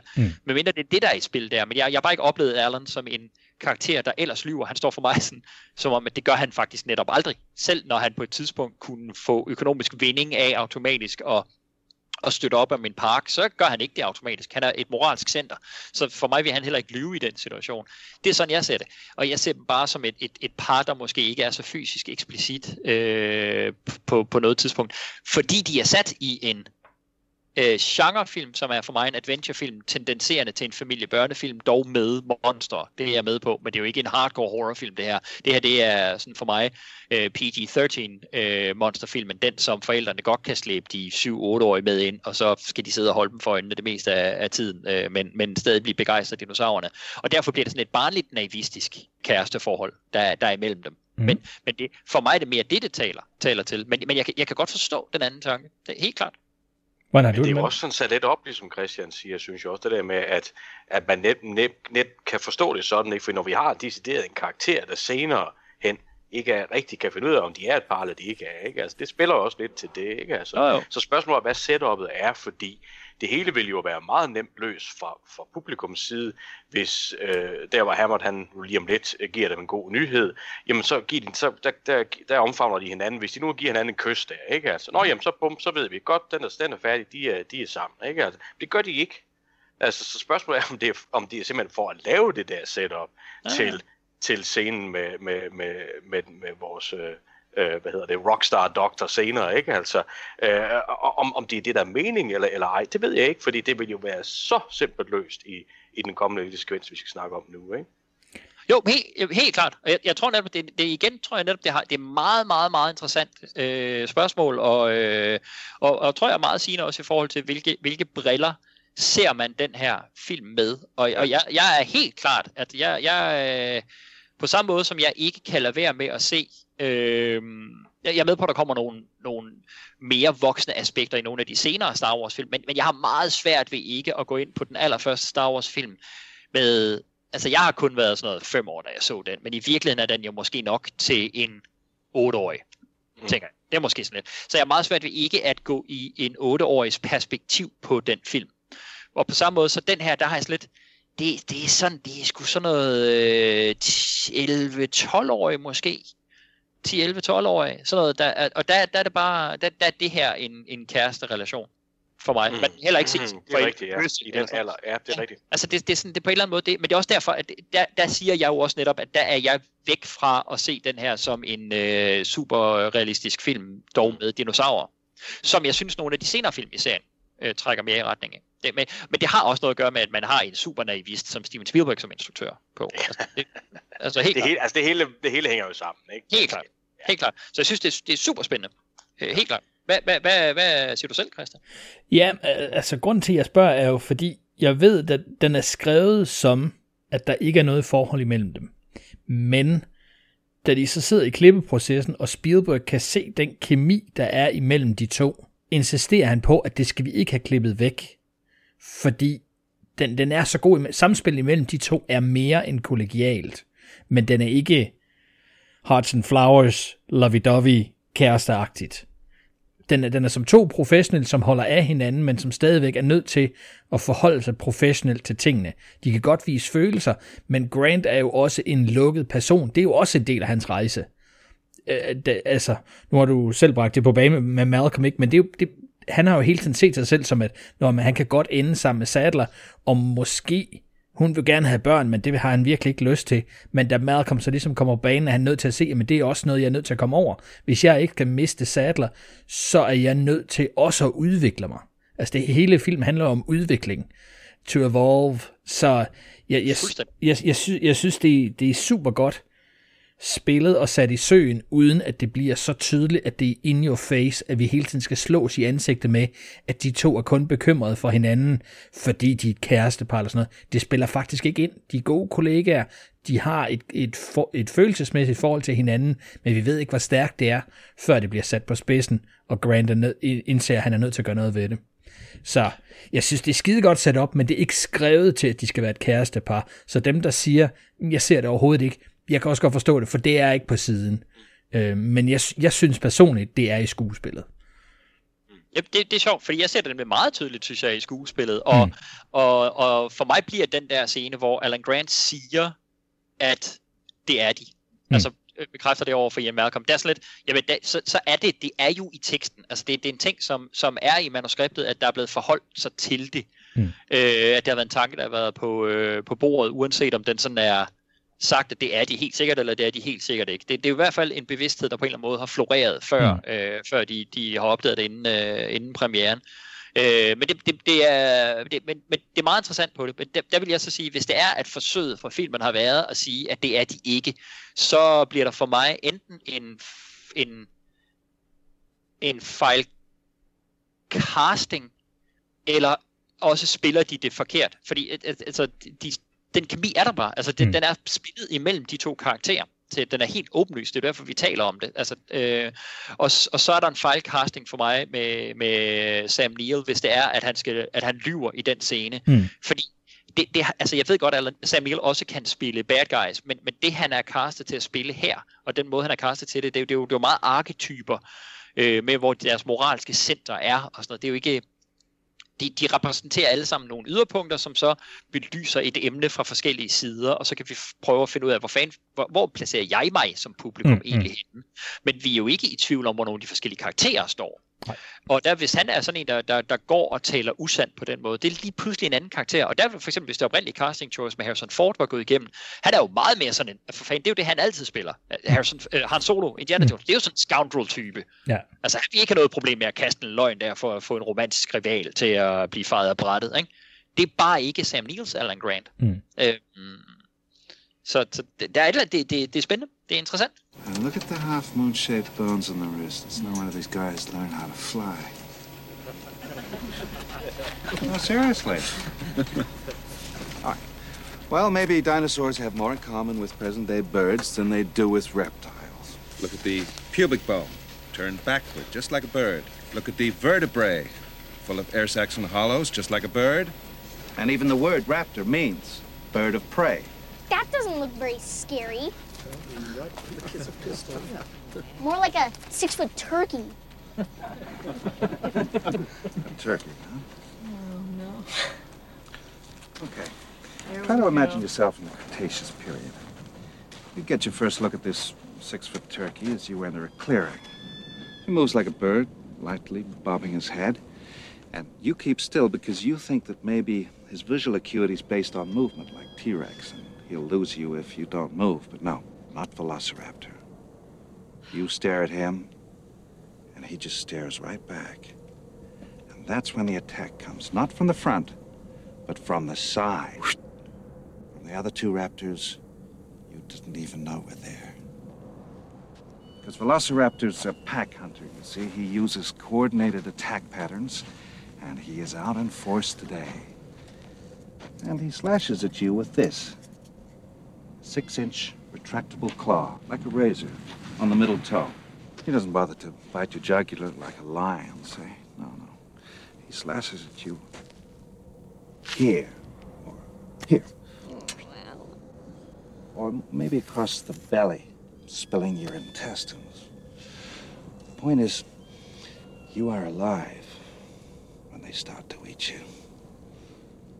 So, try to show a little respect. Okay. Lad os komme videre i den her film her. Vi er nået til det dramaturgiske anslag i virkeligheden. Point of attack her. John Hammond, Richard Attenborough, han lander i sin helikopter og ændrer øjeblikkeligt Alan og Ellies hverdag. Han tilbyder dem at finansiere deres udgravning i yderligere 3 år, hvis de vil tage med ham i weekenden og se hans nye projekt, en underholdningspark, se den an, og give den nogle rosende ord med på vejen, så han kan få sine advokater og forsikringsselskaber til at klappe i, og lade ham få den gjort færdig.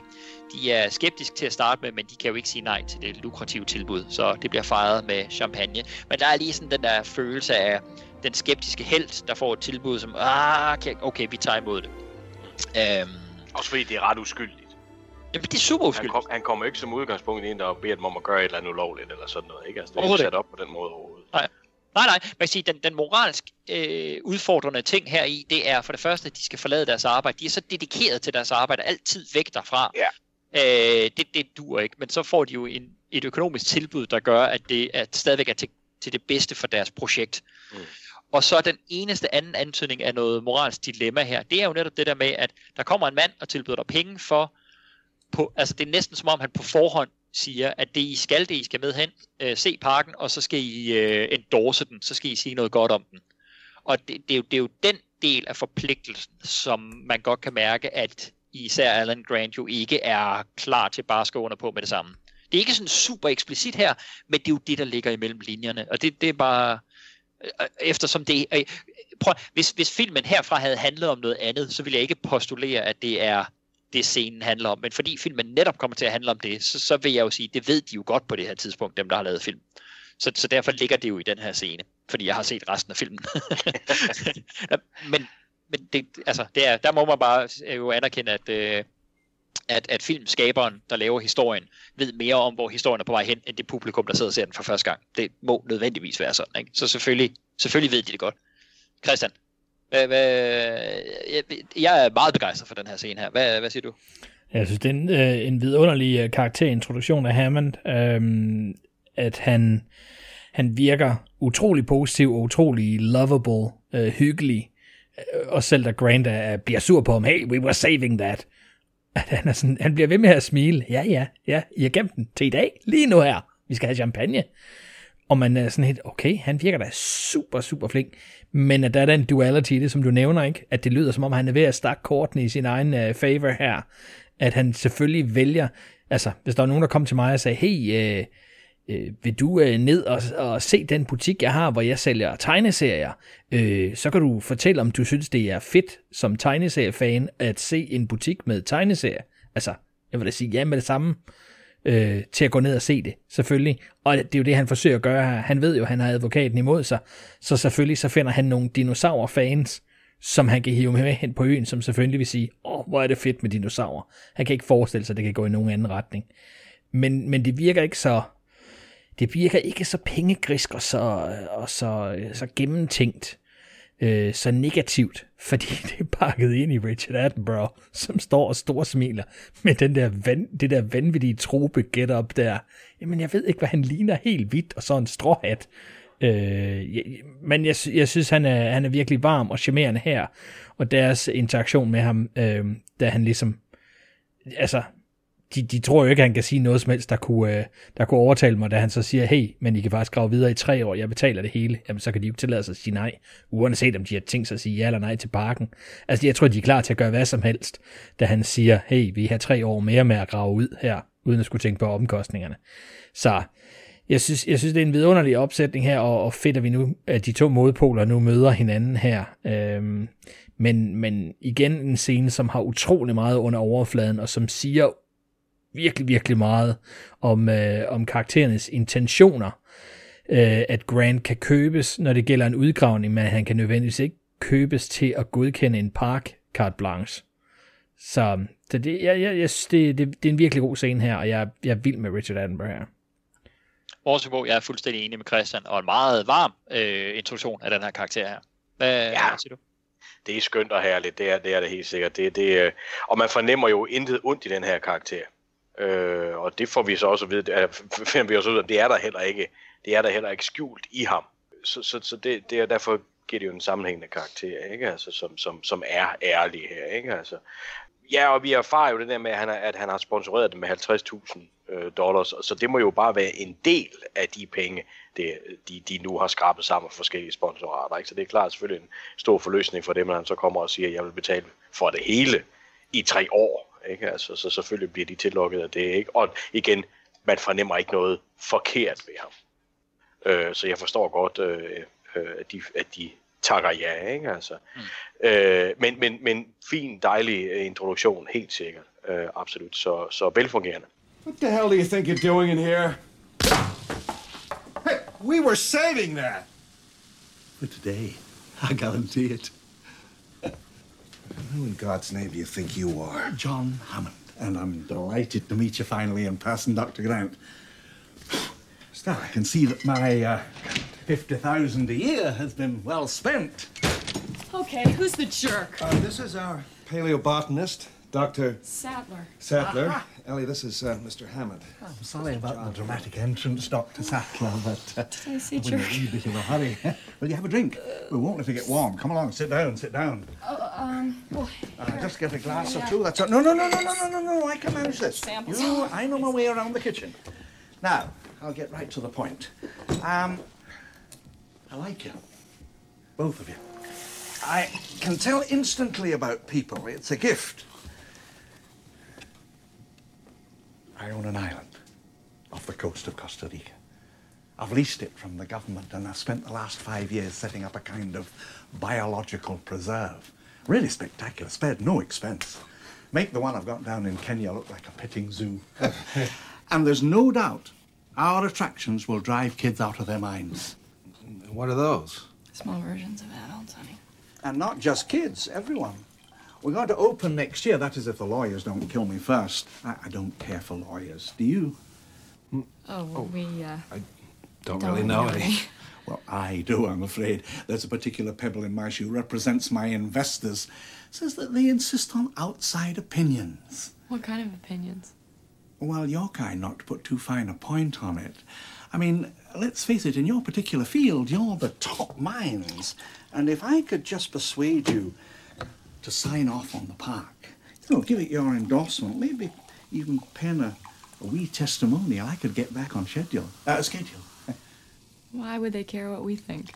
What kind of park is this? It's right up your alley. I tell you what, why don't you come down, just the pair of you, for the weekend? I'd love to have an opinion of a paleobotanist as well. I've got a jet standing by at Giotto.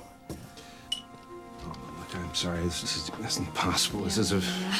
We just dug up a new skeleton. I could compensate you by fully funding your dig. And this is a very unusual time. For a further 3 years.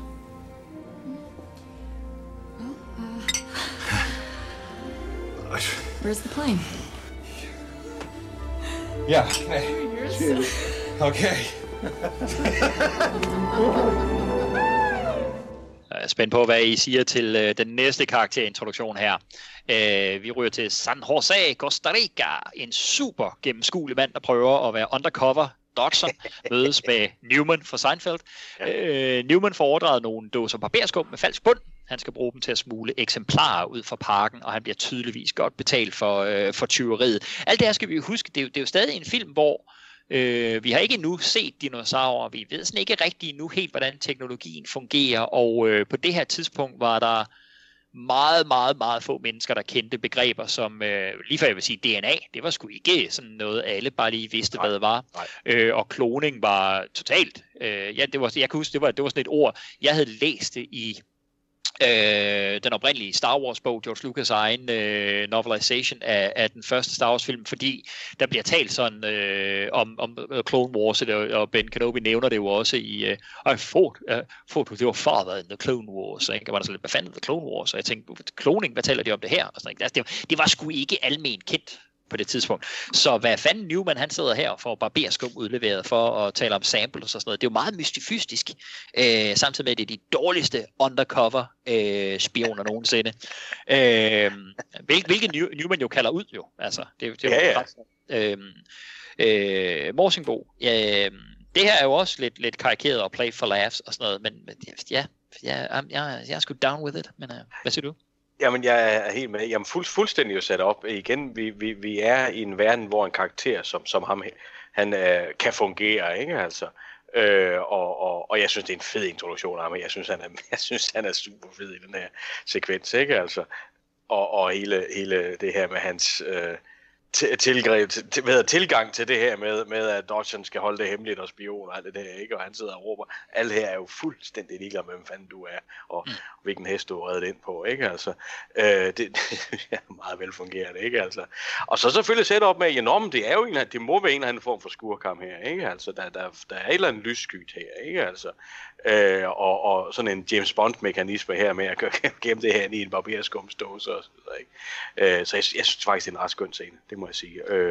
Og med det samme får vi jo så sat en problemstilling op her, ikke? Fordi det udvikler sig jo til det, der bliver hele problemet i filmen senere, ikke? Altså, man kan også sige, det er jo også en dominoeffekt, fordi hvis det her, det ikke går galt, det går jo galt, fordi han går væk fra sin computer, ikke? Altså, og sætter de der ting i gang, ikke? Altså, ellers så havde Jurassic Park måske blevet en succes. Ja, præcis. Altså, det er lidt vildt, ikke? Så de ting bliver jo sat i gang her, ikke? Altså, det handler meget om at ansætte de rigtige mennesker. men jeg synes, det er en fed sekvens. Jeg kan rigtig godt lide. Og Christian, jeg er fuldstændig enig med Morsebogen her, men det her er jo klart også en af de ting, man kunne også anfægte det her for at være karikeret og ikke super naturalistisk i sit setup. Men der er fuld smadret på Hawaii-skjorter og spions solbriller. Han ligner jo Dodson, han ligner jo næsten, så lige har fået en hvid jakke på, så er det næsten sådan Felix Leiters introduktion i Dr. No, ikke? Hvor er du undercover? Hvad siger du til det her, Christian? Jamen altså, i en Spielberg-verden er det her jo det tætteste, vi kommer på Michael Crichtons company espionage plot her, fordi det bruger han jo meget tid på i bogen også. Altså det her med hele diskussionen er jo ikke bare om teknologi er en god ting eller ej, men spørgsmålet er, hvis du har lavet et teknologisk fremskridt, er du så tvunget til at dele det med andre mennesker? Eller kan du holde det for dig selv og sige, ja, det har vi så brugt 20 år på at finde ud af. Na. Så laver vi alle de dinosaurer, vi vil, og så kan I andre bare sidde ude i kulden og tænke på, hvordan fanden har de gjort det. Eller skal man dele det? Så det er selvfølgelig det, Spielberg gerne vil have ind her også, ikke? Altså, selvfølgelig er det jo lidt jokey med Nedry og den falske agent her, men for mig er hele hovedessensen, udover selvfølgelig at føre plottet videre og forklare, allerede nu sætte tredje akten op, hvilket er fuldstændig vanvittigt 15 minutter ind i en film, men det er jo Spielberg i en nødskal, ikke?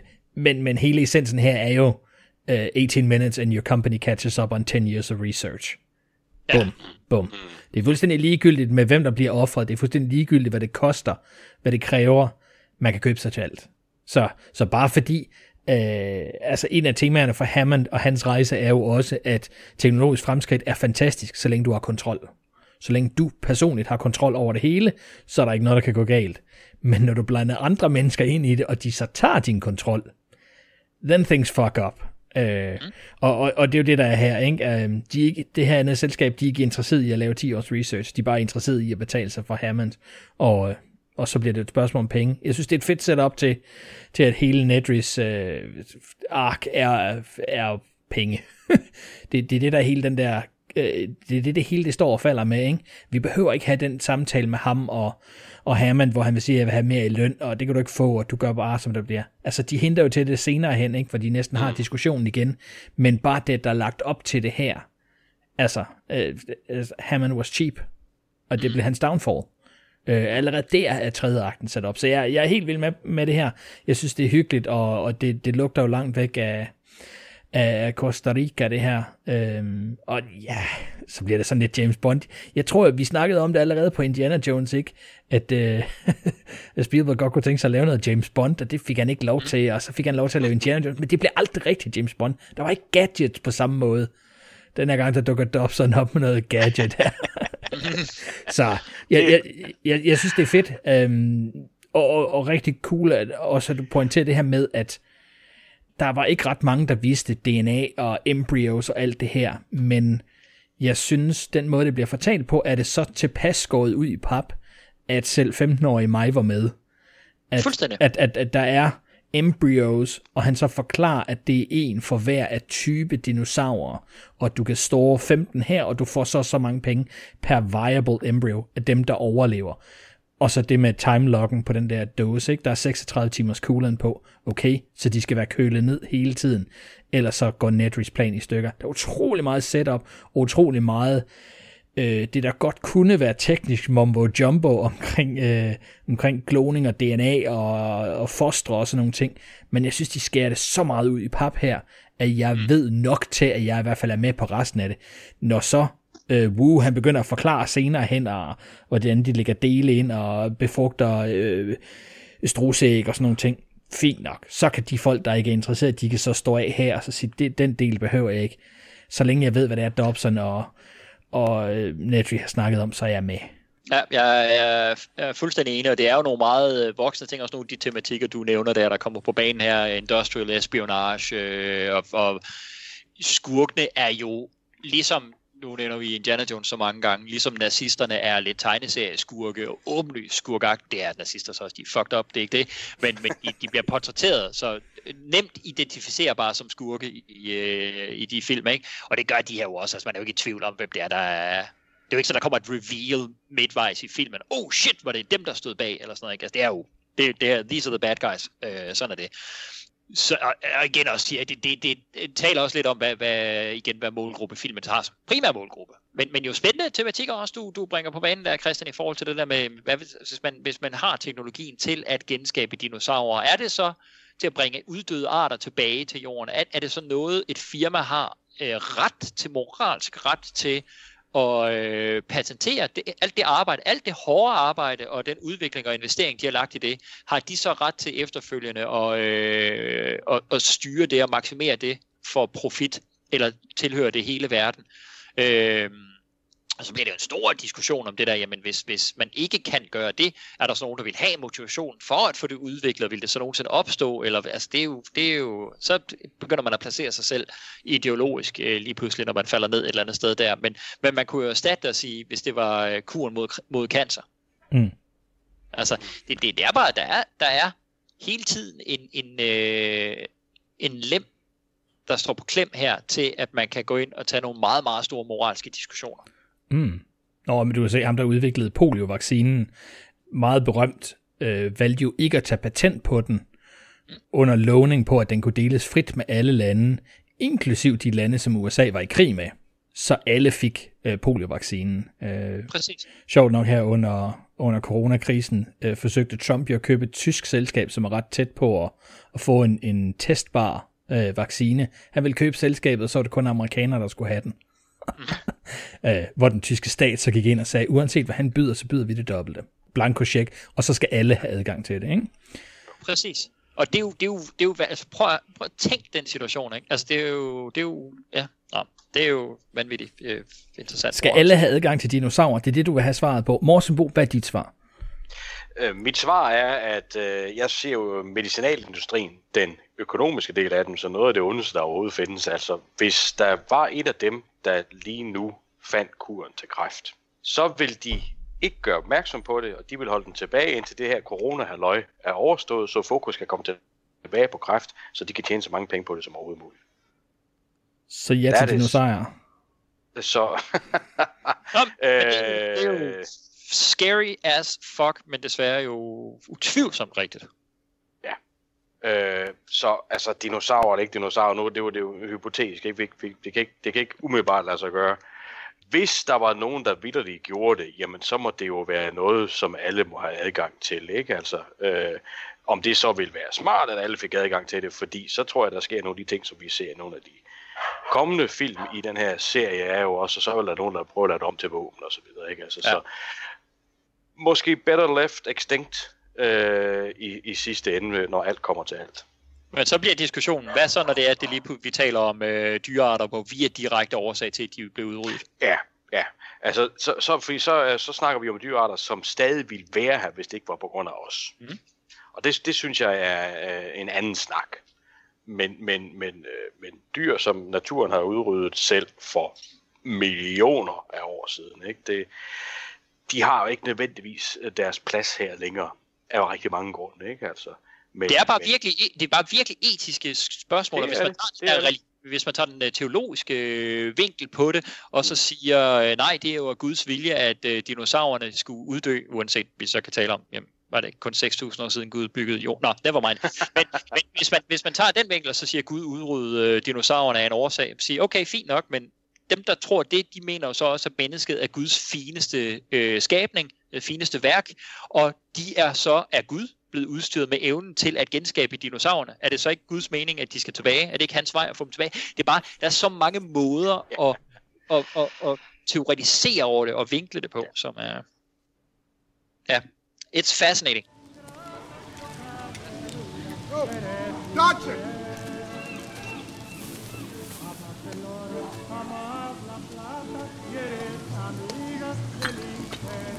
You shouldn't use my name. Dodson! Dodson! We've got Dodson here! See, nobody cares.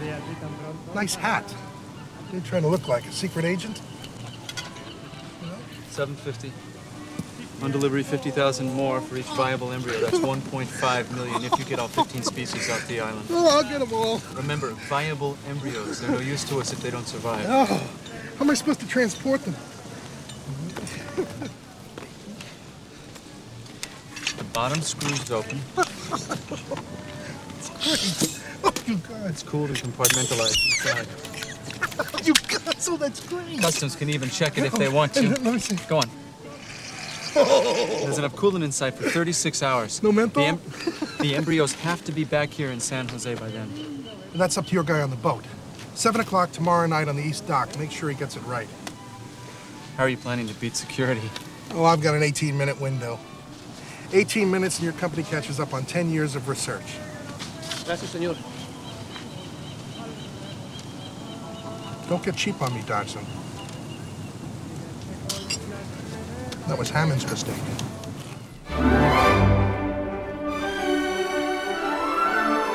Scenen er sat for alle tiders dinosaurfilm. Hammond har samlet sit hold, og skurkenes plan er sat i søen.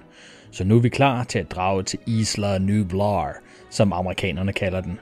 På podcasten har vi dårligt nok fået taget hul på filmen, så der er stadigvæk etiske diskussioner, løbske dinosaurer, en halvspiselig advokat og meget andet godt til gode.